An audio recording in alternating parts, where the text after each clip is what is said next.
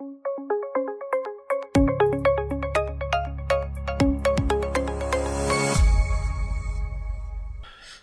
мөндөд наадамчдаа ингээд тулгар төр байгуулагдсны 2229 жилийн их Монгол улс байгуулагдсны 814 жилийн ардын өвсгөлийн 99 жилийн их баяр наадам зориулсан тусгай дугаар маань ийхүү эхлэхэд бэлэн болоод байна. Хөтлөгч миний би YouTube дээр Ideree подкаст гэдэг хэрэгтэй юм буу халаа гэдэг өрөөтэй энэхүү нэвтрүүлгийг хөтлөөд баггүй цаг хугацаа өнгөрлөө. Ингээд үзэгч төмнийхэн хүсэлтээр за одоо суулган шингийн дуудахаас хүсэлтээр та бүхнийхээ хүсэлтээр эрхэм зочныгоо одоо танилцуулж байна.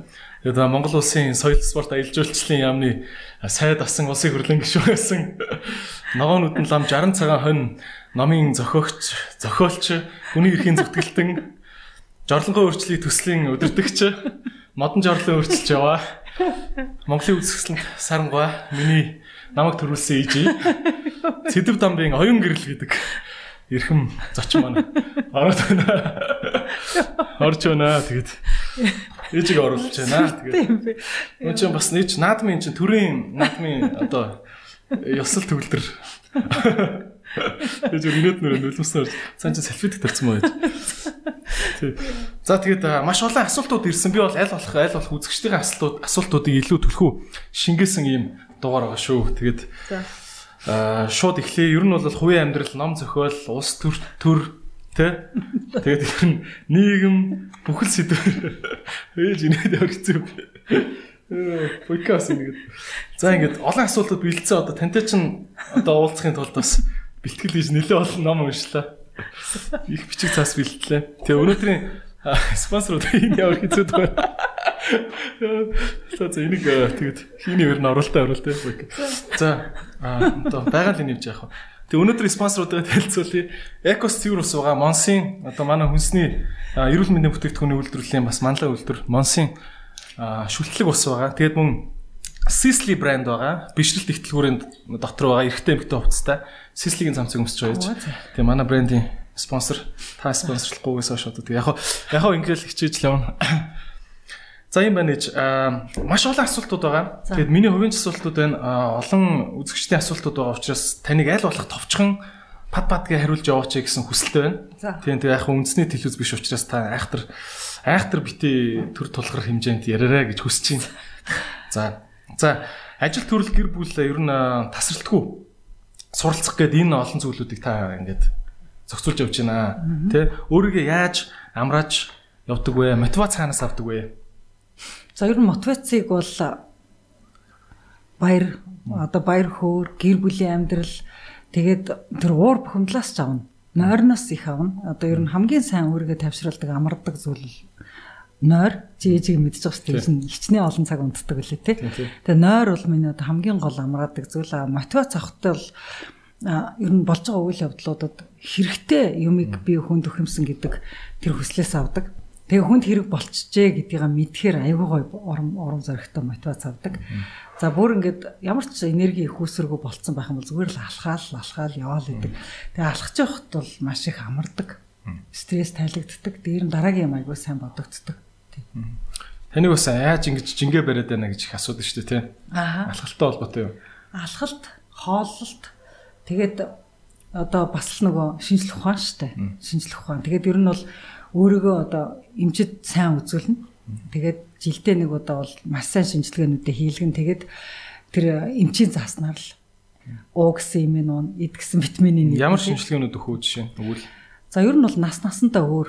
Одоо жишээлбэл 20-д насандаа бол ээж нь ерөнхийдөө бол тий одоо төрөлтийн дараах эмэгтэй хүн тохиолддог одоо хүндрэлүүдээс одоо өөрийгөө эмчилсэн эмчилгээнүүдийг хийжсэн. За юуныг 30-аад наснд бол ээж нь айгүй хүүтэн оффист ажиллаад айгүй их ядраад элэгний вирустэй болсон байсан. Тэгэхээр тэр элэгний вирустэй холбоотой шинжилгээнүүдийг бол жил болгоо өгдөг. Тэгээд аль болохоор хүүхдүүдийг одоо нэг зовохгүй өвчин тусахгүй тулд нөгөө яг тэр нэг вирусаа багасгах зөв хоолтыг хийх, дулаан байх, дархлаагаа дэмжих тийм шинжилгээнүүдийг хийлгдэг байсан. Ийм тариагаар халдварладаг тий. Тийм тариагаар халдварладаг. Тэгэл аль болохоор л эмнэлэгт тий. Аль болохоор л эмнэлэгт тэр хугацаанд насандаа тохирсон эмчилгээнүүдийг хийлгэх хэвээр. Хүн 40 наснда заавал үзүүлж явахсаа 50 наснда заавал үзүүлж явах хэвээр. Тэгэл тухайн насанд одоо цусны шинжилгээнүүдийг дэлгэрэнгүй ингээл хийлгэхэд чамд ямар витамин дутагдaltaй, ямар бодис дутагдaltaй бүгд гараад ирдэг. За тэгэл зөвхөн хувийн эмнэлэгт үзүүлж байна та. Гэхдээ ер нь бол урд нь бол ингээд нөгөө таралцсан эмнэлэгтэй л үзүүлдэг байсан. Мөрөнд байхдаа мөрөнгийн эмнэлэг, Улаанбаатарт байхдаа тэгэл дүүргийнхаа эмнэлэгт, за улсын хуралд энэ төр байхад бол 2 дугаар эмнэлэгт үзүүлждэг байсан. За одоо бол би гэртээ хамгийн ойрхон эмнэлэгт л үзүүлчихэж байгаа шүү дээ. Тийм тий. Та сүлд нэг орсон чинь гормоны юм ууж байгаа энэ төр гэл тий. Бас тэр настай холбоотой юу байна уу тий? Тэр настай холбоогүй. Тэр бол ерөнхийдөө хүүхэд гаргасан эмэгтэй хүмүүстэй холбоотой. Ер нь та нарыг ингээл би гаргалаа шүү дээ. Чамаа ингээл гаргахад би ярьдаг байсан шүү дээ. Би нэг хүүхэд гаргахад нэг шүдээ нэг араагүй болдог гэж ярьдаг байсан шүү дээ. Тэр чинь явнаас олж ирсэн бэхээр би тухайн үед л кальцийн имчилгээг л сайн хийлгээгүй. Та нарт хэрэгтэй ясанд чинь хэрэгтэй кальцийг л хангалттай идэг учраас миний биенээс кальци маань суух татал авч явал та нар ясыг бүрдүүлсэн байгаа байхгүй. Тэгэхээр би 2 хүүхдээ гаргахтаа нэг араа алга болгосон гэдэг чинь зүгээр л араач ингээл шимэгтэл алга болцдог байхгүй хүүхэд гарахад. Тэгээ 10 хүүхэд төрсэн хүн бол 10 шүдгүү болох хэмжээний тийм одоо бид нар кальцийн дутагдалд ордог байхгүй эмэгтэй хүн бол.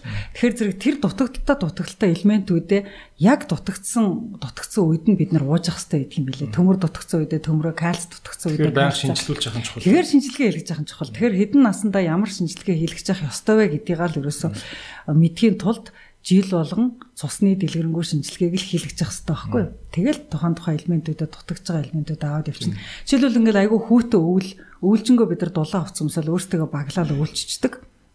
Гэтэл өвөл нарны гэрэл арьсан дээр чинь тусахгүй учраас арьсаараа авах хэвээр Д витамины дутагдалд орчдөг. Тэгэл Д витаминээ бол ууж авах хэвээр байтал бид нар уухгүй байж байгаа л Д витамины дутагдлаас болоод дархлаа нь муудаал тэгэл ханаад том айгүй хордон тусдаг тий. Гэх мэти одоо ийм нөгөө дутагдлуудаа айгүй сайн мэдж авах хэвээр. Тэгээ ээжийнх нь ерөөсөө өөрийгөө одоо жингээ хадгалахаас гадна ерөөсөө л эрүүл мэндэд хадгалах хамгийн гол зүйл бол шинжлэх ухааны үндэстэйгээр өөрийгөө байнга одоо засаж явна гэсэн үг шүү дээ. Урсгал засвараа хийж явна. Дутуу юмаа авч явах нь хамгийн чухал. Дутуу юмаа мэдчих чухал. Дутуу юмаа мэдж засаж явах чухал. За ер нь биеийн эрүүл мэндээс гадна сэтгэлийн эрүүл мэнд гэдэг юм маш их хэрэгтэй байгаа шүү дээ, тийм. Ялангуяа ер нь бол одоо орчин үеийн бидний залуу үе тийм сэтгэл зүйн эрүүл мэнд маш хэцүү байна гэдэг ингэж шүү дээ, тийм үү? Та энэ ч нэг хэрхэн анхаардаг вэ? Ер нь өөрийнхөө сэтгэлийг яаж эрүүл байлгадаг вэ? За ер нь бол сэтгэлийн дотоод амгалан тайвангаа өөрөөхлөд мэдрэх хэрэгтэй. Би ямар үед хамгийн сэтгэлийн амар тайван байдаг хүн бэ гэж. Зарим хүн бол олны өмнө байхаараа аз жаргалтай, сэтгэлийн амар амгалантай байдаг бол зарим хүн бол олны өмнө гарахаараа сандраад сэтгэлийн амар амгалан гэдэлж чадахгүй айгу сандардаг тий. Жишээлбэл зарим хүн ингээд хүнд худлаа хэлчих ч юм уу, хүнд амлсан юм хийж чадахгүй бол сэтгэлийн амар амгалангүй бүр айгу зовдөг. Гэтэл зарим хүн тийм байхад ерөөсө тоодгүй ч гэх юм а тий. Жишээлбэл би бол өөрийнхөө сэтгэлийн амар амгаланг бүр багасаа одоо өөрийгөө судалж олсон гэсэн үг. Одоо жишээлбэл манай ээж айгүй сэтгэлийн амар амгалантай хүн байсан, аавч айгүй амар амгалантай хүн байсан. Тэгэхэд би өөрөө ерөөсөө л ямарваа нэгэн байдлаар би шудраг биш хүнд хандчих ч юм уу. Одоо өөрөөсөө баг хүнд дээрлэгчих ч юм уу. Жишээлбэл би нэг тийм нүгэлтэй юм хийчих юм бол би ерөөс сэтгэлийн амар амгалан хизээж олж чаддгүй юм байхгүй. Би тэрнээсээ бүр ингээд өөрөө нервтээд өөрийгөө шийтгээд ингээд юм цагдаа шүүхээр шийтгүүлснээс илүүгээр би өөрийгөө шийтгээд нойрг ончих гэдэг. Тийм учраас миний хувьд сэтгэлийн амар амгалангаа хадгалах цорын ганц арга бол үнэн чударгаар амьдрах. Үнэн чударгаар амьдрал хөдөлмөрлөл явж ивэл би хамгийн сэтгэлийн амар амгалантай байдаг. Тийм учраас миний дотоод амар амгалан бол тэгж үүсдэг. Тэгэхээр хүн болгон өөрийнхөө дотоод амар амгаланг ямар үед үүсэж гэн, ямар үед амар амгалан цаа алдагдж гэн гэдгийг аягүй сайн мэдж авах хэрэгтэй. Тэгсний дараагаар сэтгэлийн амар амгалантай амьдрах бол хангай амархан өөртөө л хүн явах хэрэгтэй. Та ер нь ингээ нийгмийг ажиглаж байгаа шүү дээ. Хүн болго өөр байдаг хэдий ч та матгүй нэг хүн болго өөр хэдий ч хүн болгон ер нь бол гурилтай шүлэн дуртай байдаг, хуушрын дуртай байдаг гэдэг шиг та одоо ингээд ийм юмнаас сэтгэлийн амар амгалан чи эхэлнэ. Ингүүл илүү гоё чи 50 байна. Гэх тийм жор хэлээч гэвэл юу гэж хэлэх вэ? Ерөөсөө огт шуналгүй байл гэж хэлнэ. За миний хувьд бол наман ингээ ойтон багт чинь залуучууд айгүйх 8 хийдэг. Тэгээ айгүйх мөнгөтэй хүмүүс хажууд айгүйх байдаг байсан. Тэгэл нэгнийгээ гоё юм өмсчхөр нөгөөх нь гоё юм өмсөх гээл өрөнд ороод үр тавиал ингээл эсвэл мөнгөний ойноос шаналал ингээл сэтгэлийнхээ амар амгаланг дэндүү алдаж байгаа нь ингээл ангийнхны ингээл нүдэн дээр харагддаг байсан байхгүй. Би тэр үед номын сандаа суугаад номоо уншаал даалгавар хийгээл тэгэл яг намар гэрээсээ өмсч ирсэн уцтайгаал хавар алтар бараг явчихсан. Шунал гэдэг нь та материалын эд баялагын шунал хэлж байна. Ерөөсөө өөрийнх нь чадахгүй юмд те одоо өөрийнхөө одоо яг өнөөдөр байхгүй юмыг байлгах гэж шунах нь одоо айгу сэтгэлийг амар амгалан биш болгодог. Тэгэхээр зэрэг жишээлбэл надад одоо баг насны л одоо бид нарт чинь тийм ч юм дутуу юм ч юм дутуу гэл өөрийнхөө гоо сайхныг айгу голдог штэ тий. Гоо сайхнтайгаа эвлэр, өөрийнхөө биетэй эвлэр, өөртөө байгаа мөнгөнийхөө хэмжээтэй эвлэр тий. Өөрийнхөө байж байгаа юмтай эвлэр. Тэгтээ энийгээ дээшлүүлэхийн тулд 50 амгалан тактиктай удаан хугацаанд зүгээр шударгаар яв. Тэгэхэд бол хамгийн сайхан амар амгалан амьдардаг байхгүй. Тэгээ би нөгөө гэртээ байдаг оюутнуудаа ч хэлдэг, та нарт ч хэлдэг штэ. Бага мөнгөөр амьдраа сурчхаа. Бага юмдаа сэтгэл ханаа сурчхаа. Тэгэх юм бол их юм ирүүл ирнүүц, ирэхгүй бол тэрлүүц. Ирүүл нэх онгордох юм алга, ирэхгүй бол нэх гутраадах юм алга. Дотроо л хамгийн гол нь амар амгалан бай гэдэг штэ. Тэгэхээр дотроо амар амгалан байлгах тэр минималист юм өөртөө тогтоогоод авчих. Надад нэг минимум ийм хэмжээний гоо сайхан, минимум нэг ийм хэмжээний саруул ухаан, нэг минимум нэг ийм хэмжээний цалин цавуу байхад бол би хажууд хүн яаж тэр бомтон болж исэн сэтгэл хөдлөхгүйгээр зүгээр л явдаг замаараа явж чадна гэсэн тийм дотоод амар амгалангаа олох байхгүй. Тэгэхээр миний хувьд бол би тэр дотоод амар амгалангаа баг 17 настайдаа болцсон. Яг нэгдүгээр курст очоод ээж нь 17 арай хөрөөгөө очсон. Найзууч хажууд нь ингээл 8 хийгээл сая доллартай шууд хажууд мөнгөтэй болоод шууд хажууд хүүхдэд булган өмсөөл алт малт зүгээл эхлэнгөт би шууд бодж эхэлчихсан юм чи. За над булган байхгүй, алт нь байхгүй, энийг наах мөнгө нь байхгүй. Ингэж дидэртэй адилхан 8 панц хийж явах мөнгө нь байхгүй. За би энд сурах гэж ирсэн сураал явъя доо тий. Сурчаал буцъя. Тэгэл би бол номын сандаа сууж байгаа л онд сураал улаан диплом аваад хүрээд ирсэн. Миний зорилго бол тэр байсан. Зорилгондоо хүрчээл хүрээд ирсэн. Тэгэхээр зэрэг би болохоор за би зорилгондоо л үнэнч бай. Хажууд хүмүүс баян затгалан амьдрал тэрл үсттэй. Тэгэл би тэгэл байдгаараа л бай гэл ингээд өөрийнхөө дотоод амар амгалан ер нь 17 нас хүрэхээс өмнө олж авсан л гэсэн. Ер нь харагдахад ингээд та хэлж штэ ингээд 2 хүүхэд төрүүллээ. Монгол хүүхэд төрүүлсэн шүү. Монгол. Хоёулаа Монгол аавтай, хоёрлоо Монгол хүүхэд төрүүлсэн. Монгол. За ийм ба. За ингээд 2 Монгол хүүхэд төрүүллээ штэ. Энэ дугаарыг танд хүргэсэн Колпро. За хүүхдийн хүмүүжлийн тухай хүүхд хүмүүжүүлэх арга барилаасаа хуваалцаач. Яаж ийм ухаантай хүүтэй болсон юм бэ гэж асуусан. Чамаг нэг хүмүүжлтэйгээд намайг их магтаад байх юм. Эрэгтэй хүүхдийн хүмүүжлийн арга барилаас ер нь маш их асуулт ирж байна. За ер нь би эрэгтэй эмэгтэй нэг хүүхэд төсгөлөө шүү дээ. Та хоёрыг ялгаатай ерөөсөө өсгөөгүй. Та хоёрыг нэгийг нэмэгтэйгээд илүү өсгөөгүй, нэгийг эрэгтэйгээд дутуу илүү өсгөөгүй. Ерөөсөө та хоёрт бол яг л адилхан байгаа юм аа. Ээж нь нэг хөрөгч дүүргэж байгаагүй чамд бол шүүмжлүүлж исэн. Гэхдээ ер нь та нарыг хоолгүй хонуулаагүй. Тэгэл хоолгүй хонуулаагүй хичээлийг чинь хийх орчинг бол байн хангаж байсан. Тэгээд нэг тэгж одоо миний хүмүүжлийн нууцх юм бол ер нь та хоёрыг нэг загнаж байгаагүй. Нэг зодж байгаагүй. Зодж байсан мөлөө? Үгүй бах. Нэг ч удаа чи нэр за ер нь зодуулж байгаагүй шүү. Чамд 2 удаа алгах. Чамаг 2 удаа алгацсныгаа бол байсан. Нэгдүгээр ангид авах чинь чамаг нэг дэвтрээ буруу хөтлөлөө тий хуудас алгасаж эргүүлж нэг дэвтрээ буруу бичлээ гэж нэг ширвэж үтсэн баг. 8 дугаар ангид авахт чинь чамаг нэг физикийн олимпиадад уран бодолтын авраг болчиход ирэхий чинь мдээгүй. Яасан уддгийн чи яасан ороо ирдэг яасан дураараа явдгийн гэж нэг алгацсан баг. За би тэрэндээ амар гимшчихэдэг. Тэгвэл ингээ 2 л удаа чамаг ингээ ширвэж үтсэн баг зүгээр охиныг бол би одоо алгац үтснэгээ үнэхээр санахгүй байна. Тэгэхээр зэрэг тайрыг бол би аль болохоор загнадгүй шийтгдэггүй яг эрхчлөөтэй байлгадаг гэсэн. Тэгээ би тайр бол эрхчлөөтэй нийгмийн хүмүүс эрхчлөөтэй өснө. Эрхчлөөтэй хүний хамгийн том одоо хязгаар бол хариуцлага гэж тайрт айгуух заадаг гэсэн. Тэгэхээр би чамаг гэрээ цэвэрлэл гэж загнахгүй байна гэдэг чинь би чамаг загнахгүй байлгаж байгаа чамаар өөрөөр чинь энэ гэрээг цэвэрлэхгүй болохгүй нэ гэж бодуулах гэж ингэж айгуух таарт цаг өгдөг гэсэн. Тэгээ та нар өөрсдөө хувцаагаа нь өөрсдөө гэрээ цэвэрлэн өөрсдөө хоолоо хийн өөрсдөө хариуцлага хүлээн дураар чинь байлгасны хариуцлагыг та нар өөрсдөө хүлээн өөрсдөө шийдвэрээ гаргана ямар дугуйланд явахаа өөрсдөө шийднэ ямар сургуульд явахаа өөрсдөө шийднэ. Тэгтээ үр дагавар хариуцлага өөрсдөө хүлээн. Дандаа таарт ингээ хариуцлага өөрсдөө хүлээн шүү. Таар эрхчлөөтэй хүн шүү.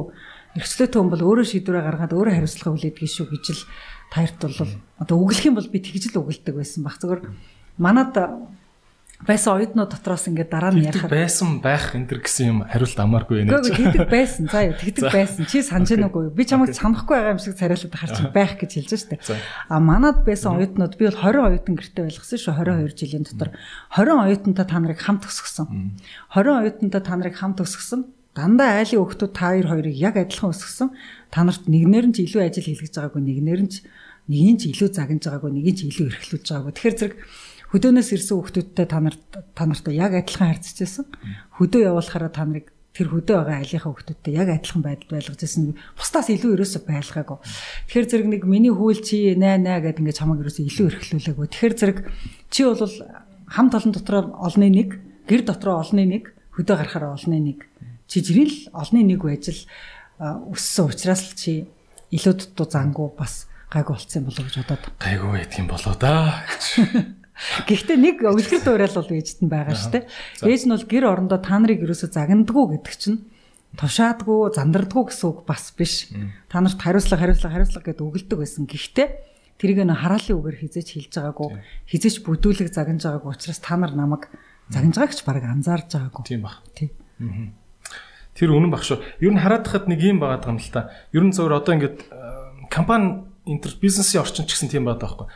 Шийтгэлийн механизм юмыг дандаа хувьдаг. Тий? Шийтгэхгүй зөв юмыг өөгшүүлдэг тий? Урамшуулдаг механизм зах зээлийг тэлдэг. Одоо өөрөөр хэлбэл та намайг буруу үйл хийх болгон шийтгэхэд ивэл би үйл хийхэ болоод авах байхгүй. Тий? Тэгэхээр хүн үйлдэл хийж гин гэдэг чинь 5 юм ихэд нэгэн дээр нь тэнхт юм аадстай тий? Тэгээд тэрэн дээр нь загнахгүй байгаадахаар хүн илүү их ингээ юм янз бүрийн үйлдэл хийж үздэг юм болов уу гэж бодлоо. Тэрэг би бол гэр бүлдээ наадах журам чи яаж хэрэгэлдэг байсан бэ гэхээр хүүхдийг загнах эрх олж авах гэж би өөртөө одоо тийм нормтой байсан. Та нарт хэлж байгаагүй л дээ. 10 удаад хоёрыг магтжээж нэг удаа загнах эрхийг би өөртөө зөвшөөрдөг байсан. Жишээлбэл чамаг хичээлдээ ямар байна, найз нөхдөдөө ямар байна, спортод ямар байна, тэр чинь яриулаад магтаал, өөх миний хөвгтөд ооштой гэж та нарыг ингээ урамшуулж магтаж жагаад за одоо энд нэг үг хэлэх цаг боллоо гэд чи тэрийг тэгсэнгүй шүү би анзаараа л байгаа шүү гэж ингэж хэлдэг байсан. Тэгэхээр зэрэг ерөнхийдөө бол би одоо ч гэсэн одоо хүүхдүүдэд ямар дүрмийг баримталдаг вэхээр би энэ хүүхдийг 10 удаа магтсан билүү? 10 удаа энэ хүүхдийн сайн талыг олж харсан билүү? Тэгсний дараагаар би нүхтийг нэг удаа өөлөх хэрэг надад олдно гэж дандаа өөртөө дандаа тийм юу тавьдаг. Ер нь нөхртөө ч гэсэн тэгж тавьдаг. Одоо манад нэг хэсэг чинь 3 эрэгтэй оюутантай. Чамаг нөгөө Америк явцаагаар 3 эрэгтэй оюутантай, нэг эмэгтэй оюутантай. Тэгээд автоматаа ингээд тавуулаа байлаа шүү дээ нэг жил. Тэгээ Жеф бүр тэрэнд заримдаа бухимдаад Жеф амир ингээд үглэх гэсэн байхгүй юу. Би тэгтэн тохоо үед Жефт хэлжсэн. Чи 10 удаа магтсны дараа нэг удаа шүмжлэх хэрэг үсэн шүү гэд өөрийнхөө тэр дүрмийг бас Жефт хэлжсэн. Тийм ээ. Өөр дүрмүүд байсан уу танд ер нь хүүхд хүмүүжүүлэхтэй холбоотой? Ер нь бол хүүхдийг ингээ их ажиглах болов их дуртай байсан ээж нь. Нөгөө нэг та нарыг ажиглах те. Юун дээр сайн, юун дээр муу ингээл тэгэл таар чаа тэс өөр хүмүүс штэ ингээ дураар нь өсгөж байгаа учраас би таарыг ч ерөөс хайрцаглаагүй штэ. Таар яг ийм хүн болох хэвээр, ийм сургуульд явах хэвээр, ийм олимпиадад орох хэвээр гэл таар сурах хэвээр гэж бодлоо гэж ерөөс хэлж байгаагүй штэ. Ерөөс хайрцаглаагүй. Яг л өөрийнх нь таавар нь явуулсан. Таавар нь явуулангаа би ажигладаг. Ямар юмд энэ хүүхэд илүү баярлдаг, ямар юмд нүдэн гялцдаг, ямар юмд энэ хүүхэд амжилт гаргадаг, ямар юмд аягүй дургүй ингээл те. Ажиглаал ингээ сайн юм ингээл хөхүүлээл өөрийнх нь дуртай сайн юмыг хуваарлахыг хичээгээл дандаа тэгтгэл байсан. За. Ер нь залуучууд нэг яадаг штэ нэг ингэдэг байжтэй одоо 20-од насаа харж ахт тэгдэг байж 30-од насаа харж ахт тэгдэг байж гэдэг нэг юм гардаг штэ тийм. Таны хувьд яг тийм харамсах юм байдаг уу? 20-30-од наслгоо эргэж харлаа гэж бодоход баггүй. За ганц гайхуулах юм бол би ерөөсөө юунд ч харамсдаггүй. Тэрийг сурчдаг байж гэж бодсон бүхмээ сурсан. Тэрийг хийдэг байж гэж бодчихсан ажлуудаа хийсэн. Тэр хүнд хайртай гэж хэлцдэг байж гэж бодсон үедээ хэлцсэн л байсан. Тэгэхээр зэрэг ер нь бол ээж нь бол тэгэл амьдэрсэн. Тэгэхээр та тэрийг ингэж боддоггүй зүгээр ингээ анзаарч хахад одоо post purchase rationalization гэж нэрлэдэг байгаа шүү дээ тийм. Хүн хэрэггүй юмыг худалдаа авчдаг. Тэгснээр дараа нь гайхавтай хүнд нэг байж хахад чанартай юм зүгээр шүү дээ гэдэг ингээд яг ингээд нарийн яс юм дээр харахаар уг нь бол буруу үйлдэл байсан боловч дараа нь өөрийг ингээд хүн дандаа зөвтгөх юм байна л да тийм. Та ер нь өөрөө өөртөө ингээд шүмжлэлтэй хандъя гэвэл тиймэрхүү одоо бодол шийдвэрийн алдаа гэх юм уу те. Тиймэрхүү зүйл юу их гаргадаг вэ? Ер нь бол юу гаргаад ит юм болоо. Жохон түрэгдээд ит юм болоо. Хүмүүнд үг хэлэхдээ. Тийм заримдаа хүмүүс намайг чи арай л түрэгддэг гэж ярьд юм билээ. Би бол тухайн үед түргээ хэлсэн миний зөв байсан гэж дандаа боддог. Хэлэх юм хэлсэн юм чинь би өөрөө дотор айгуу сайхан цайчдаг байхгүй. Йоо энэ хэл санаа амарлаа нэг дотор онгойлоо гэд надад бол тэр нэг айгуу кайфтай. Надад бол тэр нэг харамсаад байх юм ерөөсөө биш. Гэтэл зарим хүмүүс чи арай л түргэн амтамаа гэдэгдэг байхгүй. Тэр зэрэг өөр хүний нүдээр харахад бол би алдаа гаргацсан юм шиг. Тэгэхээр зэрэг миний хувьд бол чи нэ харамсаж байна гэж асуусан учраас би харамсдаг байхгүй. Би хилцэн цанаа амарлаа. Гэтэ буруу байж магадгүй. Гэтэ буруу байж магадгүй. Өөр хүний нүдээр харахад. Ойлголоо. За та ер нь ингээд олон газраар явлаа, олон сургуулиар сурлаа. Залуучуудад ерөнхийдөө заавал нэг энэ газрыг очиж үзчихээч, тэ? Ер нь бол үзэх хэрэгтэй шүү гэж боддог газар топ 1-2-ыг нэрлэж юу хэлэх вэ? За ер нь бол Америкийг үзэх хэрэгтэй л гэж бодно. Ер нь бол тэнд чинь нөгөө нэг зүгээр ингээ Америкийг үзэхдээ нэг байшин барилгын биш. Системийг үзэх хэрэгтэй. Тэр хүмүүс нь ингээд бүгд ингээд системийн дагуу дөрмийн дагуу амьдраад идэх байхгүй. Тэгэхээр зэрэг тэнд одоо даатгалын систем нь яаж явж байна, цагдаа нь яаж ажиллаж байна, ажилчид нь яаж ажиллаж байна. Одоо зүгээр Нью-Йоркийн гудамжинд ингээл зам засж байгаа ажилчныг харахад л бүх юмыг айгу ингээд дистратаа хэмжээ тавьчихсан системтэй хийгээ байж байгаа байхгүй. Тэгэхээр бүх хүн бүх шатанда бүх юмыг стандартаа системтэй хийж байгааг нь зүгээр л харахад кайфтай. Америкийн амьдралын нэг хэсэг. Тэгээ бүх хүн цагийн хууртай амьдардаг. Тэгээд тэр бол яг нэг талдаа хүмүүсийг хашиж байгаа юм шиг боловч нөгөө талдаа бусдын амьдралд ерөөсөө садаа болохгүйгээр ажлаа дунд нь амжуулангаа аюу бүтээмжтэй өндөр орлоготой байгаад байдаг байхгүй. Хоёр дахь нэг очиж үзээсэй гэж бодож байгаа газар бол Герман. Би Германд очичоод бүр ингээд замын нүнгээ гараараа илмээр санагдаад байсан. Байшингийнх нь баг тоосоо болгоныг илмээр санагдаад. Бүгд ноу хав шингэцээ. Бүгд нэг чанартай харагдаад. Бүр ингээд жорлонгийнх нь бариулны хүртэл амар чанартай, төгжeen чанартай ингээд яаж юм гоё чанартай юмнээ цуглуулга те энд бий болцсон юм бэ гэмээр тэнд ерөөсө чанаргүй юм бүр юу ч байхгүйс. Тэгээ би тийм чанартай юмны цуглуулган дотор ингээд байж хараа яаж манах ингээд те манах чи бордерыг хэд сольдог лээ те 4 жил 4 сольж байгаа шүү дээ. Тэгэхэд тэнд бол 100 жил болсон бордер байж байгаа байхгүй. Яа эсвэл бүр амар чанартай. Тэгээ би тэрийг харахаар л бол за юмыг нэг чанартай хийдэг ийм нэг төвшөнд хүрх юмсан та гэж бодхоц тийм сэтгэл цагаан атархал юм. Цагаан атархал төр. Тэгээд юу германууд чинь тэгээд замын доотлын шугам сольсон ч гэсэн ингээд нөгөө чулуун боржоороо авч тавиад илсээ ингэж хажуудаа овоолж гаад засчаад буцаагаад ингээд яг гоё анхнаас нь үсэн юм шиг тавьж чаддаг тий. Тэгээ яг ойрын хөршийн орнуудаас бол би Украины Львов гэдэг хотод очиж үзээсэй гэж бодож байна. Одоо тэр бол амархан шүү дээ. Вагоноор яваад очих. Хар талаа иргэн. Хар талаа иргэх биш зүгээр Польшийн хил дээр байдаг Украины хот. Манай оюутан эгчтийн сурж байсан. Тэгээ би том эгч дээр очих гэж Свердловск сурж байхдаа би анх Львовт очиход баруун ертөнц рүү очиж үзээгүй баруун ертөнц хаалттай үед штэ. За миний хувьд одоо Оросд сурж байх үедээ очиж үзсэн хамгийн гоё хот тэр байсан. Тийм учраас нөгөө надад сэтгэл нь айгүй гүнзгий шингэцсэн. Ном ногоон хот тэгээд айгүй гоё байшингуудтай. Үнэнхээр үзэсгэлэнтэй хот байсан. Тэгээд би одоо болтор ингээд нүдэ анаад ингээд гоё хотын тухай бодохоор хамгийн түрүүнд яг Львов бодогддог байхгүй. Украины Львов гэдэг хотод очиж үзсэн. Жимс ногоотой айгүй жимстэй. Барилгуудтай тийм үнэн ганган. Аха. За таны номнуудын талаар асуултсуумаар байна.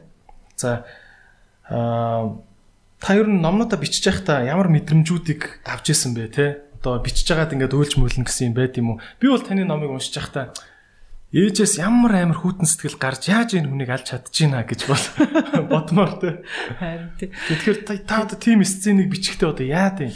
Ер нь бол би ч өдөрт 5 хуудас бичдэг шүү дээ. Одоо 500 хуудас ном бичлээ гэдэг чинь миний 100 өдрийн ажил байхгүй юу? Тэгэхээр чин би өдөрт 5 хуудас бичихтэй маргаашийн 5 хуудсан дээр юу бичих вэ гэдэг өдөржингөө бодно. Тэгээд урд нэг ерөнхий тавьсан төлөвлөгөөнийхэн дагуу бодож байгаа мөртлөө деталийг бодно. Деталийг бодохдоо эмоцийн хэний дүрээр гарах вэ гэдгээ бодно.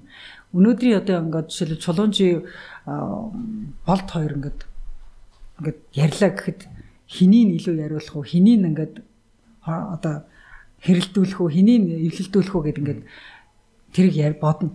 Тэгээ бодох үедээ би тухайн үед яг ингээд 10 хуруугаа компьютер дээр ингээд тавьтлаа. Яг яах ч байгаагаа мэдтгүү. Жишээлбэл би баасан Синдмэ хоёрыг учрууландаа гэж бодцсон мөртлөө тэр хоёрыг үнсэлдүүлээд орхиндаа гэж бодцсон мөртлөө ингээ бичээд тусахад тэр хоёрыг унтуулсан байдаг байхгүй. Тэгээд яагаад унтцсан бүүмэд бичээл эхлэхэд унтцсан тэр хоёр. Тэгэхээр зэрэг яг тухайн үеийн бичих үеийн эмоц бол бодох үеийн эмоцоос их өөр. Бодож энэ хоёрыг муудалцууландаа гэж эхлэхэд муудалцахгүй тэр хоёр бүр найз болчиход дуусчих магадгүй. Тэр яг бичиж явах үеийн тэр 5 хуудас бичиж явах үеийн 2 цагийн хугацаа бол намайг ингээ өөрөө ингээ залаа явчихдаг. Баатрууд маань өөрөө залаа явчихдаг. Тийм учраас баатрууд юу гэсэн тэрийг гаргана. Тэгэхээр зохиолч бол баатрын боол. Гол баатрын боол. Гол баатар харгас бол тэр харгас хүний боол. Гол баатар инэрэнгүй бол тэр инэрэнгүү хүний боол. Яг тэр 5 хуудсандаа би бол тэр баатруудтай л үйлчлдэг байхгүй. Тэгээ үйлчлэлт дуусчаа дараа нь би нэг өдөр бүр ингээ оройж уулахгүй юу. Нөгөө болд гуйлга явуулсан чинь баг ингээ хонгод орж ирдэг гэдэг шиг левелийн сонсогч шүү дээ. Тэгээ би тэгдэг байхгүй юу. Тэгээ би хэлдэг байхгүй юу. Тэр өдөржингөө уйлаадсэн чинь Жеф чи яагаад уйлаад байгаа гэсэн чинь ингээ Синдмэ хайртай хүнтэйгээ сууж чадахгүй ингээ болттаа суучлаа штэ гэд. Болттаа суучлаа штэ ингээ баасангийнхаа гуйлга нь ирэхгүй байж байгаа болттаа суучлаа штэ гэсэн чинь. Гэхдээ чи юундаа уйлаад байгаа чи л тэгүүлээ үздэй гэсэн чинь.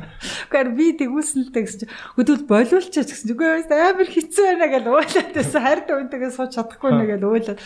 Би тэн дээр амар хөвөлсөн. Бичснийхэн дараа хөвөлсөн. Бичиж явах үед нөгөө баатартай үйлчлээд юугаа ч мэдэхгүй бичиж дуусчаад бичснийхэн дараа бицсэн юм аа ингээд номоо бичиж явахаар таны бичлэг чи хурд ингээд илүү хурдан болох уу зөвхөн цэвэрлтийг чинь дагаад эсвэл яг л ингээд оо Word дээр бичиж байгаа юм шиг л 13-аар ээж нь завсарчлаагүй бичиж шүү дээ. Ер нь бол машинд тийм ээ тий. Одоо ингээд манай гэрт нэг завсар хийжсэн нэг хүн эхлээд би ч нэг англи дээр бичиж байгаа шүү дээ. Оригиналаа дандаа англи дээр бичиж шүү дээ.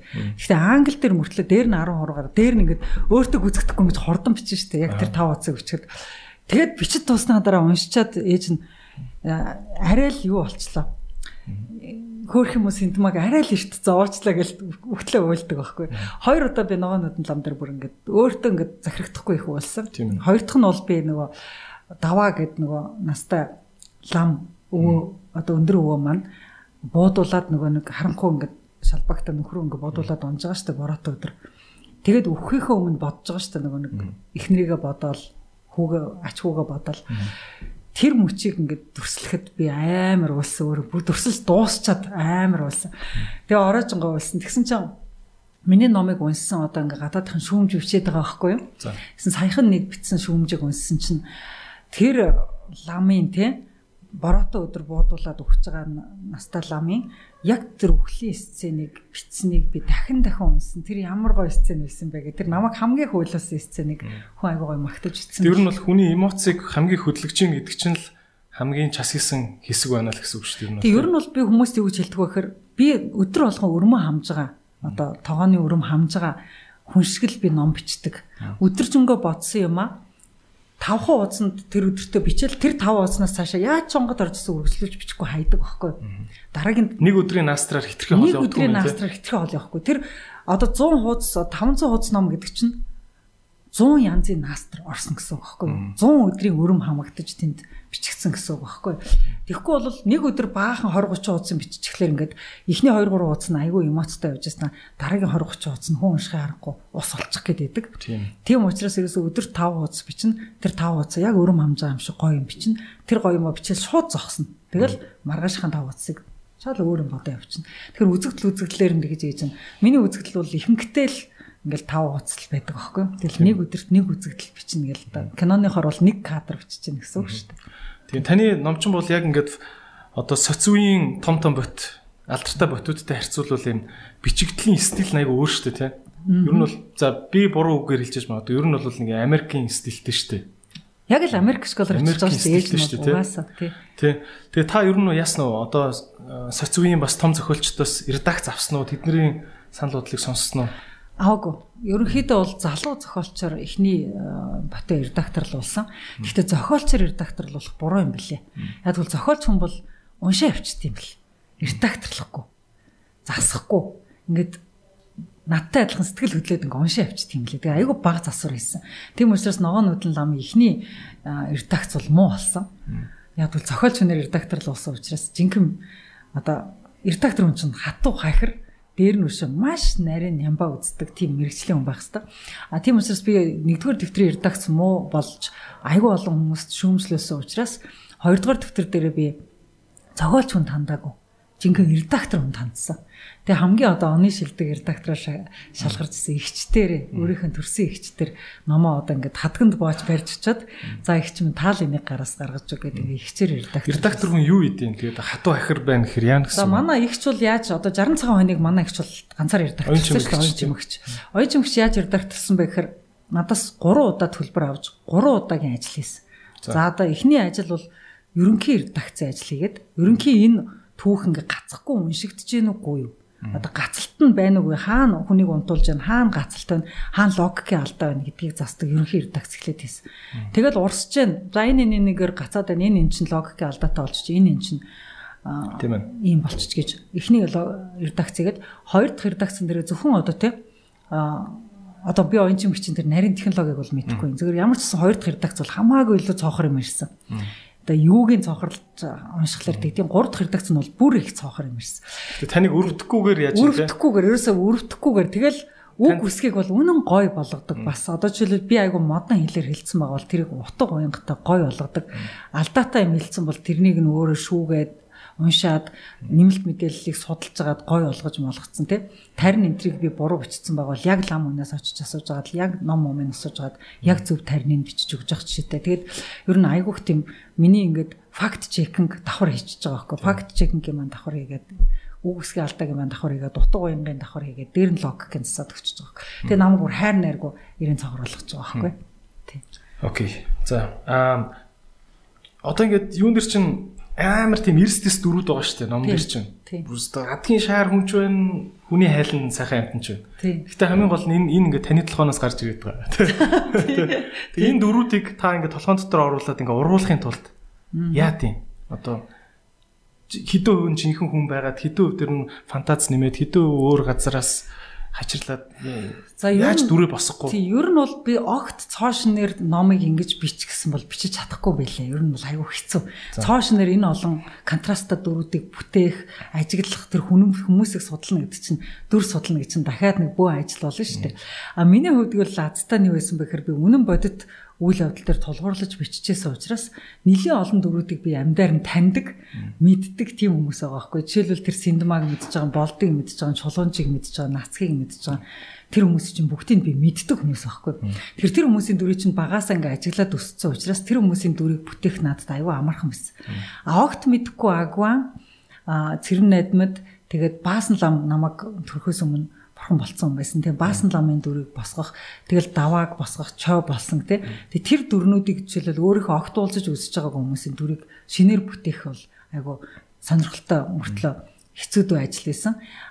Давааг гэцэл гэж жишээлбэл тэр бурхан болохдоо тэр хүмүүсийг уйлуулж тэгж байгаа тэр өвөг дүрийн бүтээхдээ бас хүмүүсийн аман ярианаас дүрийг бүтээсэн. Тэгээд ихэнх дүрүүдийг бол ер нь аман яриа хүмүүсийн ярьцлага түүх сурвалжуудаас судлаад тэгтээ тэн дотор байхгүй эмоц, тэн дотор байхгүй нөгөө хувийн харилцааг шинээр зохиож бүтээж байгаа байхгүй. Тэгэхээр зэрэг ерөөхдөө бол ээжийнхэн тэр янз бүрийн дүрүүдийг босгох ажил бол 50% нь бол бэлэн байсан 50% нээж нэмж ажилласан гэсэн үг.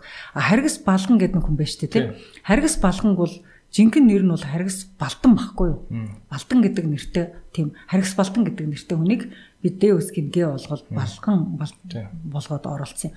Харгас Балгангийн дүрийг бүтээхдээ бол би яг ийм одоо тэр үед ажилцдаг байсан. Тэгээд тагнуул дээр дотоод яамд ажилтдаг байсан хүмүүсийн ерөнхий дүр төрхөн дотроос тийм нэг гавшгай ажилдаа юутай гүйцэтгэл сайтай мөртлөө юу гүйцэтгэж байгаагаа боддгоо. Зомби маягийн тий тэгэхээр ерөөсөө гүйцэтгэх гэсэн юм шууд мэдлэг гүйцэтгийг л бодохгүйгээр гүйцэтгэдэг тийм хүний дүр болгож оруулж гаргаж ирсэн. Тий. Окей.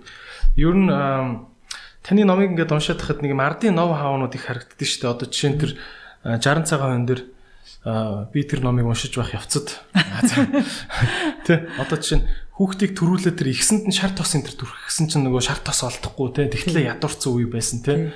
Тийм нов хаануудыг та яаж одоо мэдхүү судлах уу өөр тиймэрхүү сонирхолтой одоо уламжлалт одоо мартагдсан биз дээ тий. Антрополог тий. Тийм юмнаас сонирхуулаач. Тий нарийн антропологийн ингээд маш олон мэдээллийг би номдоо оруулахыг зорьсон л да. Гэхдээ ерөнхийдөө бол зөвхөн антрополог цуглуулаад оруулаад байвал миний ном нэг уйтгартай түүхийн ном болчих гэсэн. Яг хэрэгтэй газар нь антрополог орж ирж байгаа хгүй. Хормон дээр нь антрополог орж ирж байгаа.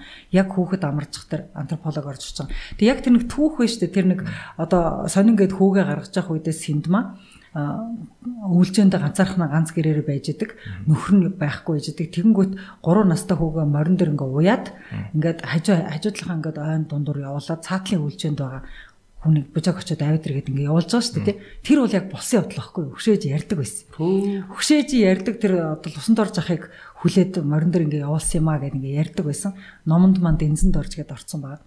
Тэгэл усанд орж ахт орцсон ах 2 тохиолдсон яг жинхэнэ хөшөөж 3 тохиолдсон жинхэнэ явдлыг би бичмээр байсан байхгүй.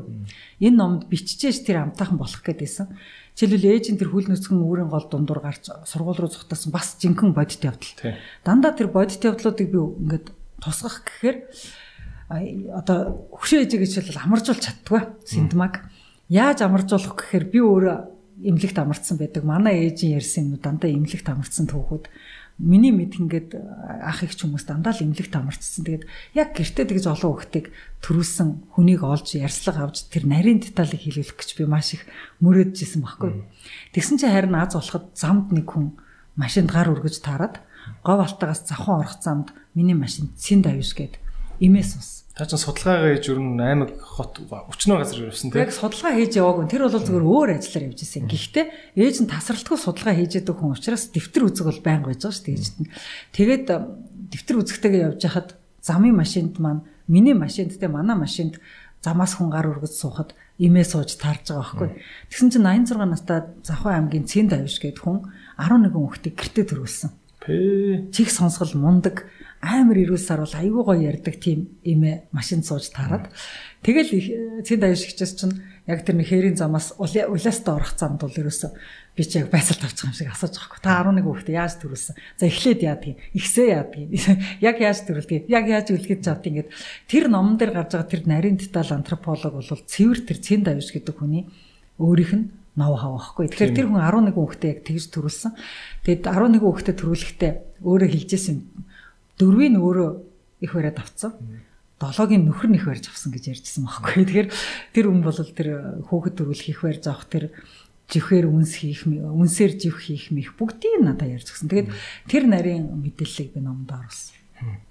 Тэгэл ер нь бол юу ч таарлт ямар ч гоё ноу хав таарлаж магадгүй үзэг балаа бэлэн л тэгэл явдаг. Та одоо ч гэсэн ер нь ингээл хөдөө гадаа хойлооч уулзаг бараг сар гарan боллоо шүү дээ. Бас ингээл бичиг цастгаал явах уу? Ээж нь бол ерөөсө зүнхэнд байнга үзэг дэвтэр бэлэн. Сая одоо та хөдөө аймагуд дээр явлаа шүү дээ. Гэхдээ бас гоё юм олж мэдсэн үү дараа? Одоо олж мэдсэн зүйлээ бичиж аавна, олж мэдсэн байгалийн үзэгдлээ бичиж аавна, гоё зүйдээ бичиж аавна, хүний ярьсан гоё юм бичиж аавна, хүний ярьсан муухай юмыг бичиж аавна. Цаг агарын ингээ хажуугаар ингээл яваал өнгөрөхөд цаг агаар ямар байсан тэрийг ингээл яг ингээ бичиж аавна. Одоо жишээлбэл нэг ман дунд ээж оргож байгаа үсттэй гүнчин гэдэг охин оргож байгаа. Тэр чинь миний ээж шүү дээ. Чиний өгшөө ээж. Тэгэхээр ээж оргож явах үеийг би бичмээр байсан байхгүй. Ээж надад ярьж өгсөн. Гэхдээ тэр драматик гой бичих гэхээр ингээд надад ерөөс төсөөлөгдөхгүй байсан байхгүй. Сценаар нь гарч ихгүй. Сценаар нь гарч ихгүй. Тэгээ би нэг хээр нөгөө жолооч эркатагаа хөдөө ингээд сэлэнгээс наашаа явж исэн чинь намар ингээд 10 сарын үед явж исэн чинь ингээд хэсгэн газар ингээд үүл газар буугаад ирсэн юм шиг хэсгэн газар ингээд хүүтэн намрын манан газар унтсан байсан байхгүй. Эрка жолооч хажуугаар ингээд ман дундуур яваал өнгөрсөн. Ман дундуур яваал өнгөрөхний ганцхан минутын хугацаанд ингээл үүлэн дотор явж байгаа юм шиг амар гоё сэтгэл төрсөн байхгүй. Хав харанхуй эргэн тойр юу ч байхгүй. Тэгээ үүлнээс гараал явцсан. Тэр манангаас гараал явцсан. Гараал явчихгоотаа би гинт зогсож байгаа эркаха буцаж манлуугаа ор гэд машинтанд буцаж манлуугаа оруулаад яг наана байж байгаа гэж хаад ман дундаа байж байгаад би тэр газар буусан мананг эргэн тойронд яг дунд нь ороход ямар сэтгэл төрдгийг тэрийг яг газар дээр нь бичиж авчаад дэвтэр дээр бичиж авчаад за одоо цаашаа хот руу яв гэд ингээ явжсэн. Яг тэр тэмдэглэл маань одоо хэрэг болж байгаа байхгүй. Яг тэр ман дунд оргож байгаа охины тухай бичгэд яг тэр миний тэр ман дотор машинтайгаа орсон яг тэр үзэгдэл надад хэрэг болж байгаа байхгүй. Цаг агаар нь газар нь тэ тэр орчин бүх юм хэрэг болж байгаа байхгүй. Тэгэхээр зэрэг энэ тэмд чи номон дээр намайг байгалийн гой дүрсэлсэн байна. Шоргоолж гой өөрөө үдсэн байж магадгүй л гэдг нь бол ажиглал бичиж авсан тэмдэглэлүүд хэрэг болсон л гэсэн үг.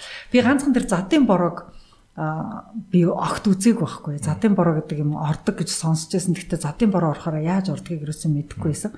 Гэсэн манай ээж бас аяг тэмдэглэл хөтэлдэг юм байсан шүү дээ. Миний ээж доолж. Тэр ээжийн тэмдэглэлийг би уудлаад ээжийн юмнуудыг уншаад би нэг ээжигээ судлаад ингээд ээжийн тухай бичиж байгаа юм чи ээжигээ судлаад ингээд ээжийнхэн үлдээсэн тэмдэглэлийн төтрүүдийг уншаа суужсэн чинь 1972 онд орсон задын борооны тухай ээж бичиж авсан юмсан. Тэгээ би ээжийн бичиж авсан 72 онд орсон задын борооны тэмдэглэлтийг үндэслээд би тэр од бөөгийн тэр бөөсний дараах орсон задын бороог бичсэн байхгүй. Тийм. Тэр үн зохиол бичнэ гэдэг чинь ингээл айгүй олон үзэгдлүүдийг бүгдийг ингэж нийлүүлж холж байгаа л тий. Хэрэгтэй газар нь хэрэгтэй юм шиг итгэл. Тийм ээ тий. Нөгөө зарим алдартай коктейлийг 100 төрлийн ургамлаар хийдэг энэ гэдэг шиг болт юм ба шүү дээ. Тийм ээ. За ер нь бол бас ингээд дандаа үзэгчдээс ирсэн асуултууд явж байгаа шүү ихэнх нь. За баасан ер нь бас энэ зарим хүмүүс бас ойлголтгүй байдаг шүү. Баасан ламын зураг гэл яваадсан шүү дээ интернетээр те. Нэгтэн тэр яг жинхэнэ хүн байсан юм уу?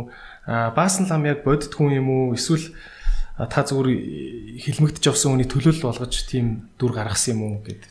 За баасан лам бол яг бодит хүн. Намсран баасан. Насан цэрэнгийн намсран баасан. Яг жинхнээсээ ногоон үдтэй хүн байсан уу? Яг жинхнээсээ ногоон үдтэй, жинхнээсээ ногоон баасан гэдэг очтой хүн байсан. Тэгээд нутгийнх нь бол дандаа ногоон баасан гэж ярьдаг. Тэгэхээр баасан бол яг манай хөшөө аавын төрсөн ах байхгүй юу? Одоо манай ээжийн бол аав ах, манай ээжийн бол аав ах гэсэн үг. Тэгэхээр зэрэг баасан лам бол тэр Сүхбаатарын талбайг хийсэн хүмүүсийн зурган дотор байхгүй. Харин лам нарын артельд ажиллаж байсныг үл ажиллаж байсан. Тэгвэл тэнд нөгөө нам дэлсэн мундаг хүмүүсийн зураг байгаад байгаа шүү дээ. Тэр Сүхбаатарын талбайн зурагч дотор ч тэр яг Сүхбаатарын талбай хийсэн. Явуулсан интернетээр явуулсан зургууд биш юм байна. Тэр интернетээр явуулсан зурагч намын гишүүн, эвлийн гишүүн одоо намд тоогдсон хүмүүсийн зураг шүү дээ. Манай баасан ламчууд эсэргүү хэвээрэл дууссан хүн шүү дээ. Тэгэхээр зэрэг тэр хүний зураг бол тэнд байхгүй. Тэгвэл тэр баасан ламч нь энэ байсан байж тэгээд дугуйлаад идэг хүн чинь Булган аймгийн Мягмарч гэдэг хүн байхгүй юу? Бас уран баримлж, бас мундаг хүн. Тэгвэл бас хилмигдсэн лам байж байгаа. Тэгэхээр дараа нь намд нь нэлсээд ингээд дараа нь тий намын хүн болоод ингээд твшээд явсан тийм үү. Тэгэхээр зэрэг баасан лам маань өөрөө бол ном ногоонуудтай яг Орос царайтай хүн байсан. Тэгээ Орос царайтай тэр баасан ламтай хамгийн адилхан Ого гэдэг хочтой тэр Лувсан дөрж гэдэг ах маань байсан. Тэгэхээр би тэр ахыгаа бодож ер нь зохиолынхаа дүрийг бичсэн. Яг хүн болгон намайг хөшөөж энэ тэр дандаа баасан лам гэж яг ийм хүн байсан гэл манай Лувсан дөрж ахруул ярьдаг байсан. Тэгээ Лувсан дөрж ахыгаа нэрийг Дэнзэн дөрж гэдэг хүүгээр оруулсан номондоо. Тэгээ би нэг фэйсбүүк дээр нэг яг энэ ахтай маань л адилхан хүн байсан гинлээ гэд би пост хийсэн л дээ. Тий. Тэгээ миний тэр фэйсбүүк постн дээр бол ер нь Лувсан дөрж ахын зураг бол байна. За номыг таны номнуудыг бас уншаагүй хүмүүс бас үзчихэж магадгүй. Тийм болохоор номны талаарх хэрэг жоохон байж байгаад үргэлжлүүлэе гэж бодлоо. Тэгээд ер нь бол номны талаар бол маш их асуултууд байна. Тэ. За тэгээд ер нь бол хувийн амьдралтай холбоотой бас асуултууд асуумаар байна. Тэ. За одоо энэ та Америк нөхөртэй тэ. Тийм Америк нөхрийнхээ талаар бас танилцуулаач. Та энэ хүнийхээ одоо юунд нь татгдсан юм бэ? Яагаад хандсан юм бэ? Ямар амир. Джеффри Фолт гэдэг. Чи асуух тахаар. Америк аав тий. Та тэрөөсөө хэлэг байлээ гэж нь. За. Нэг мэдсэн чил нэг нөхөд дагалал ирсэн үү гэж нь тий. Сургууль төгссөн чинь жоохон багтал нэг. Америк нөхөд дагалал. Нэг хараа дагалал ирсэн үү тий. Аав ч гэсэн гайхалчаад яг юунд нь болсон ингээл тий. Ерөнхийдөө бол ээж нь ингэсэн шүү дээ нөгөө чиний аав бол онгоцоор нисч явж байгаа л тэгэл нэг л өдөр бурхан болцсон шүү дээ. Тэгээд ерөнхийдөө бол ээж нь бэлэвсэн бас нэг хэдэн жил амьдарсан. Дээр нь Одмагийн аав болохоор удаан бит хоёр ч амьдарч чадаагүй салцсан шүү дээ. Тэгээ ерөнхийдөө бол би өөрийгөө юу гэж бодож байсан бэхээр би ер нь нэг жоохон гэрэлтийн талаар азгүй хүн юм байна гэж бодохгүй юу. За. Тэгэхээр азтай болох гэл одоо тэнгэрийн тэтгсэн хүнийг олж авах гэл зурхаан дээж нь хандсан байхгүй юу. За ерөөсөө би олон юм дээр бол зурхаанд итгэхээ байлаа зүгээр ганцхан энэ дээр зурхаанд итгэхий. Бусдын бол би өөрийнхөө хөдөлмөрөөр. Та ч нэг Орос зурхааны ном юм. Тий. Ээж нэг тийм Америк зурхаан уншдаг байсан, Орос зурхаан уншдаг байсан. Тэгээ ганц юм би одоо ерөөсөө тэнгэрээс осохгүй бол би өөрөө олж авахаараа дандаа л бүтлгүй болчиход байх юм аа. Тэгээд энийг л тэнгэрээс осоё гэж бодвол тэгэл би 6-нд найдал нэг 6 хүн лөө захиагдсан байхгүй. 2 жил дараалан мөнгө төлж ийж нь надад ингээд насны хань олж өгөөч гэж маягтай битсэн байхгүй. Тэгээ эхний жилийн хариулт нь олсон чинь энэ жил та нэг ч хүнтэй таарлахгүй, энэ жил та ингээд Өөрийнхөө ажил сургуулийг хийгээ явуулж. Орос марц зурхаач юм уу? Франц зурхаач. Франц зурхаач. Пөө за. Astrology.com руу ороод нэг Франц зурхаачийн реклам байсан. Тэгэхээр тэрэн дээр нь дарж байгаа захиалга өгөөд $20 төлөв. Манайхан гэхдээ интернетээр айгүй юм хуурамч байдаг шүү. Тийм сурчлаа. Тухайн үед бол интернет арай ариун байсан тийм. Тухайн үед айгүй сайн тийм зурхаач жинкнээсээ ажиллаж исэн юм билээ. Одоо тийм зурхаач байдгүй юм билээ. Тэгээд яг би $20 эхлээд төлсөн чинь энэ жил тань тийм хүн таарахгүй гэсэн. Хоёр дахь жилд дахин $20 төлсөн чинь та энэ жил 2004 оны 6 сарын 8-нд нэг хүнтэй таарна. Энэ хүнтэйгээ та одоо учирч чадвал одоо аз жаргалтай амьдрын уртуудаа чадахгүй бол дараагийн ийм хүн чинь танд 40 жилийн дараа таарна гэсэн тийм байсан байхгүй. Тэгээ би чинь одоо 37 та нөхөртэй болох уу эсвэл 77 та нөхөртэй болох уу гэдэг асуудал таалж байгаа байхгүй. Тэгээ би за 37 та нөхөртэй олчих юмсан гэж бодож байгаа шүү дээ. Тэгсэн чинь таарсан хүн Жеф заа юу за тэгэл ээж нь суудсан. Тийм за тэгээд яг Жеф болохоор яг манай Жеф сайхан хүн шүү тий. Тэгээ би Жеф тэрийг хилдэггүй байсан. 5 жил хилээгөө. Яг хөө тэрнээс гадна өөр та юу Жеф юунд татагдав? Гэхдээ хошин шогийн мэдрэмжэнд нь таалагдсан ш. Жеф чи ерөөсө бүх юмыг хошин шог алиа тийм амгалан тайван болгодог. Ерөөсөө л хамт байхад ингээд нэг тийм амгалан тайван хүн штэ. Чи хэлдэг штэ ээж та нэг Жефтэй амьдарснаар таны нас уртсчээ шүү гэж надад хэлээд байдаг штэ тий. Яг тэрэн шиг ерөөсө эргэн тойрондоо хал балгүй нэг тийм амгалан тайван өөрөө хор сайхан орс ах байна гэдэг явчихна. Сайхан орс ах шиг явдаг. Тэгээд пошор айд чинь хоол голохгүй. Тэгээд ерөөсөө ажил голохгүй, хоол голохгүй. Тэгээд ирнэ бүх юм дээр хошин шогийн мэдрэмжтэй. Ямар ч юмыг алиалаад өнгөрч болдог. Яаж хэрүүлт бит хоёр хэрэлдэж эхэллээ гэсэн бит хоёрын хэрүүл дандаа хошин шогоор дуустдаг. Би энийг инээлгээд дуустдаг. Тэгэл ерөөсөө тэгэхэр ч одоо зүгээр л дээ. Тийм ээ. За та бол мэдээж ганц бие ээж байж үзсэн. Бүр хоёр хүүхэдтэй ганц бие ч ээж байж байгаа. Тэгээд одоо ингээд насныхаа антай явж штэ тий. Ер нь бол Монголд бас гэр бүл салт маш их байгаа. Ганц бие хүүхэдтэй ээжүүд маш их байгаа тий. Та ер нь эмэгтэйчүүдэд за залуу хүүхдүүдэд ялангуяа ханаа сонгох тал дээр зөвлөгөө өгөөч гэвэл. За зүр амар том сэдв ойлгож чинь тий. Гэхдээ зүр базаад хэлвэл юу гэх вэ? Тэг ер нь бол нөгөө өөрийгөө айгуу сайн мэдж эхлээд авах хэрэгтэй. Би ямар үед аз жаргалтай байдгийг, ямар үед би инээдгийг, ямар үед би инээж чадхаа болчдгийг, дуулж чадхаа болчдгийг гэд. Ер нь бол хамгийн одоо сайн индикатор бол тийм ер нь зөв хүнтэйгээ байгаа юм байна гэсэн хамгийн сайн индикатор бол чи тэр хүнтэйгээ байхдаа инээгээл байдаг. Инээмээр санагдаад байдаг, инээгээл байдаг.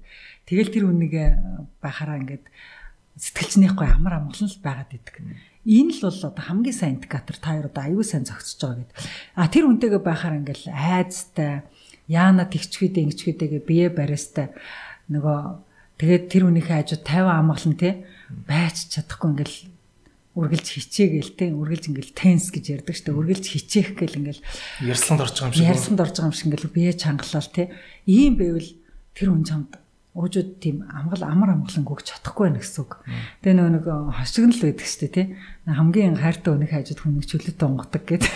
Тэр шиг ерөөсөө нөгөө нэг унгаж чадахгүй байвал тэгэл ер нь зохихгүй байна л гэсэн үг. Хамтарч амьдрахтай зохихгүй байна л гэсэн үг. Тэгээд ер нь хоорондоо биеийнхээ хооронд ямарваа нэгэн үл ойлголцол айдас үүсгэж л байгаа бол тэр бол нэг удаа явахгүй харилцаа гэсэн үг. Зүгээр хамт байх тусмал улам ингээл амгалан тайван байгаа л улам гой баймар санагдал улам инээгээл те улам ингээл амжилт гаргамаар санагдал хамтарч биеинтэй амжилтаа хуваалцмаар санагдал ингээл ивэл айгүй зогч яах гэсэн үг. Ер нь бол бас нэг индикатор нь хамт байж тал ингээд чи өөрөө амжилтанд хүрэхэд тэмүүлээд ирнэ штэ тий. Чиний амжилтанд баярлахгүй байвал тэр айгүй том индикатор. Болохгүй гэсэн үг. Болохгүй гэсэн үг. Чи яагаад өөдөө явах гээд байгаа юм? Чи яагаад тасрах гээд байгаа юм? Чи яагаад гоёод байгаа юм? Гээл ивэл тэгэл буруул гэсэн үг. Өө чи ямар гоё болоод байна? Чи ямар гоё амжилтанд хүрээд байна? Манай хүн гоё шүү гэл ингээл чамаар бахархаад байвал тэр зөв. Тэгэхээр зэрэг ерөнхийдөө бол би ч нөгөө нэг өөрөө амбицтай эмэгтэй байсан. Тэгээ хоёр хүүхэдтэй амбицтай эмэгтэй. Би ч улс төрд орох амбицтай байсан.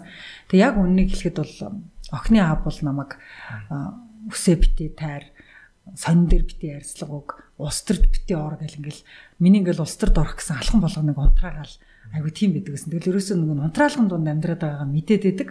Гэхдээ өөрөө зүтгэл нь бол ингээд өөр амбицтай байгаад байдаг. Тэгээ өөрөөрөө байж чадахгүй. Өөрийнхөө амбицыг дараад нөхртөө тохируулж амьдрна гэдэг чинь бас надад амар дарамт тулаад байсан. Тэгээс үлд ингээд бие модт юм билээ шүү дээ. Тэгэхээр зэрэг ерөнхийдөө бол хэл сэтгэл өвдөл дараа нь бие өвдөл шүү дээ. Сэтгэл өвдөл бие өвдөл тэгээ бие өвдснээ дараагаар би чи яагаад ийм болчихоо хэдхэн жилийн өмнө би чи ямар байлаа гэж бодоод эхэлдэг байхгүй. Тийм тэгэхээр зэрэг ерөнхийдөө бол өөрийн чинь амбицыг хүлээн зөвшөөрдөг, өөрийн чинь хүлээн зөвшөөрдөг. Чи тэр хүнээ 100% хүлээн зөвшөөрдөг байх тусмаа л одоо зөв хүнээ олж ил гэсэн үг. Тийм ээ. За таны ер нь ганц би ингээд ээж байх хугацаануудаа тий тулж исэн хэцүү үед гэх юм уу те юу байсан бэ тэрийг яаж туулсан бэ тэг ер нь бол эрэгтэй хүн чинь бас яг хүүхдтэй эмэгтэй хүнд бас хандах өнцг нь өөр штэ те ер нь бол муухай штэ те энэ тал дээр та одоо ямар хуу одоо юмыг хариу арга гэж авсан бэ хариу арга гэж авсан бэ тэг ерөөхдөө бол хамгийн хүнд ер нь ганц бие эцэгч бай ганц бие ээж ч хүнд тохиолдог хамгийн хүнд юм бол бүх ачаалал одоо хүүхд харах бүх ачаал өөр дөр чи ирнэ. Санхүүгийн бүх ачаал өөр дөр чи ирнэ. Би ч нөхөртөө болон болтлоо ерөөсөө ингээл 2-3 ажил хийдэг байсан шүү дээ. Одоо та нар чи намайг одоо мөнгөний ажил хийж байгаа эсхийг мэддэг байсан мөгүй мэдэхгүй би ямар ч гэсэн өглөө ажилдаа явлаа цалингийнхаа ажлыг хийлээ, ороо ирлээ, орчуулга хийлээ, илүү хоолныхоо мөнгөний ажлыг хийлээ, өглөө эрт явлаа нэг газар хичээл заалаа, дахиад нэг халтур хийлээ гэл ингээл би ч ингээд өдөрт 3 ажил хийжээж 2 хүүхдийг тийжээж байсан шүү дээ тухайн үед. Тэгэл Жефтэ суусны дараагаар ингээл гинт би ингээл зөвхөн л ганц л ажил хийж болно. Бүр ажил хийхгүй заримдаа байж болно гэл ингээд нөхрийн ингээд тусламж ороод ирэнгүүт пөөх н хань ижилтэй хүмүүс чи ямар амар байт юм бэ гэл ингээд мөрөн дээрээс амар том ачаа зүгээр ингээл аваал хайчдаг байхгүй. Тэгээ ерөөсө хань ижилтэй хүн гэдэг чи ерөөсө ачааллыг бол 2 дахин бага аваад жаргалыг бол 2 дахин илүү эдэлж байгаа байхгүй. Тэгэхээр зэрэг ганц бие хүн гэдэг чинь жаргал нь хомс цаг нь хомс тэгээд дээр нь ачаал нь 2-3 дэх хийх тэгжил одоо 10 хэдэн жил амьдэрсэн юм бэлээ эргээд харахад тэр нь л хэцүү байсан юм те ер нь ер нь бол тэр ачаал нь л хүнд тий за танд одоо нэг юм зарчим гэж юм биш үү бас нөгөө за эмэгтэй хүний зүгээс барих зарчим гэж байна гэр бүл дотроо гэр бүлийн гишүүний хувьд ялангуяа ээжийн хувьд барих зарчим энэ төр гэл юм байдаг шүү дээ тиймэрхүү юмнуудаас нэрлэж гэвэл за ер нь бол би хүүхэд бол айгүй аз жаргалтай орчинд өсөх ёстой гэдэг зарчимтай байсан. Өөрөөр хэлбэл би ингээл мөнгөгүй байна, би ингээл ачаал ихтэй байна. Таир намайг мөнгөгүй байхад их хидлээч гэдэг юм уу тийм зовлон гэрөөс хүүхдүүдэд өгөхгүйгээд би таирыг бол айгүй одоо юугаарч дутаагаагүй юм шиг ямар ч өдөр манайх мөнгөгүй биш үү гэж бодохгүй болтол чинь амьдруулдаг байсан. Тэгэхээр зэрэг таир бол том босоо өнөө надад айгүй хөрхөө хөрдмөр хэлжсэн л да ээж бодоодсон чинь таач намайг байгахт айгүй ядуу байсан юм байл ш тэгээд чи надад нэг хэлжсэн. Сүүлд чи намайг тэрийг ойлгосон байхгүй ээж бол ядуу байсан юм байна гэдэг чи нэлээд сүүлд ойлгосон. Зүгээр яг тэр үед мань бол төрөвчөнд маань нэгч төрөггүй үлдчихэж байгаа шүү гэдгийг хинч мэддэггүй байсан. Би гэрийнхээ үүдэнд ирэл гэрлүүгөө орох гэл хаалгаа онгоолох үедэл хаалганыхаа барилгыг барих үедэл гэртээ наршгал цацарч орж ирэх ёстой гэдэг тийм зарчимтай байсан.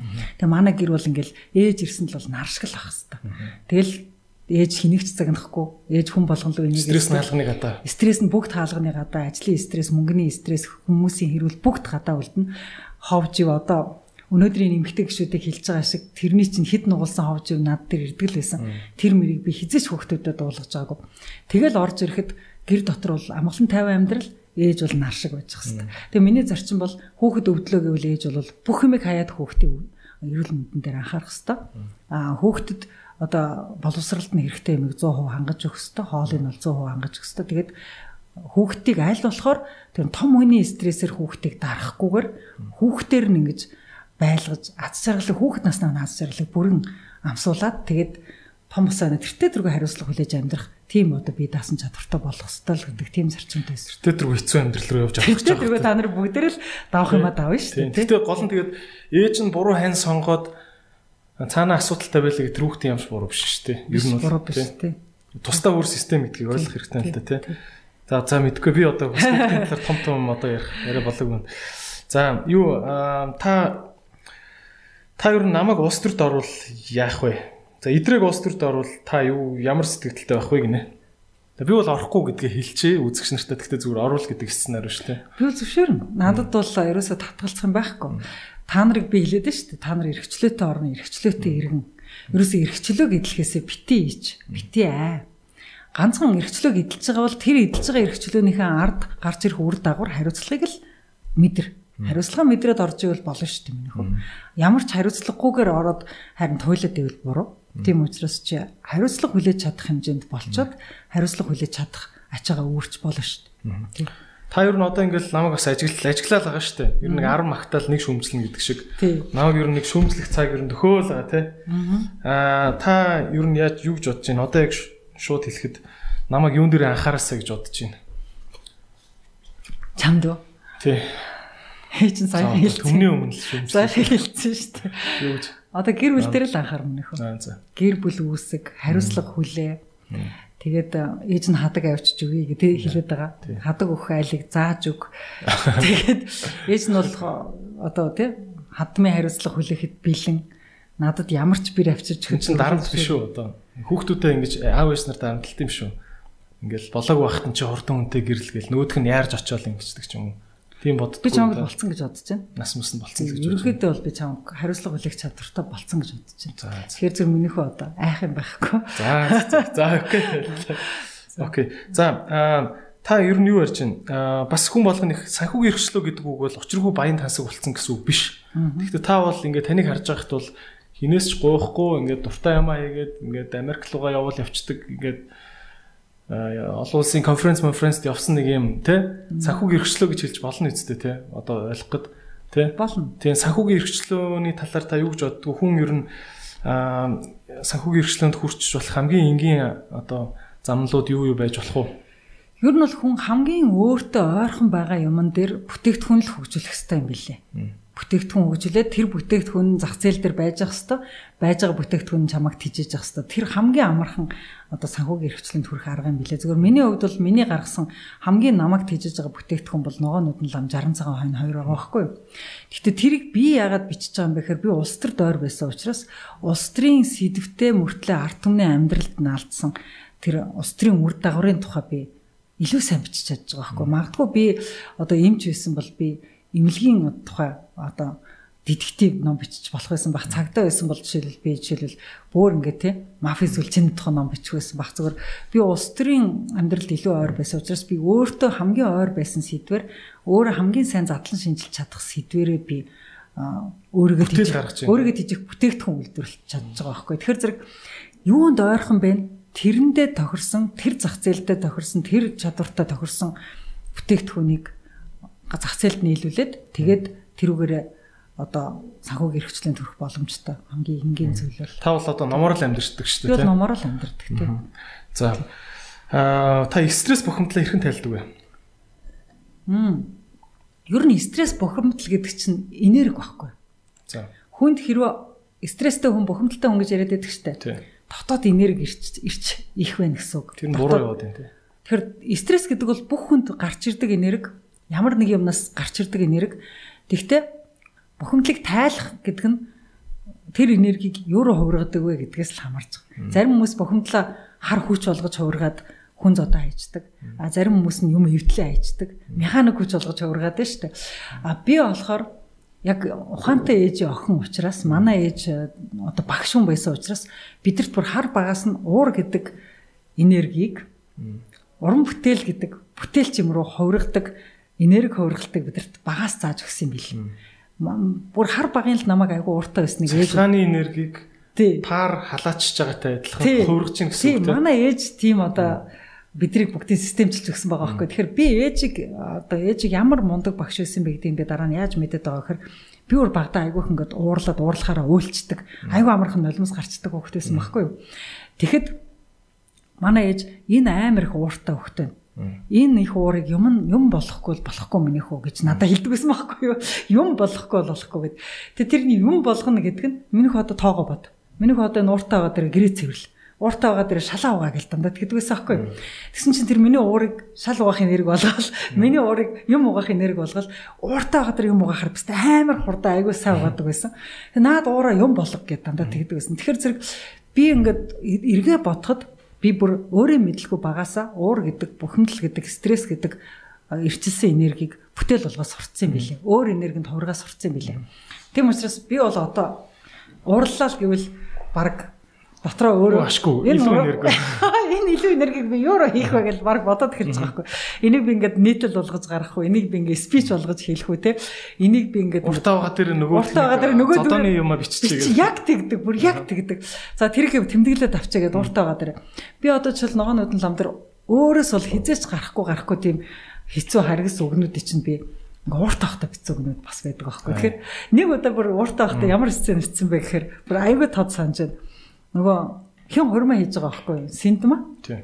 Болд хоёр хурмаа хийж байгаа байхгүй. Тэгсэн чинь баасаа орж ирээд нөгөө синдма дээр ганцаарн дээр норж ирснээ ингээд уучлал гуйж байгаа юм байна. Тийм юм ярих. Баасан синдма хоёрын оронд юм ярьж байгаа байхгүй. Синдма уралцсан.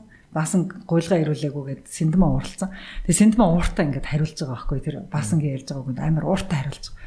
Тэгсэн чинь тэрийг чи би англиар бичсэн шүү дээ. Тэгээ Жефд уншуулж байгаа шүү дээ. Жеф уншин гота манай ихнэр энийг ууртаа ахтай бичсэн бах ингээд шууд тэгж байгаа байхгүй. Яа тэгвэл намайг ууртаа ахтай ямар үг хэлдэггүй, ямар авир гаргадаг нөгөө Жеф аюул сайн мэдж байгаа учраас тэр хэсгийг уншин гота ойно энийг чи амар ууртаа ахтай бичсэн бах ингээд шууд тэгж байгаа байхгүй. Тэр хувиргацсан байгаа байхгүй би тэрийг тийш нь. Тийм ээ. Наач их гоё одоо аргачлал гэх юм уу те. Тий, ууртаа байгаа дээр гэрээ янзалж ав гэд динээс л эхлэх хэрэгтэй. Зүгээр уур гэдэг эрчимчийг өөртөө байгаа уур гэдэг эрчимчийг евро хувиргуул хүрэлцэх хэмжээний эрчим хүч чамд хоримтлагдаад байна те. Зарим хүмүүс зүгээр гараал гүйчдэг. Тийм тийм. Тэрийг ингээ фитнес болгоод ашиглаж штэ те. Зарим хүмүүс бол гэрээ цэвэрдэг, зарим хүмүүс юмаа угаадаг. Би бол жоохон байхдаа энийг одоо уурыг бол механик хүч болгож ашигладаг байсан. Одоо бол би бүр ухамсартайгаар тэрийг чинь залаад уран бүтээл болгочод байгаа байхгүй юу? Тий. За дахиад нэг гэр бүлийн асуудал руу орж ийн л да. Та бол одоо гадаад нөхөртэй тий. Тий. Нэг сонгуул. Тий. Одоо яг хөө Монголд тийм хүмүүс зөндөө шүү дээ. Ингээл амьдралын шаардлагаар одоо гадаад хүнтэй гэр болцсон, гэр бүл болцсон хүмүүс зөндөө шүү дээ тий. Тэгээ танд бол би ч гэсэн санаж ин л да таны нэг сонгуулийн юун дээр нэг уулзсан дээр хөдөө ингээл байжсан чинь нэг согтуу ах босч ирэл чи юм уу гадаад нөхөртөө өгөн ингээл ингэсэн чинь тэгвэл би бүгдийг яриадах уу гээл те. Та нэг өөдс нь уурлал те. Тэгсэн чинь хүмүүс ингээл бүгд гоо бол гээл те. Яриад үгүй л доо тэгвэл те. Та бас өөдс нэг уурлжсэн санаж байна те. Сонгуулийн үер те. Ер нь ингээд бас ингээд яг энэ дээр комплекстэй амьдарч байгаа маш олон эмэгтэйчүүд байгаа байхгүй юу? Бас яг ингээд өөрлөө хүн ингээд согтуу хүн чи ингээд гадаад нөхөртөө өстэй гэдэг ингээд чичлэхэд юу гэж хэлэхээ мэдэхгүй эмэгтэйчүүд байна штэ. Тэ. Та тэр эмэгтэйчүүдийг одоо жишээ нь за наадах чих би бол ийм бодолтой явдаг гэж хэлчихээр юм нь юу вэ? Би нэг жишээ хэлж байгаа энэ дээр.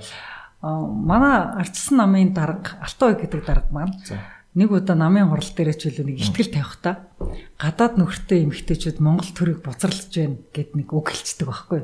Хурал дээр штэ. Тэнгүүт намын их хурал дээр байсан баха. Тэнгүүт би босоод ингээд эсэргүүцэх гэж үг хэлэх гэсэн чинь боломж олдоогүй.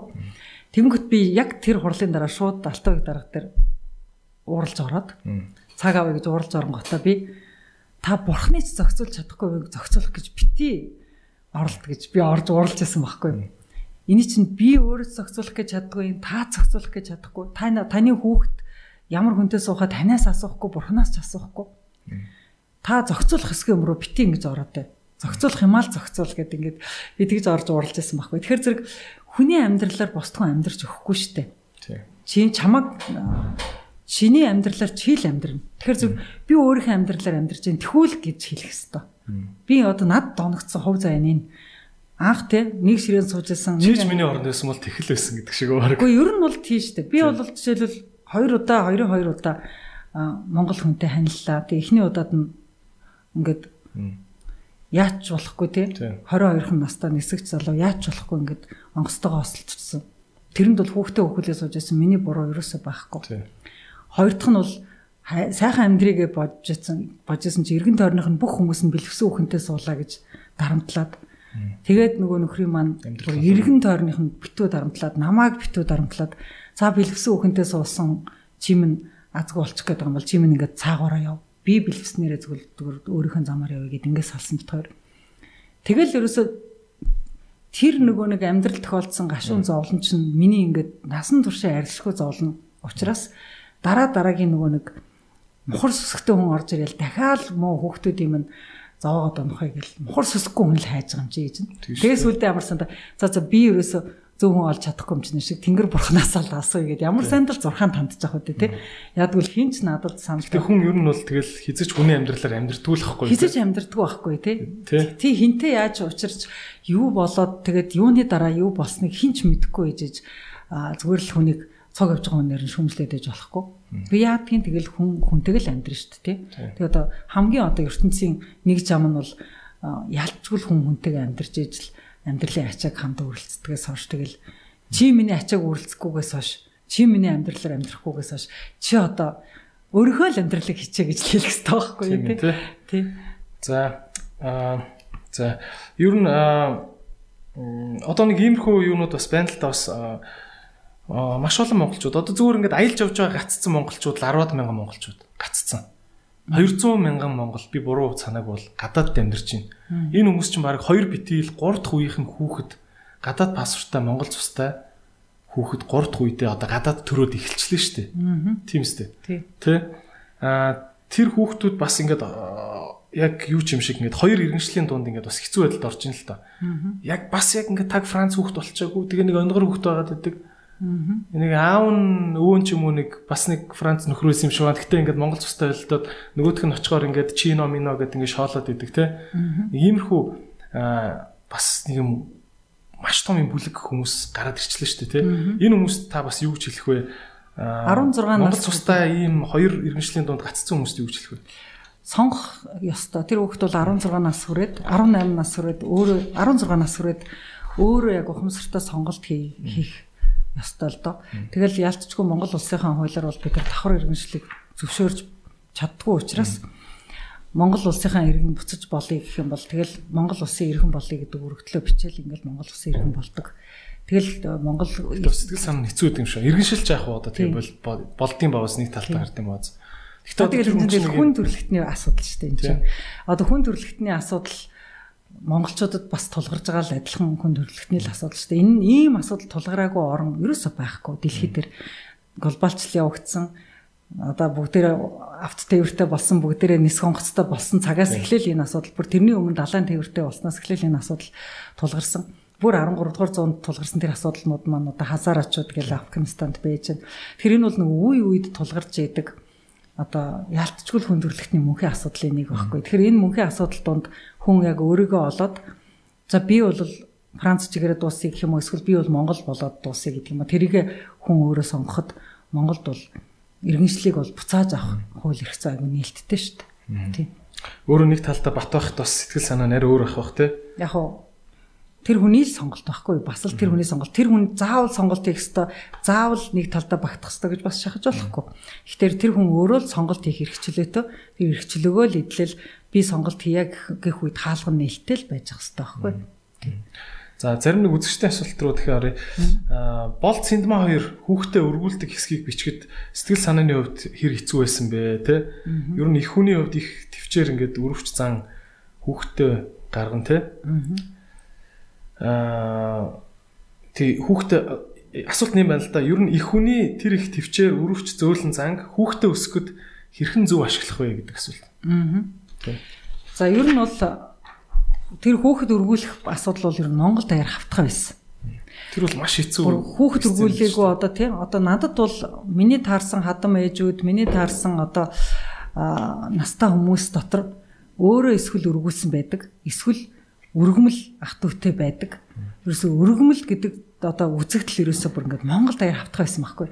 Тэг яагаад ингээд Монгол даяар ингээд өргүүлэх гэдэг асуудал хавтгай байсан бэ гэдэг ингээд судлаад үзэхээр яалтчгүй л анхдугаар 5 жилийн төлөвлөгөөний үе ядууралтай холбоотой гэдэг байхгүй. Тэгээд нөгөө өгшөө ээж бол яалтчгүй 4 хүүхдээ өргүүлсэн. Тэг нэг өргүүлсэн хүүхэд манай ээж байсан. Тэг манай ээж бидрийг баг бахтаас айгүй хөтер өргүүлж исэн үеийнхэн зовлон ярьдаг байсан. Тийм учраас нөгөө ээжээс багасаа сонсоод өссөн учраас тэр үзэгдлийг бичгэд надад илүү хялбар байсан. Яг бол маш их хаа очиж тэр анхдугаар 5 жилийн төлөвлөгөөний үеийн хамгийн сайн мэдж байгаа хэсэг нь тэр хүүхэд өргүүлэхтэй холбоотой хэсгүүдийг би хамгийн сайн мэдчихсэн.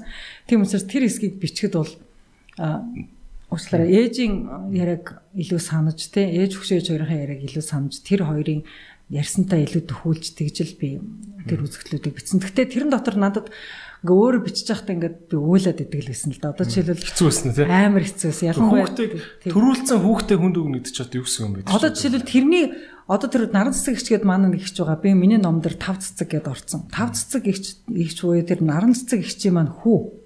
70 ах гэд дэлгэр 70 ах гэд ах байгаа. Тэр ах одоо Эрдэнэтэд зөвхөн тэр ээжийнх нь өөрийнх нь төрсөн ээжийг өргүүлж байгаа тухай бичиж байгаа сценыг хүртэл уншаал. Тэрнээс хашаа үйлээд уншиж чадаагүй гэсэн. 70 ахад та номоо уншаад дуусгачихлаа гэхээр би ээжийг өргөдөд уншиж дуусгаж чадахгүй байна гэл үйлээд идэг. Тэгэхээр зэрэг тэр бол ерөөсөн монголчуудын амьдрал тохиолдсон маш гонигтай түүхийн гонигтай хэсэг. Тэгээ тэр хэсгийг бол бичгэд би өөрөө ч их зовсон, хүмүүс ч тэрийг уншихтаа их зовж унссан байдیں۔ Тэрийг унссан хүмүүс надад яг тэр хэсгийг бичсэнд их баярлалаа гэж хэлдэг. А зүгээр инэрэнгүй ээжийн инэрэнгүй сэтгэлийг одоо тий хүүхэд өсөхдөө яаж ашиглах вэ гэж тий. Энийг бол ерөөсөө ээжүүд хүнээр заалгадаг л дээ. Ер нь бол ээж хүний инстинкт гэж нэг юм байдаг. Хүн болгонд одоо эмэгтэй хүн болгонд тэр инэрэнгүй сэтгэлийг хүнд гаргах эргэн тойрныхандаа гаргах тэр инстинкт бол асар хүчтэй. Тийм ч учраас ер нь бол эмэгтэйчүүд ус төрд гарахаараа ч гэсэн нэгээ алдцаад байдгүй. Айлч намайх ингээл айгуу сайхан эвтэйг ажиллаж чаддаг. Тэгээд ерөнхийдөө бол тийм нэг хатуу орчлон ер нь л тэгээд зөөл гэж байгаа юм шиг тийм хүчтэй инстинкт эмэгтэйчүүдэд үнэхээр заяатсан байдаг л та. Гэтэ ер нь яг таны наад хэлсэн дэр чинь зүгээр ингээ арай өөр өнцгөөс гэх юм уу жоохон мушгиж гэх юм уу тэ харж болохоор юм л та. Зүгээр ингээд бас ажиглалт би бас өөр зочд дээр ч гэсэн асуужсэн. Яг үндэ ингээ хараад хахад ирчүүд би энтэйгээ ингээд тэ шүргөөцөлтөд байгаа юм шиг мөртлөө тэгэл ер нь заа зогшоо ингээл эвлэрчдэг тэ ингээл найзууд толчдаг явж идэг тэ. Эмэгтэй хүмүүс ингээд миний бодлоор ингээд ялангуяа эмэгтэй хүндээ амар муухай ханддаг юм санагдаад байдаг. Би зүгээр ингээл анзаарч хахад ингээл заримдаа эмэгтэйчүүдийн Facebook дээр ингээд эмэгтэй хүнийг муулсан постууд ингээл харж хахад 70-80% нь ёстой муухай шулам шиг хүүхэн гэсэн юм дандаа эмэгтэйчүүд өөрсдөө байгаа гэдэг. Та энэ тал дээр үгж үздэг. Ер нь бол сошиал медиа бол яг нүрээрээ харьцах, сошиал медиагаар харьцах хоёр их өөр шүү дээ. Хүмүүс нэг сошиал медианд компьютерийн цаанаас, утасны цаанаас байж болох хамгийн муухай үгээрээ, байж болох хамгийн муухай зангаараа бусдтай харьцаад байдаг байхгүй. Одоо энэ бол засарна л та. Сошиал медиа зүгээр шин дээрээ хүмүүсийн хамгийн муухай чанарыг төрүүлж уудалж гаргаад байгаа. Ер нь цаашдаа бол яг хүн нүрээр харьцаж байгаа юм шиг сошиал медиа дээр илүү тийм соёлтой болох байх л та. Тийм учраас яг тэр хүний муухай чанар гарч ирж байгаа үзэгдлийн яг тэр үе дээр хурдан эмоцоор хурдан гарч хурдан тараад тийм тэр үе дээр бид нар байгаад байгаа. Тийм учраас сошиал медиагийн постэр бас хүнийг үнэлж болохгүй зүгээр ер нь бол яг амьдрал дээр бол эрэгтэй хүн илүү инэрэнгүй, эмэгтэй хүн илүү инэрэнгүй, эрэгтэй хүн илүү харгас, эмэгтэй хүн илүү харгас гэхээсээ илүү тэр эхийн инстинкт гэдэг юмыг л ээжэнд тайлбарласан байхгүй юу? Эхийн инстинкт буюу тэр хүүхдэд ханддаг зөөлөн чанар тэр эргэн тойронд ханддаг зөөлөн чанар гэдэг чинь өгөгдсөн юм бас байдгийг шүү л гэж хэлээд байгаа юм тий. Тэрийгээ сайхан заалгалтгүй байдаг тий. Заалгалтгүй байдаг тий. За ер нь таны ном дээр гардаг тий. Гардаг шүү дээ. Ер нь бол за ингээ 5 жилийн төлөвлөгөө. Ер нь 60 цагаан хонь номыг уншаагүй байгаа хүмүүст хэлэхэд одоо энэ Монголын түүхийн номон дээр огт байхгүй, түүхийн хичээл дээр огт заадгүй нэг тийм зурвасхан Монголын түүхийн амар хэцүү үе байгаа шүү дээ тий. Тэгээ санаатаагаар тэрийг ярьдгүй устгуулсан гэж би бол ойлгоод байгаа тий. Энэ яг хэдэн сэдэн он гэлээ. Та энэ талаар яг зүгээр юм түүхийн талаас нэг юм товч юу гэж мэдээлэл. Тийм анх дугаар 5 жилийн төлөвлөгөө гэдэг 1947 оноос 1952 он. Дэлхийн 2 дугаар дайныг яг залгуулсан. Тийм дэлхийн 2 дугаар дайны дараа нөгөө өсөглөн байгаа Орос орныг махаар тэжээхийн тулд Сталинд юу хэрэгтэй болсон бэ гэхээр хоол хэрэгтэй болсон байхгүй. Тэгээ Сталин өөрийнхөө хамгийн ойрын холбоотон болох Монгол улсыг 200 сая малтаа болж Оросуудыг ингээд махаар ханга гэдэг даалгаврыг л цоо болсон гэсэн байхгүй. Цоо болсон бол үгүй гэж хэлж чадаагүй. Яагаад одоо үгүй гэж хэлж чадаагүй гэхээр яг 46 онд Монгол улсын тусгаар тогтнолыг Сталин хятадаар хүлээн зөвшөөрүүлээд Англи, Америк хоёроор хүлээн зөвшөөрүүлээд өгсөн. Оронд нь за бидрийг махаар ханга гэсэн байхгүй. Гэтэл тэр үед одоо монголчуудын одоо малын тоо 20 сая ч хүрээгүй байсан. 20 сая хүрээгүй малыг 5 жилийн дотор 200 сая хүрэх гэж байгаа байхгүй. Тэгээ амьд амтан яаж зүржээд бүр торхоо шиг үржээд тэр хүрж болохгүй шүү гэдгийг ер нь бол Сталины анхны даалгавар бол 500 сая байсан юм билээ. Тэгтэн цоо болсон ярьж 200 сая болгосон гэж ярьдаг. Тэгээ тэрийг л ээж нь бичсэн байхгүй. Яг тэр 200 сая гэдэг тоонд хүрэх гэж Хүршгүй тоонд хүрэх боломжгүй тоонд хүрэх гэж Сталинд тэр одоо амлсандаа хүрэх гэж Чо болсонгийн хатуу төлгөө гэдэг төлгөөг өөрийнхөө нэрээр нэрлүүлээл 5 жилийн дотор ард түмнээ яаж шүүсийн шахасныг л харуулдаг байхгүй. Тэгээд шүүсийн шахаж 5 жилийн дараа мал 25 сая ч хүрээг байхгүй. Тэгэхдээ богоноор нь малын махыг орсроо ачдаг байсан. Амьдаар нь гаргадаг байсан. Могооноор бол ачиж байгаа. Амьдаар нь гаргаж байсан. Тэгээд тэр амьдаар нь малыг их хэмжээгээр гаргаж байгаа мөртлөө малын тоо өсөөл байх хэрэгтэй гэдэг төлөвлөгөөтэй мал өгөж болохгүй, одоо чонд идүүлж болохгүй, одоо өөртөө идэж болохгүй, одоо 90 мал хүртэл бараг төлөхөр шахав тийм амар хатуу төлөвлөгөө хийсэн. Тэгээд малаа тэгсэн мөртлөө улсад байнга тушааж явах хэрэгтэй. Тэгээд тэр хатуу төлөвлөгөөг яаж тавьж, яаж хэрэгжүүлж, яаж тэрэнд нь ард түмэн сөхөрсөндөө яаж зовж тарчилж ясныг аль ч сурах хүчигт бичээгөө, аль ч архивт материал нь багчууд өстө өлсөж үзээгүй ард түмэн гэлдэг. Яг тэр 5 жил бол бүр хог боллоо өлссөн юм шиг байна тий. Тэр 5 жилд ард түмэн бүр өлсөж үзээгүйгээр өлссөн байхгүй. Түүхэндээ өлсөж үзээгүйгээр өлсөж хүүхдэд тижээж чадахгүйдээ болоод хавтгаагаараа хүүхдэд өргөсөн байдаг байхгүй. Тийм учраас яг тэр 5 жилд өлсөж үзэжсэн тэр үеийнхэн өнөөдөр амьд биш учраас монголчууд өлсөж үзээгөө гэж бидний ярихыг сонсоогүй байхгүй. Хэрвээ хөгшөөж маань амьд байсан байжгаад бидний үеийнхэн монголчууд эзэж өсөж үзээгөө гэж өнгөрөөдөхийг сонссон бол та нар амьдрал мэдэхгүй байна даа л гэж хэлэх байхгүй. Та нар бол жинхэнэ Монгол яаж зовж яаж өсөж ээж та нарын өнөөдрийн нийгмийг авчирсныг та нар мэдэхгүй байна даа л гэх байхгүй. Тэгэхээр тэр үг хэлж чадаагүй үеийнхэн байна штэ. Хамгийн эрхчлөөгөө, хамгийн хилмигдэлд өртсөн, хамгийн хөлсгөлөнд өртсөн, хамгийн их дайнд өртсөн. Түүхэн архиваас арчигдсан тэр үеийнхнийхээ дурсгалд би энэ бүхнийг бичээд байгаа штэ. Гэхдээ би нэг анх дахь 5 жилийн төлгөөг бичиж Чо болсонгаас нэг улс төрийн тооцоо хийдэ гэж би огт бичээгүй шүү дээ. Би энийг ч байдгийг мэдээчгүй. Яг л бид нар өсөхдөө тэрийг заалгаагүй өссөн юм чинь. Би бол жишээл анх дахь 5 жилийн төлгөөг ийм амар төлгөөсөн гэдгийг заалгаагүй өссөн учраас би ерөөсөө мэдэхгүй байсан шүү дээ. Хэн мэдчихсэн бэхэр манай аав мэдчихсэн. Тэгээ аав надад ногоонууд нь ламыг гартны дараагаар хэлчихсэн аахгүй. За миний хүү ногоонууд нь лам бол мэддэг түүх байна. Судалгаатай түүх байна. Материалтай түүх байна. Миний хүү энийг гой бичсэн байна. Гэхдээ хаанаас ч хайгаад болохгүй үнэхэрийн судлагдаагүй түүх бол анх дахь 5 жилийн төлөвлөгөө байдгийг шүү. Чи энэ төлөвлөгөөг бичихгүй бол ном бичдэг гэд өөрийгөө нэрлээд хэрэггүй миний хүү гэж хэлсэн байхгүй. Тэгээ би аавын найзуудтай ярилцлага хийж, аавын олж өгсөн хүмүүстэй ярилцлага хийж, тэр үеийн төлөвлөгөөний комиссад ажиллаж байсан хүмүүстэй ярилцлага хийж, тэгжээч би энэ түүхийг босгосон байхгүй. Одоо oral story-гаар босгосон. Харвардын их сургуульд би яг ногоон нуудлын ламаар очиод лекц уншихгүй юу? Тэгэхэд Харвардын багш нарын асууж байгаа ганц асуулт нь баримтын ингээд устгацсан түүхийг сэргээн бичгтээ чи хаанаас олж ицсэн бэ л гэж асуужсэн надаас.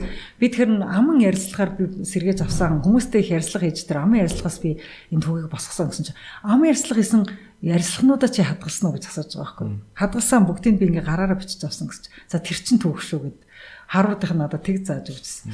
Гэхдээ хамгийн өрөвдмөр нь анх дахь 5 жилийн төлөвлөгөөний тоонууд нь бүр амар хат байсан гэж байгаа. Тэгсэн чинь бүх архивт нөгөө тоог нь устгацсан учраас ээж нь тоог нь олж чаддгүй. Тэгээд тэр миний номон дээр бичсэн тэр төлөвлөгөөний тоонууд байна шүү дээ. Тэр чинь 2 дугаар 5 жилийн төлөвлөгөөний тоонууд байхгүй юу? Тэгэхээр яасан юм. Ингээд анх дугаар 2 дугаар гэдэг юм 5 жилээр ингэж арт түмнээ тэгж өсгсөн юм уу те? Ер нь хичнээн жил өсгсөн. Ер нь эхний 2-5 жил бол айхтар өссөн 5 жил. Одоо 1947 оноос 1957 он хүртэлх 10 жил бол ерөөсөө монголчуудыг үгээгүй ядуу болгосон 10 жил байхгүй юу? Гэхдээ хамгийн хатуу нь 1-р 5 жил байсан гэж байгаа. Анх дугаар 5 жил. Тэгэхээр анх дугаар 5 жилийн бүх тоог устгаад 2 дугаар 5 жилийн тоог устгаагүй юм билээ. 2 дугаар 5 жил чинь Цэдэн баллын үе байхгүй. Тэр тоонуудыг устгаагүй. Тэр тоонуудыг би архиваас олж иж анх дугаар 5 жилийн төлөвлөгөөг би сэргээж бичсэн байхгүй. Тоонууд нь бол 2 дугаар 5 жилийн төлөвлөгөө. Арай гайгүй байсан гэж байгаа. Арай гайгүй ихэн тоог би хэрэгжилж бичиж байгаа шүү дээ.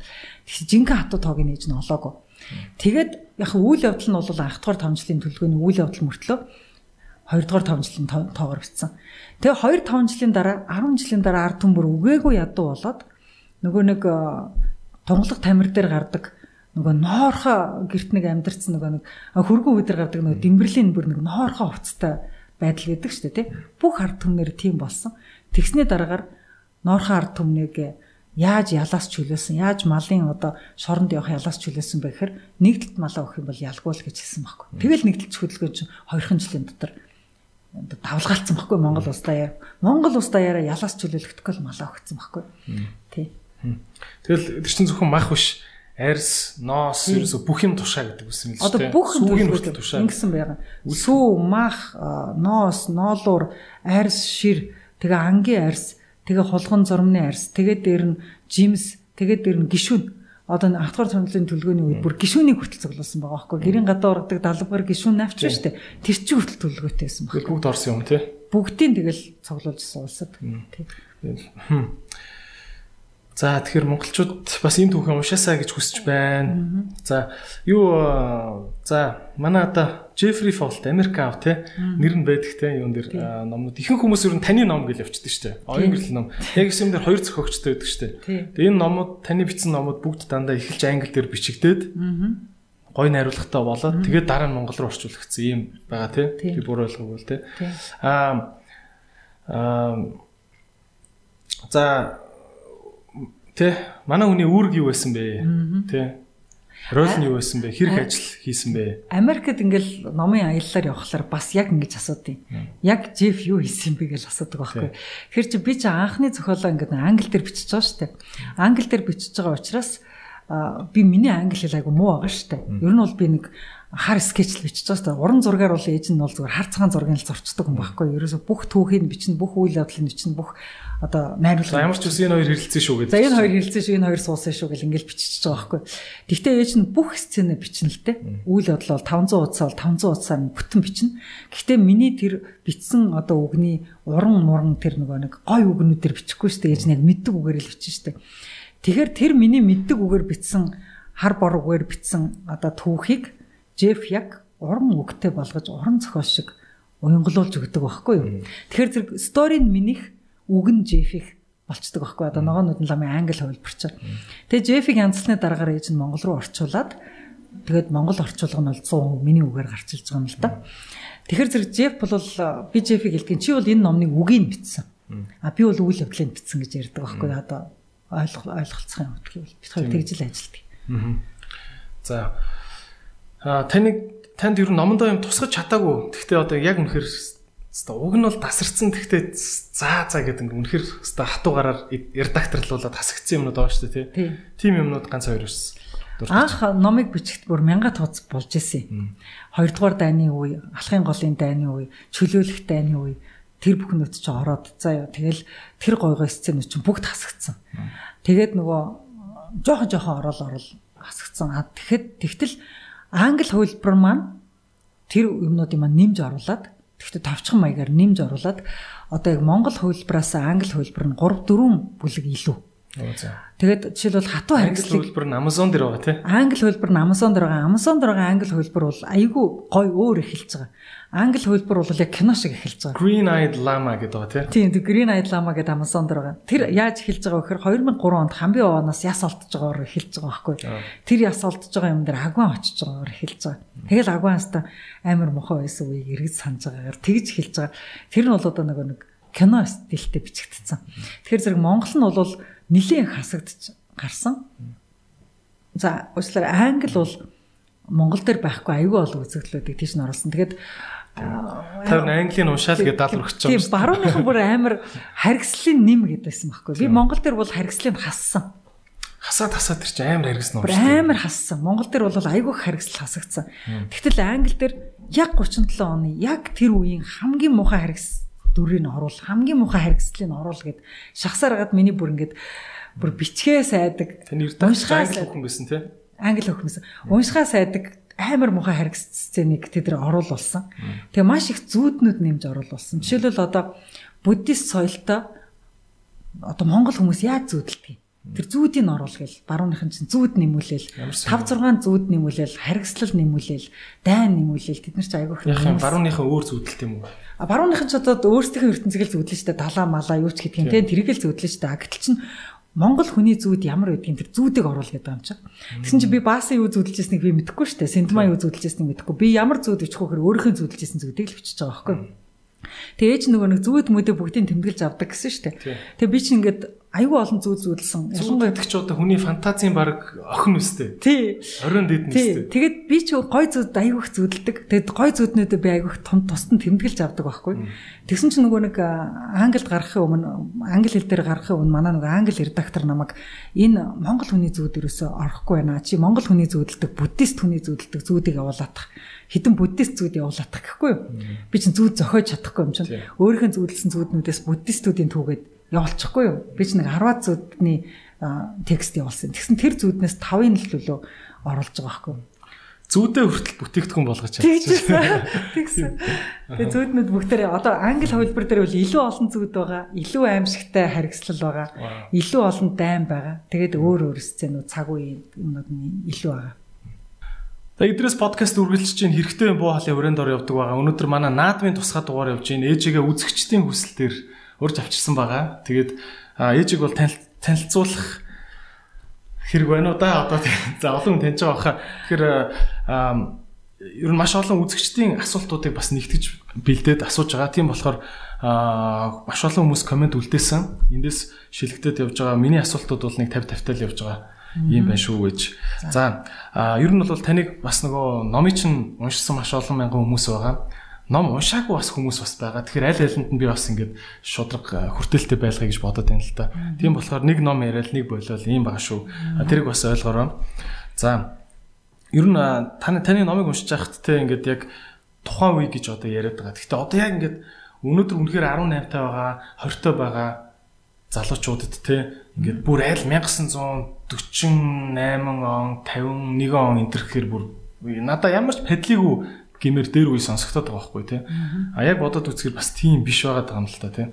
Яг өнөөдрийн бидний амьдрал бас тэндээс ингээд улбаатай тийм үү. За ер нь нэг юм ажиглагтаад байгаа байхгүй. Таны номыг харахаар Сталин даалгавар өгдөг. Монголын удирдагч тэрийг биелүүлдэг.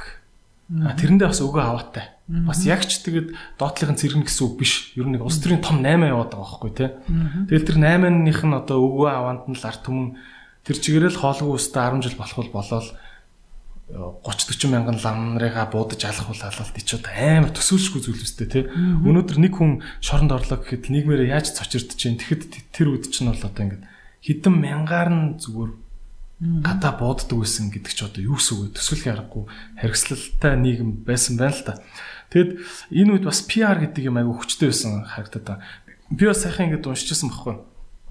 Одоо ингээл Орсын үеийн Катюша гэл ингээл нэг дайны үеийн нэг юм арт түмний зүрх сэтгэлд хүрсэн хоногсон арт түмний дуу гэж яригддаг Орс дуунууд байдаг шүү дээ. Нэх гой Подмосковны вечера ч юм уу те. Гэтэл Орсын маш олон тийм арт түмний дуу гэж яригддаг байсан юм. Яг ясэмдэр цаана бүр ингээд удирдагч нарын даалгавраар тусгай хөгжмийн мэргэжилтнүүд арт түмнийг дайны үздэгэл санаагийн зөөлөж ив нэгдлийг хангуулах зорилготойгоор зохиож тэр дууг албаар ингэж цэргүүдийн донд хийт болгодог энэ төр тийм юм цаана машин ажилтдаг байсан гэдэг байгаа байхгүй PR тий. Тэгвэл Монголын удирдагч бас PR-ын машинтай л байсан байж таараа тийм үү тий. Тэр машин хэр хэмжээнд ажилтдаг том аппарат байсан юу хийдэг байсан бэ? За яг тэр тухай би 3 дугаар дэвтэр дээр бичнэ гэж бодож байгаа. Яг гоо эхний 2 дэвтэр бол 1-р дэвтэр бол яг тэр хилмигтлийн тухай, 2-р дэвтэр бол яг тэр үсгэлэнгийн үеийн тухай бичсэн. Гэтэ үсгэлэнгийн үеийн PR бол одоо тухайн үедээ хэрэглэгдээд тэгээд тухайн үедээ мод нь хувьчирсан team PR хэрэгжилжсэн юм билээ. Тэгэхээр зэрэг нэг одоо жишээлбэл чой басангийн тухай дууны тухай байгаа биз дээ тий. Манай нөгөө дөрөв мөрт гардаг тий чой басан тий чимэг болсон чой болсон гэл тий. Тэр чой басан магтсан дуунууд бол тухайн үеийн PR байсан дандаа тийм цэргийн хөгжим шиг хөгжмөр чимэг болсон чой басан гэсэн нэг team маягаар дуунуудаа зохиодог байсан билээ тухайн үед. Тэгээд тухайн үеийн тэр PR-ыг хөгжүүлээд яг тэр Орсын PR шиг бүр маш өндөр зардалтай болгоод улсын төсвийн зардлын ихэнх нь үзэл сурталт явдаг болгосон үе бол Цэдэн балын үе байдаг байхгүй юу. Тэгэхээр Цэдэн балын үеийн үзэл сурталын зардал бол юун яамны төсөв, юун 2-3 яамны төсөв, 10 яамны төсөвтэй зэрэгцсэн тийм хэмжээний мөнгөөр үзэл сурталын ажлыг хийдэг гэсэн баг. Өөрөөр хэлбэл барилга байшинд зарцуулдаг 1 төгрөг байхад үзэл суртал зарцуулдаг 2 төгрөгтэй байдаг. Үзэл суртал гэдэг нь өнөөдрийн PR тарих угаалт үстэй. PR тарих угаалт контент үйлдвэрлэлгоор баггүй. Тэгэхээр зэрэг ном бичих, суртлах болгох, бичих, лектрүүдийг цалинжуулах, кино хийх, хөгжим зохиох, дуу зохиох, концерт хийх, жүжиг тавилах бүгдээр үзэл сурталын ажил. Ээж нь ягаад энийг аягүй сайн мэдж байгаа гэхээр миний ээж өөрөө Монгол Ардын хувьсгалт намын үзэл сурталын хэл зэрэглэгч байсан байхгүй юу? Манай ээж чиний эмээ бол одоо яг тэр үзэл сурталын төсвөр ажилладаг намын ажилтан байсан байхгүй юу? Тэгээ би бол багада ээжигээ дагаж нөгөө концертнуудад очиж концерт хянахтан цуг сууж концертыг үздэг, жүжиг хянахтан жүжигийн сууж оригинал тэр одоо цензурддаг үеийн төрийн бодлогыг энэ концерт зөв гаргаж ийн үү хянах нь шүү дээ. Тийм. Тэгээд ээж бол ер нь бол өөрөө цензурдахаас өмнө оригинал уран бүтээлийг биднэрт үзүүлдэг байсан байхгүй юу? Тийм учраас нөгөө үзэл сурталын ажил яаж явагддаг, ямар төсөвтэй явагддаг, ямар их мөнгө үзэл сурталын ажилд явдггүй гэдгийг ээж нь угаасаа багадаа мэдээд өссөн л дөө. Тэгээ сүүлдээ тэр чинь Монгол банкнд хадгалагдчихж байгаа архивын тоо баримтаас харагдаж байгаа байхгүй юу? Тийм учраас юу яаж яах вэ гэхээр одоо энэ үзэл сурталын машин те бид нар бол нам гой байсан юм байна, төр гой ажилтг юм байна. Сайхан байчаа. Цацмаа сайхан байчаа гэж ярьдаг чинь одоо тэр маш их татвар төлөгчдийн мөнгөөр маш их бэлтгэлтэй хийсэн PR-ыг л бид нар одоо олтөрштэй байгаа гэсэн үг байхгүй тэр PR-ийн мэдээлэл одоо олтөрштэй байгаа. Тэгэхээр тэр PR-ийн дор амьдрал нь ямар байсан бэ гэж судлахаар ногоонууд нь лам 66 он гарч ирж байгаа байхгүй. Тэгэхээр амьдрал бол шал өөр зүйл байсан. Тэгэхээр тэр үеийн амьдралыг судалж бичих, тэр үеийн PR-ыг хөгжүүлж бичих хоёр бол шал өөр юм байхгүй. Тийм. Тэгэл одоо нэг хүмүүс нэг социализмын үед л сайхан байсан ёстой юу ч үлээ те. Аял магтаж ярьдаг штэ. Тэгэл яг үндэ би ингээл өөмөөг яриаг ингээл сонсож явахт социуд чи харин өстой хогийн байсан юм шүү. Хажуутлын айл нь ингээл матаал шоронд оруулцдаг энэ төр те. Алтан бүгж зүүчж болохгүй. Нэг үнтэй бүгж диван гэртээ авчихаар л энэ өстой төрийн мөнгийг идсэн гэл шоронд аймаар. За тэр үеийн амьдрал бол ингээд анги давхархтай байсан. Хинт хатуу байх, хинт зөөлөн байх нь ингээд анги давхар гараад идэг гэсэн баггүй. Тэгэхээр скетний давхар гэдэг чинь айгүй өндөр цалин авдаг. Дээд боловсралтай элит давхаргийнх нь бол амьдрал сайхан байсан. Ялцчгүй социализмын үед амьдрал сайхан байжээгээ яриад байгаа хүмүүс чинь скетний давхаргын хүмүүс баггүй.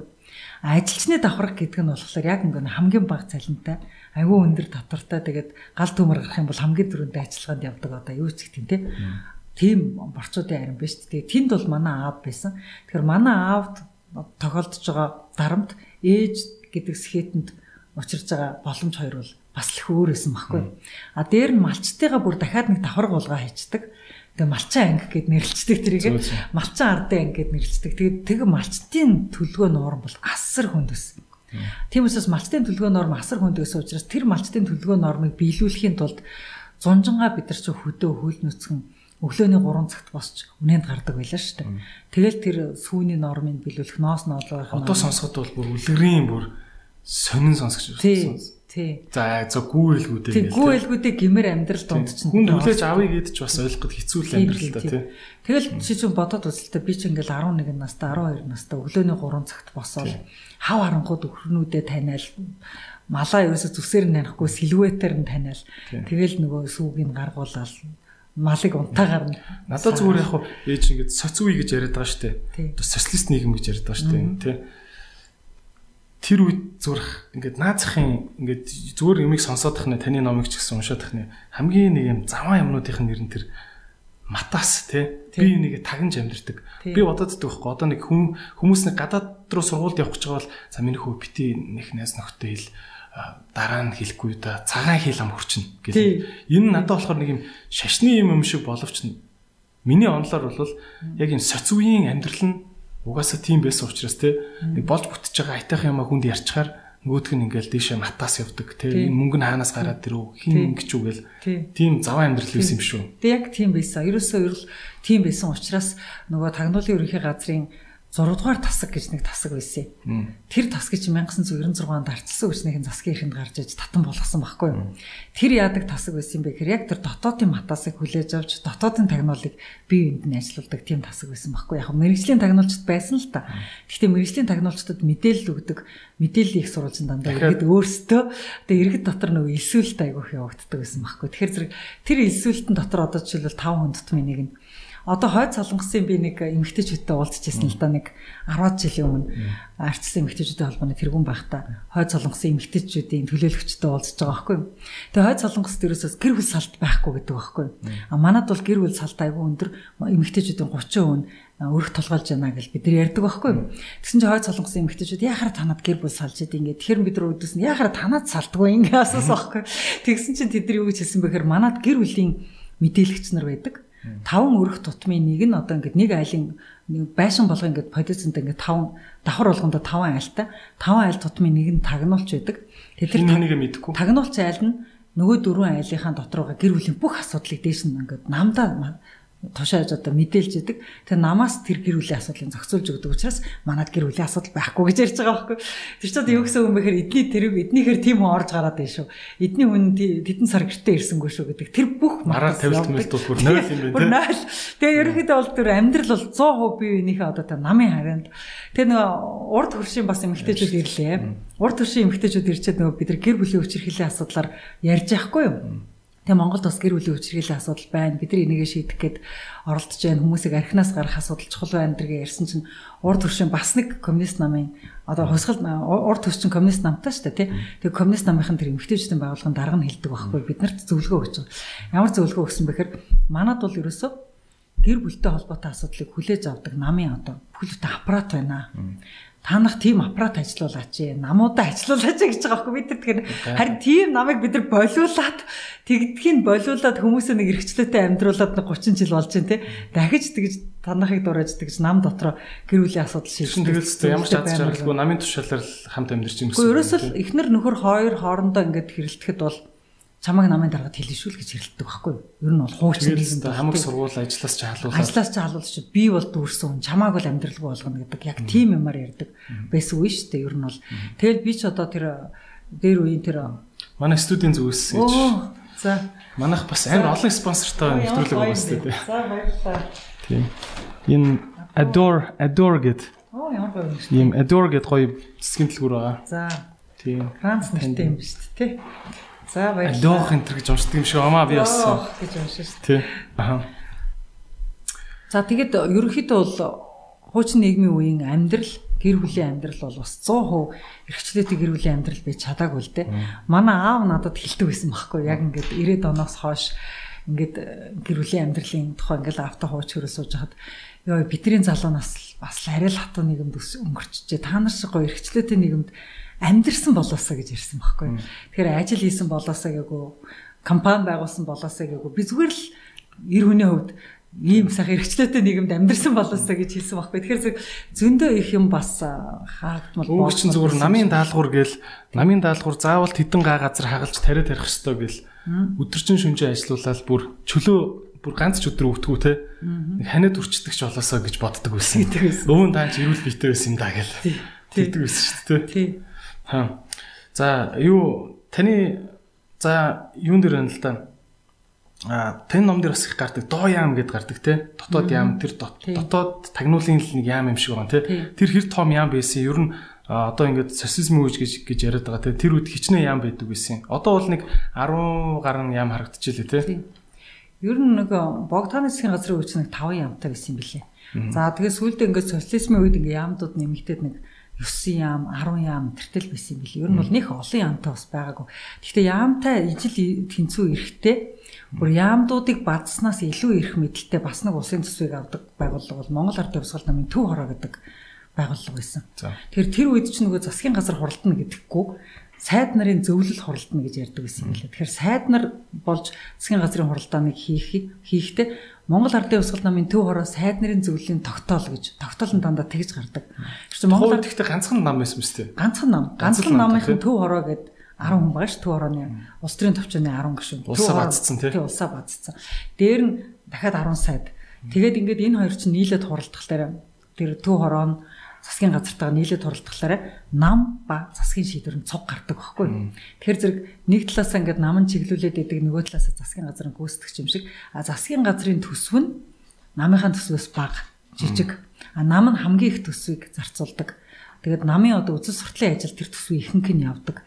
Тэгэхээр өөрөөр хэлбэл бид нар Монголд одоо жишээл 1 км зам барьлаа гэхэд 10 км замтаа тэмцэх үзэл суртлын ажил хийгддэг гэсэн үг байхгүй. Тарих угаалт хийгддэг гэсэн үг байхгүй. Тэгэхээр зэрэг хүмүүс дараа нь яриад идэх нь ардсан нам ингээ ардын нам шиг тарих угааж чадахгүй маа тий. Хийсэн ажлаа ярьж чадахгүй маа. Хүнд пиара хийж чадахгүй. Пиара хийж чадахгүй маа гэж бид нар айгүй шүүмжилдэг байхгүй. Гэтэл PR-ын төсөв гэдэг юм одоо бол байхгүй шүү дээ. Аль ч намд байхгүй. Монгол Ардын Хувьсгалт нам бол одоо Монгол Ардын нам болсон нам бол нэгдүгээр 70 жил улсын мөнгөөр PR хийгээд үеийнхэн PR-чдаг улсын мөнгөөр бэлтгээ цалинжуулаад төсвөөс бүх мөнгөө хангуулсан. Тэгээд бүр ингэж чадхтай болсон. Тэгээд тэр чадвар нь яг бүтнээрээ өвлөгдөж одоо нийгэм чилжиж ирсэн. Одоогийн нийгэмд тэр чадварыг өв уламжлуулах ажил явагдаж байгаа байхгүй. Дараагийн үеийнхэн PR-чдаг бэлтгэх ажил явагдаж байгаа. Тэгэхдээ бас PR-д маш их мөнгө ордог гэдгийг мэддэг учраас тэр мөнгийг бол яаж игэл олох ажлуудыг маш их хийцэн. Үйл хөдлөх хөрөнгийг их олноор бий болгоцсон. Тэрнийхэн түрээсээр амьдардаг ч гэх юм өшөө дээр нь том компаниудын хандив. За тэгэл янз бүрийн 60 тэрбум хүртэл хийж үзлээ шүү дээ эднийхэн бол. Тэгэхээр зэрэг эдгээр бол PR-ыг санхүүжүүлэх талаар бол одоо ингээ 100 жилийн туршлагатай болж байгаа нам баггүй юу? Ардсан нам бол хажууд нь 30 жилийн туршлагатай мэдэн бодлол явж байгаа төвшөндөө бид нар явж байгаа шүү дээ. Тийм учраас энэ нам дотор бас нэг хүчил санааг төвлөрүүлдэг, олон нийтэд сурчлагыг хийдэг, олон нийтийн сурчлагын институт тий өөрийнхөө хийж байгаа ажлыг танилцуулах, өөрийнхөө үзэл санааг танилцуулах юм институт болгож хөгжүүлэхэд бол үнэхээр бас хугацаа нэмж хэрэгтэй л юм л да. Ингээл юм ярихаар л тэгэл түүх рүү ороод ингээл 100 жилээр л уг үндэстэн л ярихаас аргагүй болох юм тий. Бүүн за окей. За ер нь бас юм шоронгийн сценүүд их гардаг таны ном дээр тий. Шоронд бол маш их хэрэгслэл явагддаг. Надад зүгээр яг хувийн бодол гэх юм бол нэг юм байгаа даахгүй. Хүмүүс хүний эрх гэдэг ойлголтын талаар маш их юм юу ч алагчлсан юм булангартай ойлголттой байна. Одоо юу гэдэг тэр хэрэг хийцэн юм чи хохин штт тэр шорондоо тэгээ тамлуулахын зөв штт гэд ингээ ярьж байгаа хүнтэй хүртэл таарлаж чинь те. Гэтэл тэр шорон гэдэг юм дотор ч хүртэл бас хүний эрх бас яригдах ёстой штт тийм үстэй. Тэ. Хулгай хийцэн гэрэл тэнд орол хүнийг тамлж болохгүйгээр тамлуулдаг гэж болохгүй үстэй те. Таны ном дээр бол амар юм гардаг штт те. Жирэн шорон дотор хэр хэмжээнд хүний эрх яригдах хэвээр юм. Зааг нь хаана юм? Шоронд бол хүн ийм хэмжээнд яригдах хэвээр. Хүн бол нийгмээс тусгаарлагдж байгаа шүү дээ. Шоронд байна гэж нийгмээс тусгаарлагдж байгаа байхгүй. Тэр нийгмээс тусгаарлагдах нь өөрөө ялна байхгүй. Харин нийгмээс тусгаарласны дараа тэр чин тусгаарлалтай орчинд бол амьд байх хэрэгтэй тий. Нөгөө эрүүл ахуй хангагдах хэрэгтэй. Ариун цэвэр, ус ариун цэврийн эрх нь бол бүрэн байж ах хэрэгтэй. Тэгээд тэр хүн өөрөө ажил хийх хэрэгтэй. Бусдад дарлагдах ёсгүй. Тэгээд хамгийн гол нь бусдад ерөөсөө эрүүдэн шүүлгэх ёсгүй. Төрөөр ч эрүүдэн шүүлгэх ёсгүй. Бус хүмүүсээр ч эрүүдэн шүүлгэх ёсгүй. Хов хүний нөө халдшгүй байдал нь байж ах хэрэгтэй байхгүй. Тэгэхээр манад юу болдог вэ гэхээр ерөөсөө нөгөө хэрэг тоогох гэдэг юм их хавт гарцсан. Нэг одоо мөнгөтэй хөрөнгөтэй хүний хийсэн хэргийг одоо үнцэн өрөөсөн араас нь хил ам хийхгүй хөдөөний аль болохоор өөрийгөө хамгаалах чадваргүй хүнд тоохыг хүсдэг байхгүй. Тэгэхээр хэрэг тоохох хэрэгцээ гарсан үед хинт хэргийг тохгүй гэхээр бид нар хамгийн их зүрх нь өвцөн хамгийн их аимхаа одоо хамгийн их тэ заа гэд бушуухан юм дээр гараас зурх хүн дээр хэргийн тоохын тулд хүнийг тэгж зүрхээ нөхүүлэхийн тулд эрүүдэн шүүлт гэдэг юм явдаг байхгүй. Тэгэхээр дэлхийд даяар яагаад эрүүдэн шүүлтийн эсрэг хүний эрхийн бүх байгууллагууд дуурдаг вэ гэхээр гэдэг хүн хэрэг хийсэн бол өөрийнхөө авсан яланд л хэрэгээ ялаа өрөөл гарч ирэх хэвээр тэр хүн нийгэм рүүгээ гарч ирэх хэвээр. Гэтэл гаргаж ирэхгүй тэр дээр чинь Б хүний ялыг өрүүлээл, В хүний ялыг өрүүлээл, Г хүний ялыг өрүүлээл тэр нэг 5 жилийн ялтаа орсон хүнийг 15 жил болгочих гээд идэг байхгүй. Тэр л өөрөө эрүүдэн шүүлтийн хамгийн амар үр дагавар нь тэр байдаг. Тэр хүнийг хийгээгүй хэргийнхэн төлөө давхар яллах систем болж ажиллаад идэг учраас эрүүдэн шүүлтийг бүх талаар зогсоохыг бүх төрлийн бас байгууллагууд бүх хүний эрхийн хэрэг хийцэн байсан ч эрүүдэн шүүж болохгүй тийм болохгүй ерөөсө болохгүй тэр хүн эрүүдэн шүүлтэнд орхол юм бол би эрүүдэн шүүгдэж гэн намайг эрүүдэн шүүж гэн гэд болон заргалж явах хэрэгтэй юм эрүүдэн шүүгц ер нь хөөргийн хулгай хийцэн хүн байлаа гэхэд эрүүдэн шүүлтийг даалгүй өөгшүүлснээс болоод тэрийг даалгүйгээр баг дээр нэмээд хүн амны хэрэгч өөр дээр хүлээгээд цаашаа явчих бол магадaltaй юм биш тийм учраас энэ ерөөсө хуулийн системд байдаг хамгийн ноцтой одоо хүний эрхийн зөрчил бол шоронгийн эрүүдэн шүүлт гэж үздэг. Ерөөс тэр бол хамгийн ноцтой хүнд хүний эрхийн зөрчил. Эрүүдэн шүүлт бол янз бүрийн хэлбэртэй байх шиг байгаа юм тий. Одоо ингээл хоолоор нь боодог тий. Шүн унтуулахгүй хүүтэн ямар үлээдэг, гэрэл асаагаа хайчдаг тийм. Энэ гэрлийг асааж хайж гэнэ гэдэг чинь энэ тамлал хүмүүстэй юм. Мөн эрүүдэн шүүлт гэж үздэг. Одоо та ингэж агсаавал за юуг эрүүдэн шүүлт гэж үз. Одоо хүнийг тамлал те. За хүнийг ингээд нөгөө бит сулахгүй байх. Айгуу том эрүүдэн шүүлт гэдэг. Хоол өгөхгүй байх эрүүдэн шүүлт, ус уухгүй байх эрүүдэн шүүлт, унтуулахгүй байх эрүүдэн шүүлт. Тэгээд нөгөө нэг чимээ шуугантай орчинд удаан байлгах чинь эрүүдэн шүүлтд ордыг. Тэгээд дээр нь шууд нөгөө зодох, жанжих, тамлах те. Тэр бүхэн эрүүдэн шүүлт гэдэг. Тэгээд тэр хүний нөгөө сэтгэл санаагаар нөгөө хямрах ажлыг байнга хийж хажууд нь ингээл нэг зодоочин дээр юм шоронгийн атмаа хамт оруулах те тэр эрүүдэн шүүлт эмэгтэй хүнийг нөгөө хувцас солих орчингүй байлгах одоо биений мэрцэн байлгахад даамс өгөхгүй байх энэ чинь бүгдээр эрүүдэн шүүлтэнд ордог л доо. Тэгээд ерөнхийдөө бол энэ нөгөө ус ариун цэврийн наад захын юг бол эрүүдэн шүүлт наад захын хэрэгцээг хангаж өгөхгүй байх чинь бүгдээр эрүүдэн шүүлт болдгийг. Би зүгээр нэг асуу гэж бодсон. Энэ гэхдээ яг хуу яг ийм ярил одоо зарим хүмүүс чи одоо юу сүртэй юм гэж хэлж магадгүй те. Гэхдээ сүртэй юм гэдэг үг чи өөрөө хамаг муу мухаг цэцэглүүлж яадаг, хааж яадаг нэг юм заваа хөрс гэж би хувьдаа бодод байдаг байхгүй. Жишээ нь юм байгаа байхгүй. Одоо нөгөө Европын оронд бол цонхны доор чанга шуугаан гэж айлын байрны доор гарах бол юу штэ. Би бүр загнуулжсэн байхгүй нэг Женевт явж байгаад Женевт нэг 3 давхар байр байлоо. Орцны үүдэн дээр нөгөө монголчууд явахтай 3 багийн чинь. Женевт машинтай явж байгаа гадаа инээлж минэлсэн чинь бүр ингээд цагтаа дуудлаа шүү гэд. Би гайхаж байгаа байхгүй тий. Тэгтээ ингээд бодоод хахад бас ингээд дуу шуугаан гэрэл гэдэг юм чи хүнийг байнга ингэж биологийн хувьд тамлж идэг учраас одоо Улаанбаатар хот үштэй ингээд хогны машин өдөржин яг нэг аяыг тэрний жолооч яаж мэдрэлийн өвчин тусахгүй тестийн бүмэд яг нэг аяыг ингээд 100 өдөр давтаад тэр хогны машины жолооч хөрхийн ингээд хотын төвийг 50 тойроод байгаа юм яа та тий. Тэр бол тамлал үстэй. Тэр жолооч нар бол гомдол гарах хэрэгтэй. Жолооч нар бол би энэ чимээ шугаанаас ядарч байна. Энэ чимээ шугаа намайг ингээд нервийн маань зовоож байна. Би ингээд тамлалт байна. Доогуур явхад нэг айл зовж байхад би тэр жолоочийг яаж тэсээд байгаа ойлгохгүй. Тэр жолооч нар бол шууд одоо бослог гаргах хэрэгтэй энэ шугааныг намдаа гэж эсвэл юу яах хэрэгтэй. Одоо ажлын нөхцөлөө өөрчлүүл эсвэл чимээ шугааны нэмэгдэл авъя гэх хэрэгтэй. Яагтвэл тэр бол айгүй ингээ хүний ингээ нервийг тамлж байгаа хэлбэр бол биологийн тамлал мөн. Биологийн тамлал мөн. Яг мөн наад чинь ажлын хүнд нөхцөлийг бүр ингээ асар хүнд болгож байгаа. Дээр нь одоо байна шүү дээ. Сая сонгуулийн үеэр ямар юм болов гэхээр өглөө болгон 8 цагаас одоо шинэ коронавирусээс урьдчилан сэргийлье гэдэг тэр чанга яригчаар ярьдаг нэг давтагдмал дуутай одоо тийм чанга яригчийг байрнуудын доор авчиж явах годомж болгонд тавих тийм замаар хүмүүсийг ингээд манай нийгэм чинь нэг тийм онцгой байдалд байгаа юм байна. Бид нар нэг юм амар төрдөл итгэхгүй бол аюултай байдалд байгаа юм байна гэдэг тэр айдсыг бол бүтэн сонгуулийн турш сая явуулсан. Одоо ч зарим газар явуулж байгаа. Тэгээ энэ бол бас өөр айгүй нэг одоо public education гэж ярьдаг чинь нийтийн боловсролыг харгас хэлбэрээр өгöd байгаа байхгүй. Хүний эрхийг зөрчиж өгöd байгаа. Нийтийн боловсролыг бол утасны мессежээр өгöd байна. Facebook-оор өгöd байна. Тэр болоо. Дээр нь нэмээд нэг чанга яригчаар хүүхэд ундж байгаа. Зөв сонголт өгөхгүйгээр хүнд ингээд нэг чанга яригчаар нүдэж байгаа гэдэг нь амар нэг хүний эрхийн мэдрэмжгүй амар хуучин коммунист муухай аргаар өгöd байгаа байхгүй. Энэ бол яг л хойд солонгост байгаа мэдрэмжийг хүмүүс төрүүлдэг байгаа. Би бол чанга яригчаар өөрийгөө сурчилж тэдэнд саналан өгөөрөө ингэсэн хүнийг би шууд сонгохгүй л гэж бодсон юм жил. За яг яваад өнгөрч байгаа бол болж байна. Одоо машинаар тэгж яриад яваад өнгөрч байгаа юм. Машин зогсоочод. Яг нэг газараа машин зогсоочод яг өглөө ингээд айлууд ингээд сэрэн сэртэл босон бостор яг цэргийн команд өгж байгаа юм шиг зоочод байгаа байхгүй. Тэгээ тэр бол айгу хүний эрхийн бүр асар том зөрчил. Ялангуяа одоо хүүхд нялх хүүхдтэй ээжүүд бол ийм бүр айгүйх өртдөг байхгүй юу? Шүнжэнгөө хүүхд нь уйлцсан. Тэгээд хүүхдээ өгүүлээд ядарсан, арай гэж унтцсан, хүүхд нь арай гэж унтцсан. Тэгээд нэг хүүхдээ ингээд нэг өглөө 9 цаг маг 8 сэрэнгүүт нь агаар оруулмаар байдаг. Агаар оруулан гэвэл амар чимээ шугантай. Тэгэнгүүт ч нэг хүүхдэн сэр чинь ээжийн нойр дутуу.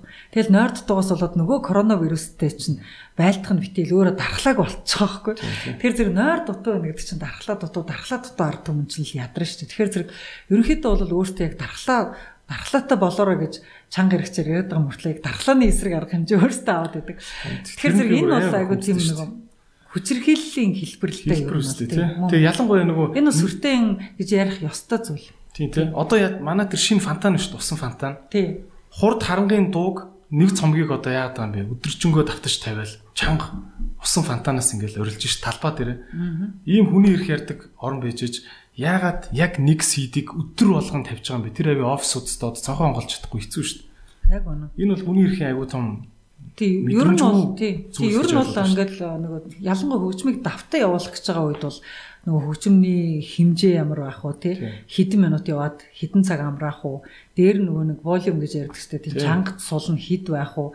Тэр хавийнхаа л хүнд сонсогдохоор бос хүмүүсийн амьдрал садаа болохгүйгээр ямар аяг сонгох уу гэдэг чинь бүгдээрээ нөгөө хүний эрх талаас нь бодох юм бол шал өөр сонголт гарч ирдэг байхгүй. Зүгээр нэг реклам дээр сурталчлалыг гоё байна гэдээ аарах байгаа тохиолдолд бол бусдыг бодохгүйгээр аарахад байгаа байхгүй. Тэгэхээр зэрэг ерөнхийдөө бол бид нар ингээд бусдыг боддог болоод эхлэх юм бол төрийн шийдвэр шал өөр гарна. Сонголтууд шал өөр сонголтууд гарч ирнэ. Тэгэхээр зэрэг тэр сонголтуудыг хийхдээ бол нэг эргэн тойрныг айгүйх бодох хэрэгтэй л дээ. Хүнийг айгүйх бодох хэрэгтэй. Хүнээ боддог нэг ганц хилцийн дараа гарчаасаа гэж боддоо шүү дээ заримдаа. Бүр ингээ хамгийн гол нь яг хөө тэр дээгүүр одоо тэр том дарга нар нь бол за тэр нэг фонтаныг ажилуулж байгаараа л гээл нэг юм хилцэн байлгүйдээ бодвол тэр доор нь яг тэр ажилуулж байгаа хүн ямар ч тийм хүнд биологийн тамлал өгөөд байна гэдгийг ойлгохгүй л дисплейн л хэмжих хэрэгтэй.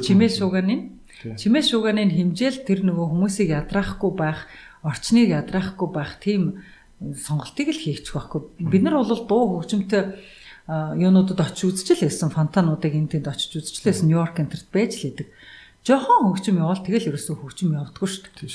Жохон хөгжмийг сонсох гээл хүмүүс ингээл чимээгүй усаа ориглоор хажууд баг цаг хүлээж байгаа л дахиад тэр жохон л хөгжмөнд явдаг байхгүй. Тэгэхээр зэрэг ингээд цогсоо загуу хөгжимтэй тийм газар ч одоо хятадын хотод хүртэл ингээд цогсоо загуу өдөр чинь нэг CD тавьдаг юу байдгүй шүү дээ. Юу хятадын нөгөө бас нэг том хотод очижсэн.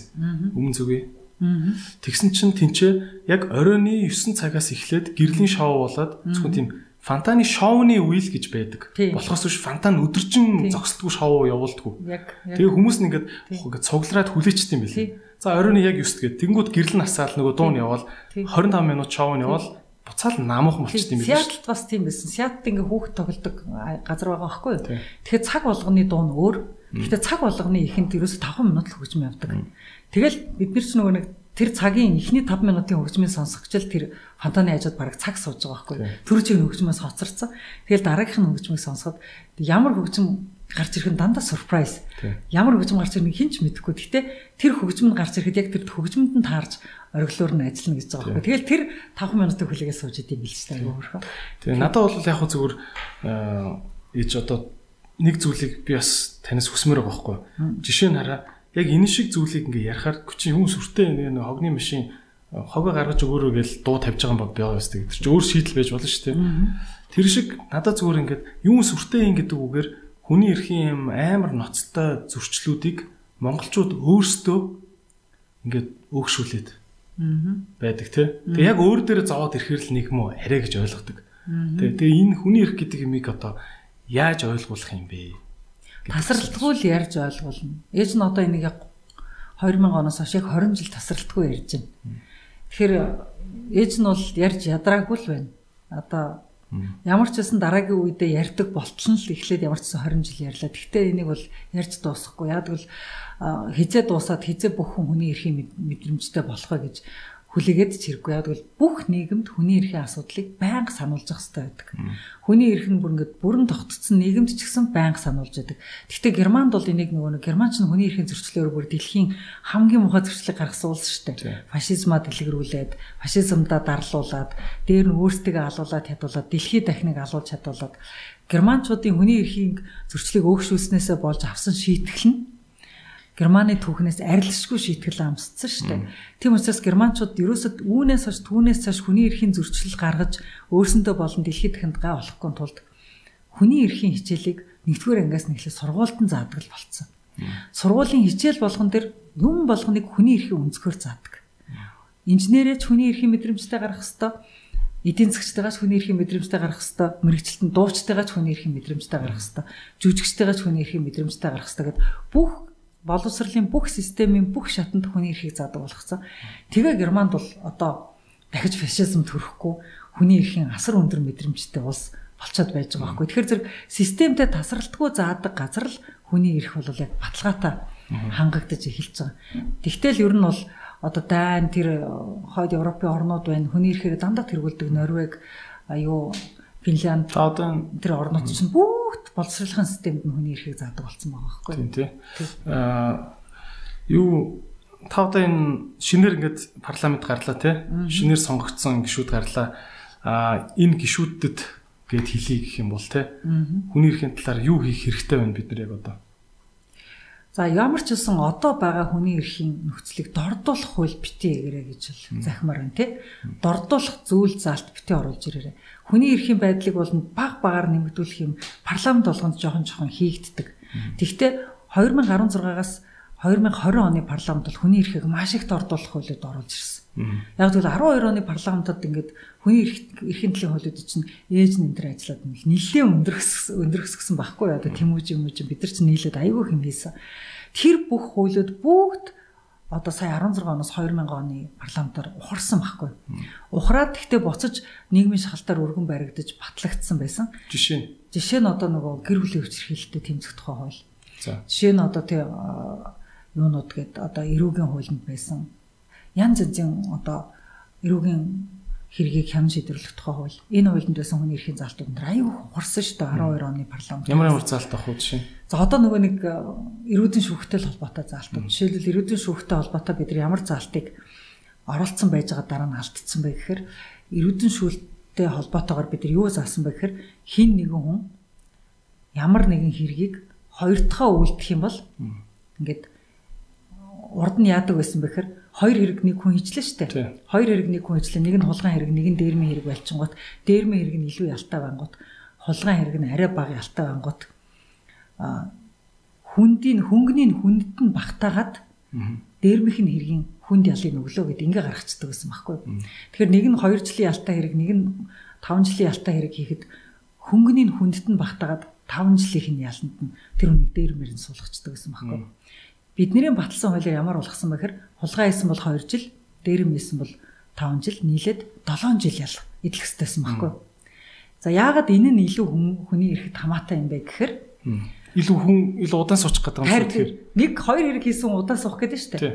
Өөрийнхөө хийсэн хэрэг дээр удаан суух гэдэг нь шүү дээ. Ийм болгосон байхгүй. Гэтэл энийг буцаалгасан. Буцаалгаад дахиад нөгөө хөнгөний хүндэт нь шингээдэгт нь Тэгэхээр нөгөө наймаалцах юу гаргах чинь. Тэгэхээр нөгөө наймаалцах уут нь гараад ирж байгаа байхгүй. Тэгэхээр яаж нөхөр нэг дээрмийн хэрэгтэй нөхрийг нөгөө эрүүдэн шүүж хагаад чи тэр хүний хулгай хэргийг өөр дээр өөр. Энэ хүний хулгай хэргийг чи өөр дээр өөргээд хөнгөн өөр хүмүүсийн хэрэгүүдийг тэр хүнд эрүүдэн шүүж хагаад чихдэг байхгүй. Тэгэхээр зэн хөнгөний хүндэт нь утлаа. Чи тэртээ дөрвөө 5 жил суух юм чи. Тэртээ дөрвөө 5 жил суух юм чи энэ ганц жилийн ялтай ямиг өөр дээр аваач чи гэлэнгүүл өөрүүлээд идэг байхгүй. Инхээр зэрэг нөгөө мөнгөтэй хүмүүсийн ялыг мөнгөгүй хүмүүс үрдэг систем хിവэр үлдсэн байхгүй. Баа янаач шүү дээ амар юм шүү. Тэгэхээр ийм юмнууд жишээлбэл одоо хүний эрхийн талаасаа хуулиуд дээр ингээ ухарцсан байгаа.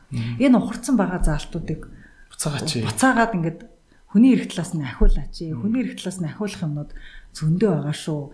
Тэгээ яагаад энэ хэрэгүүд ухардаг вэ гэхээр дандаа нөгөө хөрөнгөлөг хурандаа нар чинь яг иймэрхүү хөрөнгөлөг хурандаа гэдэг юм яагаад төрдөг вэ гэхээр тэр мөрдөн байцаагч тэр хэргийг наймаалуулах чадвартай хэргийг хатгаж байгаа хууль хүчнийхэн хонглынхонч гэж хүмүүс яриад байдаг. Энэ хүмүүст нөгөө нэг бизнесийг орчин гарч ирээд байгаа байхгүй юу? Хууль бус бизнес. Манай хүүнийг ингэчлээ чи нэг өөр нэг хэргийг үргэлжлэх хүн байна уу гэж. Тийм. Тэгэд ийм нөгөө нэг ширээн доогуур явагддаг, ханцуун дотор явагддаг юм одоо хууль хүчний байгууллагад явагддаг авилгалтын системийг устгалцах хуулиудыг сайн хийж өгөрөө гэж хэлэх гээд байгаа. Ер нь бол авилгалтын системийг устгалцах системийн өөрчлөлтүүдийг зөндөө эхлүүлсэн байгаа. Гэхдээ тэрийг сайжруулах тал дээр энэ парламент ажилласаа гэж бодож байна л да. Тийм ээ. За ер нь гэхдээ бас нэг хүний эрх гэдэг тал дээр нэг юм арчмаар байна л да. За хэдийн юм байна. Нэг том сэдвүүд байдаг шүү дээ. Гэхдээ нэг бадсахгүй бол болохгүй надад санагдаад байгаа байхгүй. За хүний эрх гэж тэгвэл юу юм? Тэ?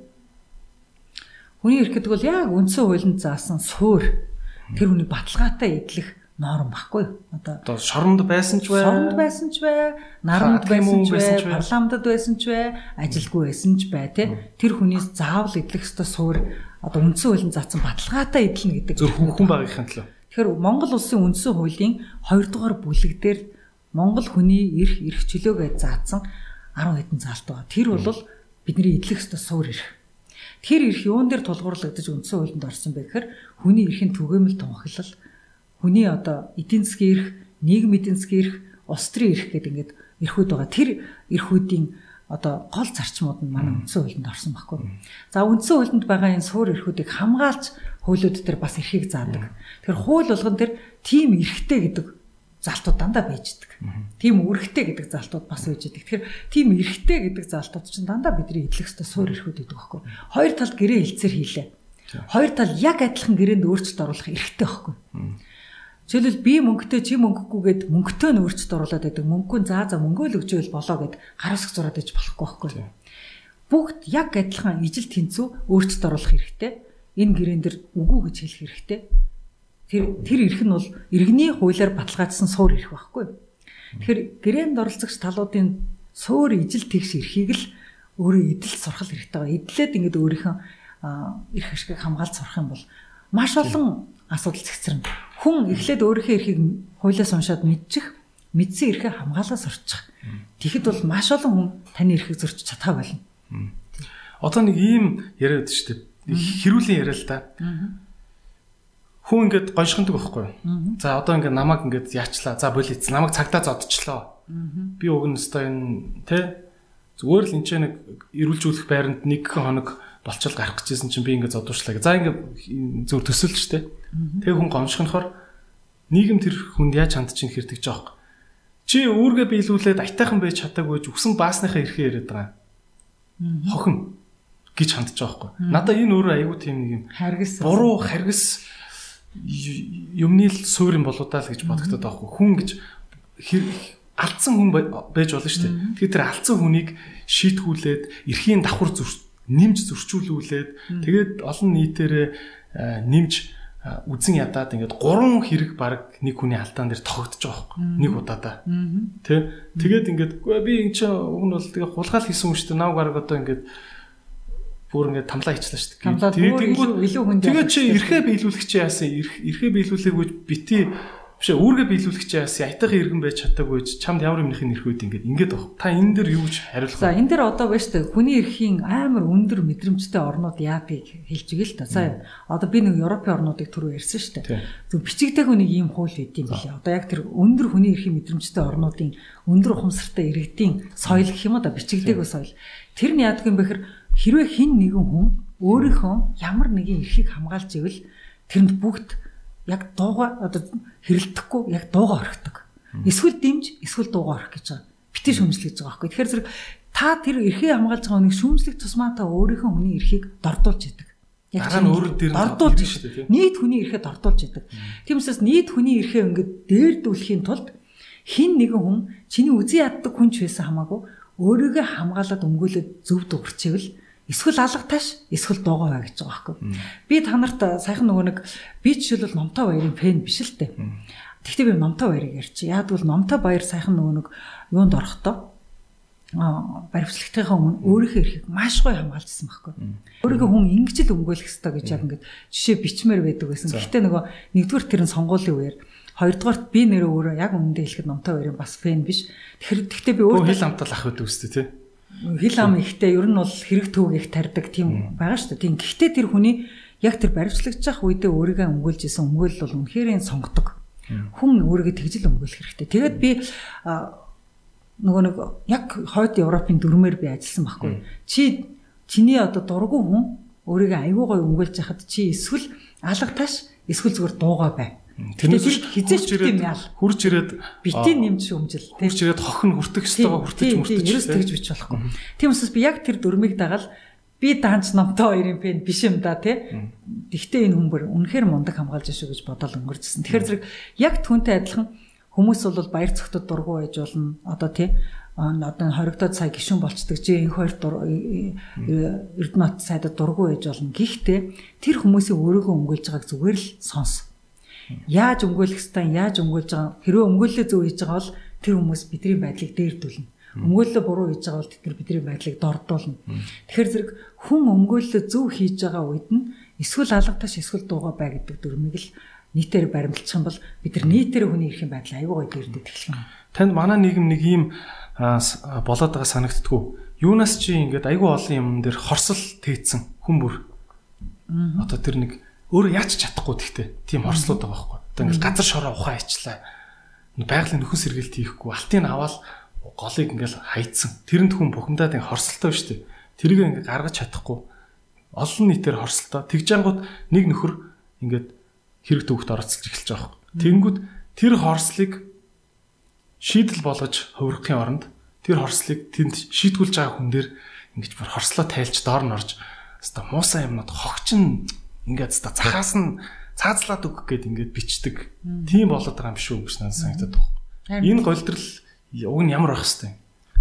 Ер нь бол одоо нийгмээр ер нь бол асуудал байна. Шийдэл гарна. Асуудал байна гэдэг чинь цаана бизнес байна. Гэт нэг Израильчууд чиг болчихвол айгүй зөв юм баггүй. Израильчууд ч одоо Монголын одоо дэлхийн хамгийн л одоо смарт үндэстэн гэдэг шүү дээ. Еврейнүүд ч одоо хамгийн смарт үндэстэн, хамгийн баян үндэстэн, хамгийн одоо тий бүхмийг мөнгө болгож чаддаг үндэстэн гэж шүү дээ тий. Еврей хүн одоо яг өөрийг нь уурыг хүргэсэн асуудал гарч ирэх юм бол яаж энийг зэгцлэх бизнесийг бодож олох вэ гэж л боддог хүмүүс шүү дээ. Ерөөсөө нөгөө энергийг дандаа уур бухимдлыг дандаа бүтээл болгоод хувиргаас орцсон нөгөө энерги хувиргах тал дээр бол дэлхийн номер 1 энерги хувиргагч нар байгаа байхгүй.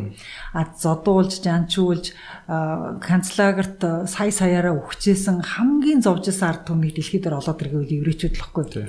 Хамгийн хорсолтой байх хэвээр хүмүүс нь еврейчүүд, бүх хүнийг үзий ядах хэвээр хүмүүс нь еврейчүүд, дэлхийд дээр хамгийн их шийтгүүлж ирсэн еврейчүүд мөртлөө өнөөдөр еврейчүүд бүх юмыг мөнгө олгож чаддаг. Бүх юмыг бизнес олгож чаддаг. Бүх юмыг боломж олгож чаддаг. Яг л еврейчүүдэд нөгөө нэг Иесусээс нь ахуулаад тий үе үеийн багш нар нь юу сургацсан бэ гэхээр танд бухимдал байгаа бол танд уур байгаа бол энийгээ та өөр юм руу чиглүүлээд. Наад эрчилсэн эрч хүчээ бүтээл болгоох, наатайгаа та бизнес санаа болгоох. Хэрвээ танд гол тасарсан чинь гол сэргэж бэлчээр тасалсан чинь таныг бухимдуулаад байгаа бол яаж сэргээх үү гэдгийг та бодоод олоодох. Нийлээ та нар ярилцаах гэдэг ингээд нэг сургацсан учраас үе үеэрээ нөгөө энерги хувирах хичээлдээ аягүй сайн суудсан учраас одоо зөвхөн ямар нэгэн асуудал гарахад боломж гэж шууд харцдаг байхгүй. Одоо жишээлбэл ингэж байгаа шүү дээ. Манай айш холбооны тухай анхны тэр айш холбооныг BBC-д од болгодог. Гэрэл бүрэгдэж байгаа охиныг од болгодог гэрэл зурагч чинь еврей залуу шүү дээ. Мөнгөгүй байгаа бүх мөнгөөрөө Монголд нисэж ирээл. Тэгэл би өөрөөсөө Монголоос амар гоё экзотик гэрэл зураг авч агаад дэлхийд алдартай гэрэл зурагч юм болъё. Гэртээ зүгээр шампунь, савангийн зураг аваад бүр өөдчлаа гэл зургийн аппаратыг өрөөл Монгол түрээд ирсэн. Эцсийн мөнгөөр шахаад Монгол түрээд ирсэн еврей залуу юм билээ шүү дээ. Тэгэл Монголд зураг аваад баян үлгээд гоё зураг авч явж яснаа. Нөгөө хүүхдүүдийн зураг авч явж яснаа. Ааваасаа ингээд бүргэд сурж байгаа хүүхдүүдийн зураг аваад явж ясэн чинь нэг хүн л ингэж хэлсэн юм билээ шүү дээ. Манай баян үлгээд бас охиндоо сургаж байгаа нэг бидгий штэ гэд хэлсэн юм билээ. Тэгэнгүүт нь эмэгтэй хүүхэд, мусульман шашинтай хүүхэд бүргэд гэдэг энэ мянган жилийн ирчүүдийн спортыг сурж яах гэхээр нь за энэ зургийг би авч чадах юм бол жинхэнэ алдаршна гэл өөрөө эцсийн мөнгөөр шавхал тэр Нургавинд очсон юм билээ шүү дээ. Тэгээ Нургавинд очил айш холбоо Нургавийн зургийг аваад тэгэл тэр зургаараа баяж чадаагүй. Баяж чадаагүй яагаад гэвэл тэр зургийг нэрөөсө сэтгүүлүүд авахгүй байсан гэсэн. Тэгээд BBC л $800 авсан юм билээ шүү дээ. Тэгээд өөрөө хэлчихсэн байхгүй би $8,000 зарцуулж ирээд $800 зураг авсан. Тэгтээ BBC-гийн түүхэнд анх удаа айш холбооны зургийг гаргахад BBC-гийн вебсайт нь эвдэрсэн гэж байгаа байхгүй юу. Нөгөө нэг татаа авалт нь хитрхи их даунлоод нь хитрхи их болоод анх удаа сүлжээ нуусан гэж байгаа байхгүй. Тэгэхээр би зүгээр тийм хэмжээний сенсац дэгдээтлэл олон танилцууллаа. Тэртээ би бол баяжсангүй. Гэхдээ Монгол бол намайг алдаршууллаа гэж ярьжсэн байхгүй. Тэгэхээр зөв нөгөө нэг боломжийг дандаа хайж явж идэг, боломж тэнд байгаагаас судалж явж идэг эрч хүч бол уурж бухимдах эрч хүчээс хамаагүй эрэг, хамаагүй бүтээлч эрч хүч гарч ирдэг. Ирээдүйд баялаг өгнө тий. Тийм ээ. Та өөр юу манай нийгэм дээр ингээд бас олон нийтээр харж байгаа баг юм оюун санааны өвчлөл гэх юм уу? Эмгээг болчих гээд байгаа тэр энэ бодлол ингээд засчаасаа гэж байгаа юмнууд юу анзаарсан бэ? Би бол энэ нэг авилга өвтгөл болчихсоо, автга болчихсоо гэж бол бодоод байгаа. Ядгуул авилгаар юм шийддэг юм чинь ингээд дээд чатнасаа доод чатнаа хүртэл яваад байж л ах хэвээр юм шиг хэмжээнд болтлоо өвчлчихэд байгаа юм л да. Одоо жишээл сонгуулийг саналаа өгөхгүй ингээд залуучууд чинь ингээд орооны 7 цаг хүртэл саналаа өгөхгүй гүрийгээл баадаг байхгүй.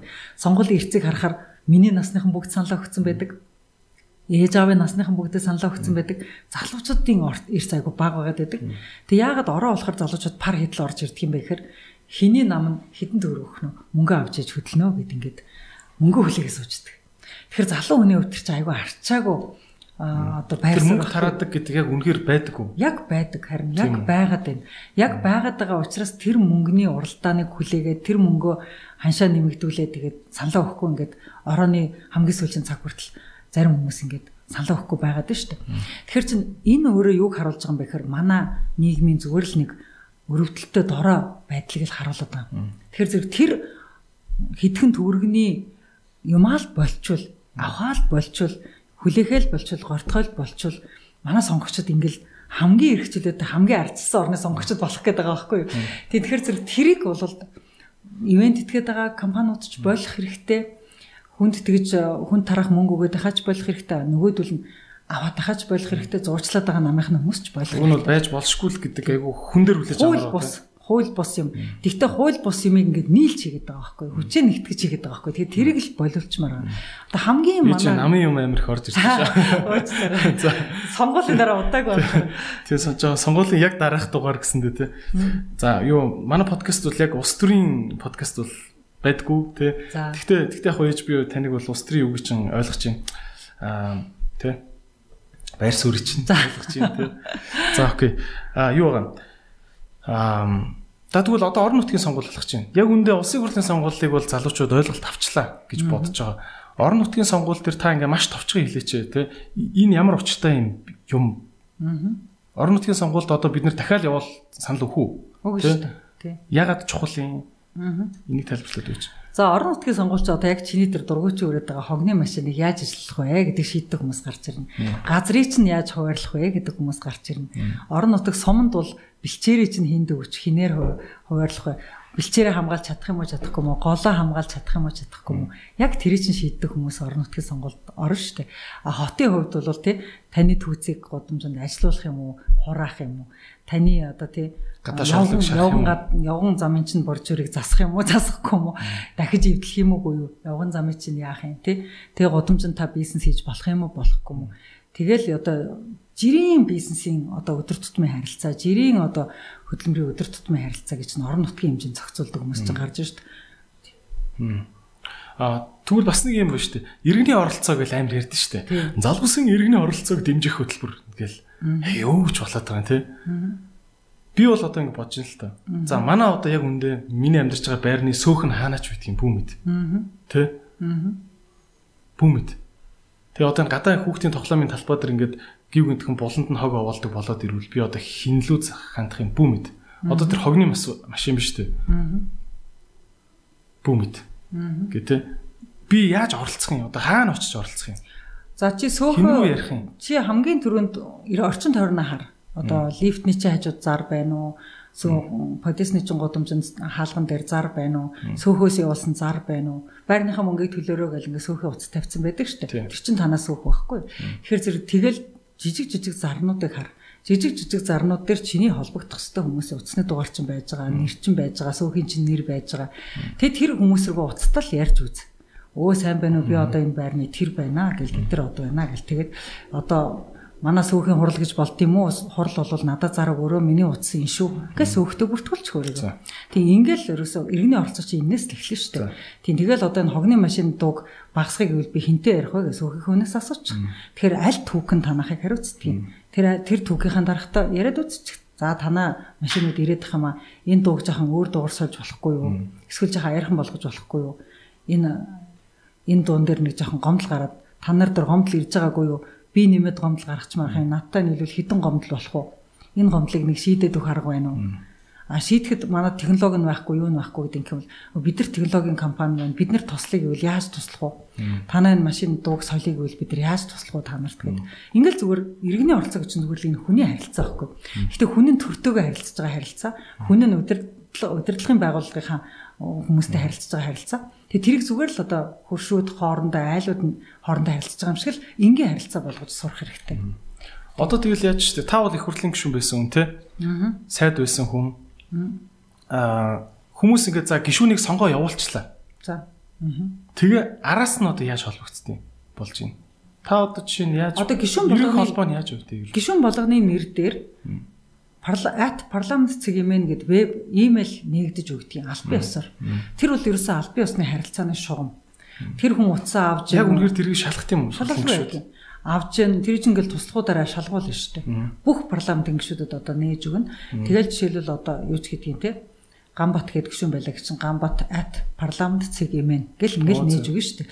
Тэгэхээр зэрэг тэр бүх гишүүдтэй одоо гишүүдийн албан ёсны өргөдлөг хүлээж авдаг, албан ёсны захиаг нь хүлээж авдаг имэйл хаяг нь бол ингээл шууд нээлттэй болж байгаа. Хоёрдугаарт нь зүгээр яг албан ёсоор захиагаа бүр гараар бичээд цохуулаад тэр өргөдлийг ингээ архивт хадгалуулаад тэр өргөдлийнхээ хариуг одоо архивын яг өргөдөл гомдол гарах одоо өргөдөл гомдол гарах журмын дагуу одоо бүх юм хүсье гэвэл захиаг бүр цаасан дээр бичээд явуулах хэрэгтэй.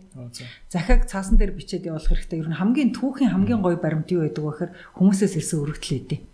Хүмүүсээс бүр гараараа бичсэн өргөдөл түүхийн хамгийн гоё архивын хамгийн гоё баримт бол ирээдүйн зохиолчдод тий. Зохиолчдод тэр ирээдүйн судлаачдад тэр тий тэр гишүүнийх нь өөртөө ч тэр тэгэхээр зэрэг ер нь би бол одоо иргэн хүний хувьд гараар бичсэн өргөдөлт гишүүд бол айгүй сайн хариу өгдөг гэдгийг бол мэдэж байна. Яа тэгвэл гараар бичсэн өргөдөл гэдэг бол тэр хүн цагаа зарцуулаад цаасаа аваад дугтуундаа хийгээд шуудандаа хийгээд албан ёсны өргөдөл гомдлын харилцааг хуулийн дагуу хийж байгаа байхгүй.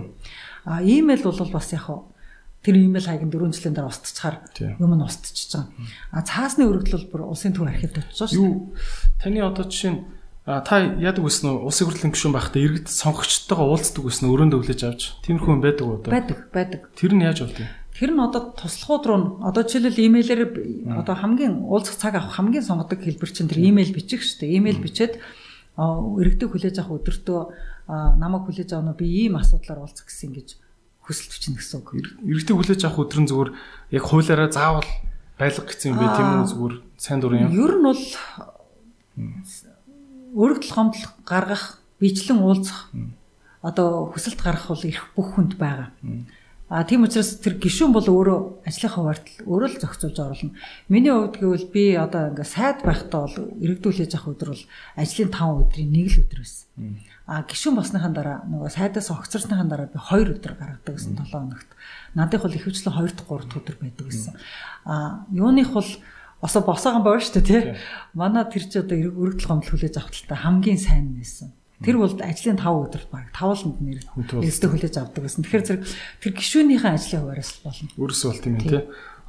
Та ер нь эмэгтэй гишүүн байгаад яг эмэгтэйс сайд байхад хэцүү юм байсан уу? Би бол янз бүрийн сонсч лээсэн л да нэг эмэгтэйчүүдээ ирчүүд нь бас ингээд дотроос бүлэглэлтэй тий. Нэг тэрнийхэн эннийхэн гээл тий.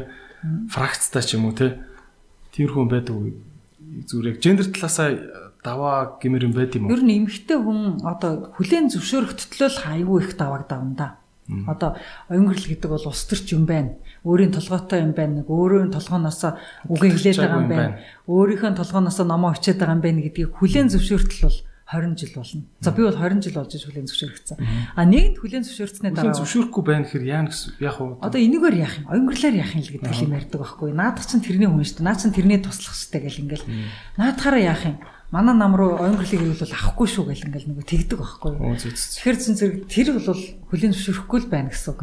Харин манайх руу оюнгерлыг явуулчихаа бид нэр оюнгерлыг гаргаад өгье гэж ярьж яах гэдэг чи одоо хүлээн зөвшөөрч эхэлж яах гэсэн үг байхгүй.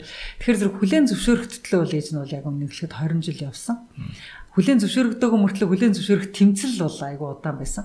За хүлээн зөвшөөрөгдсөний дараа бол яг адилхан дөө. Наандч тэгэл яа тийм шүү одоо ингээл намын ингээл томчууд нь ингээл тусдаа уулзаал те нэг газар ууж муудаг ч юм уу те нэг тиймэрхүү байт юм шүү бас. Уух юмнаас бол эмгтээчүүд хоолж штэ.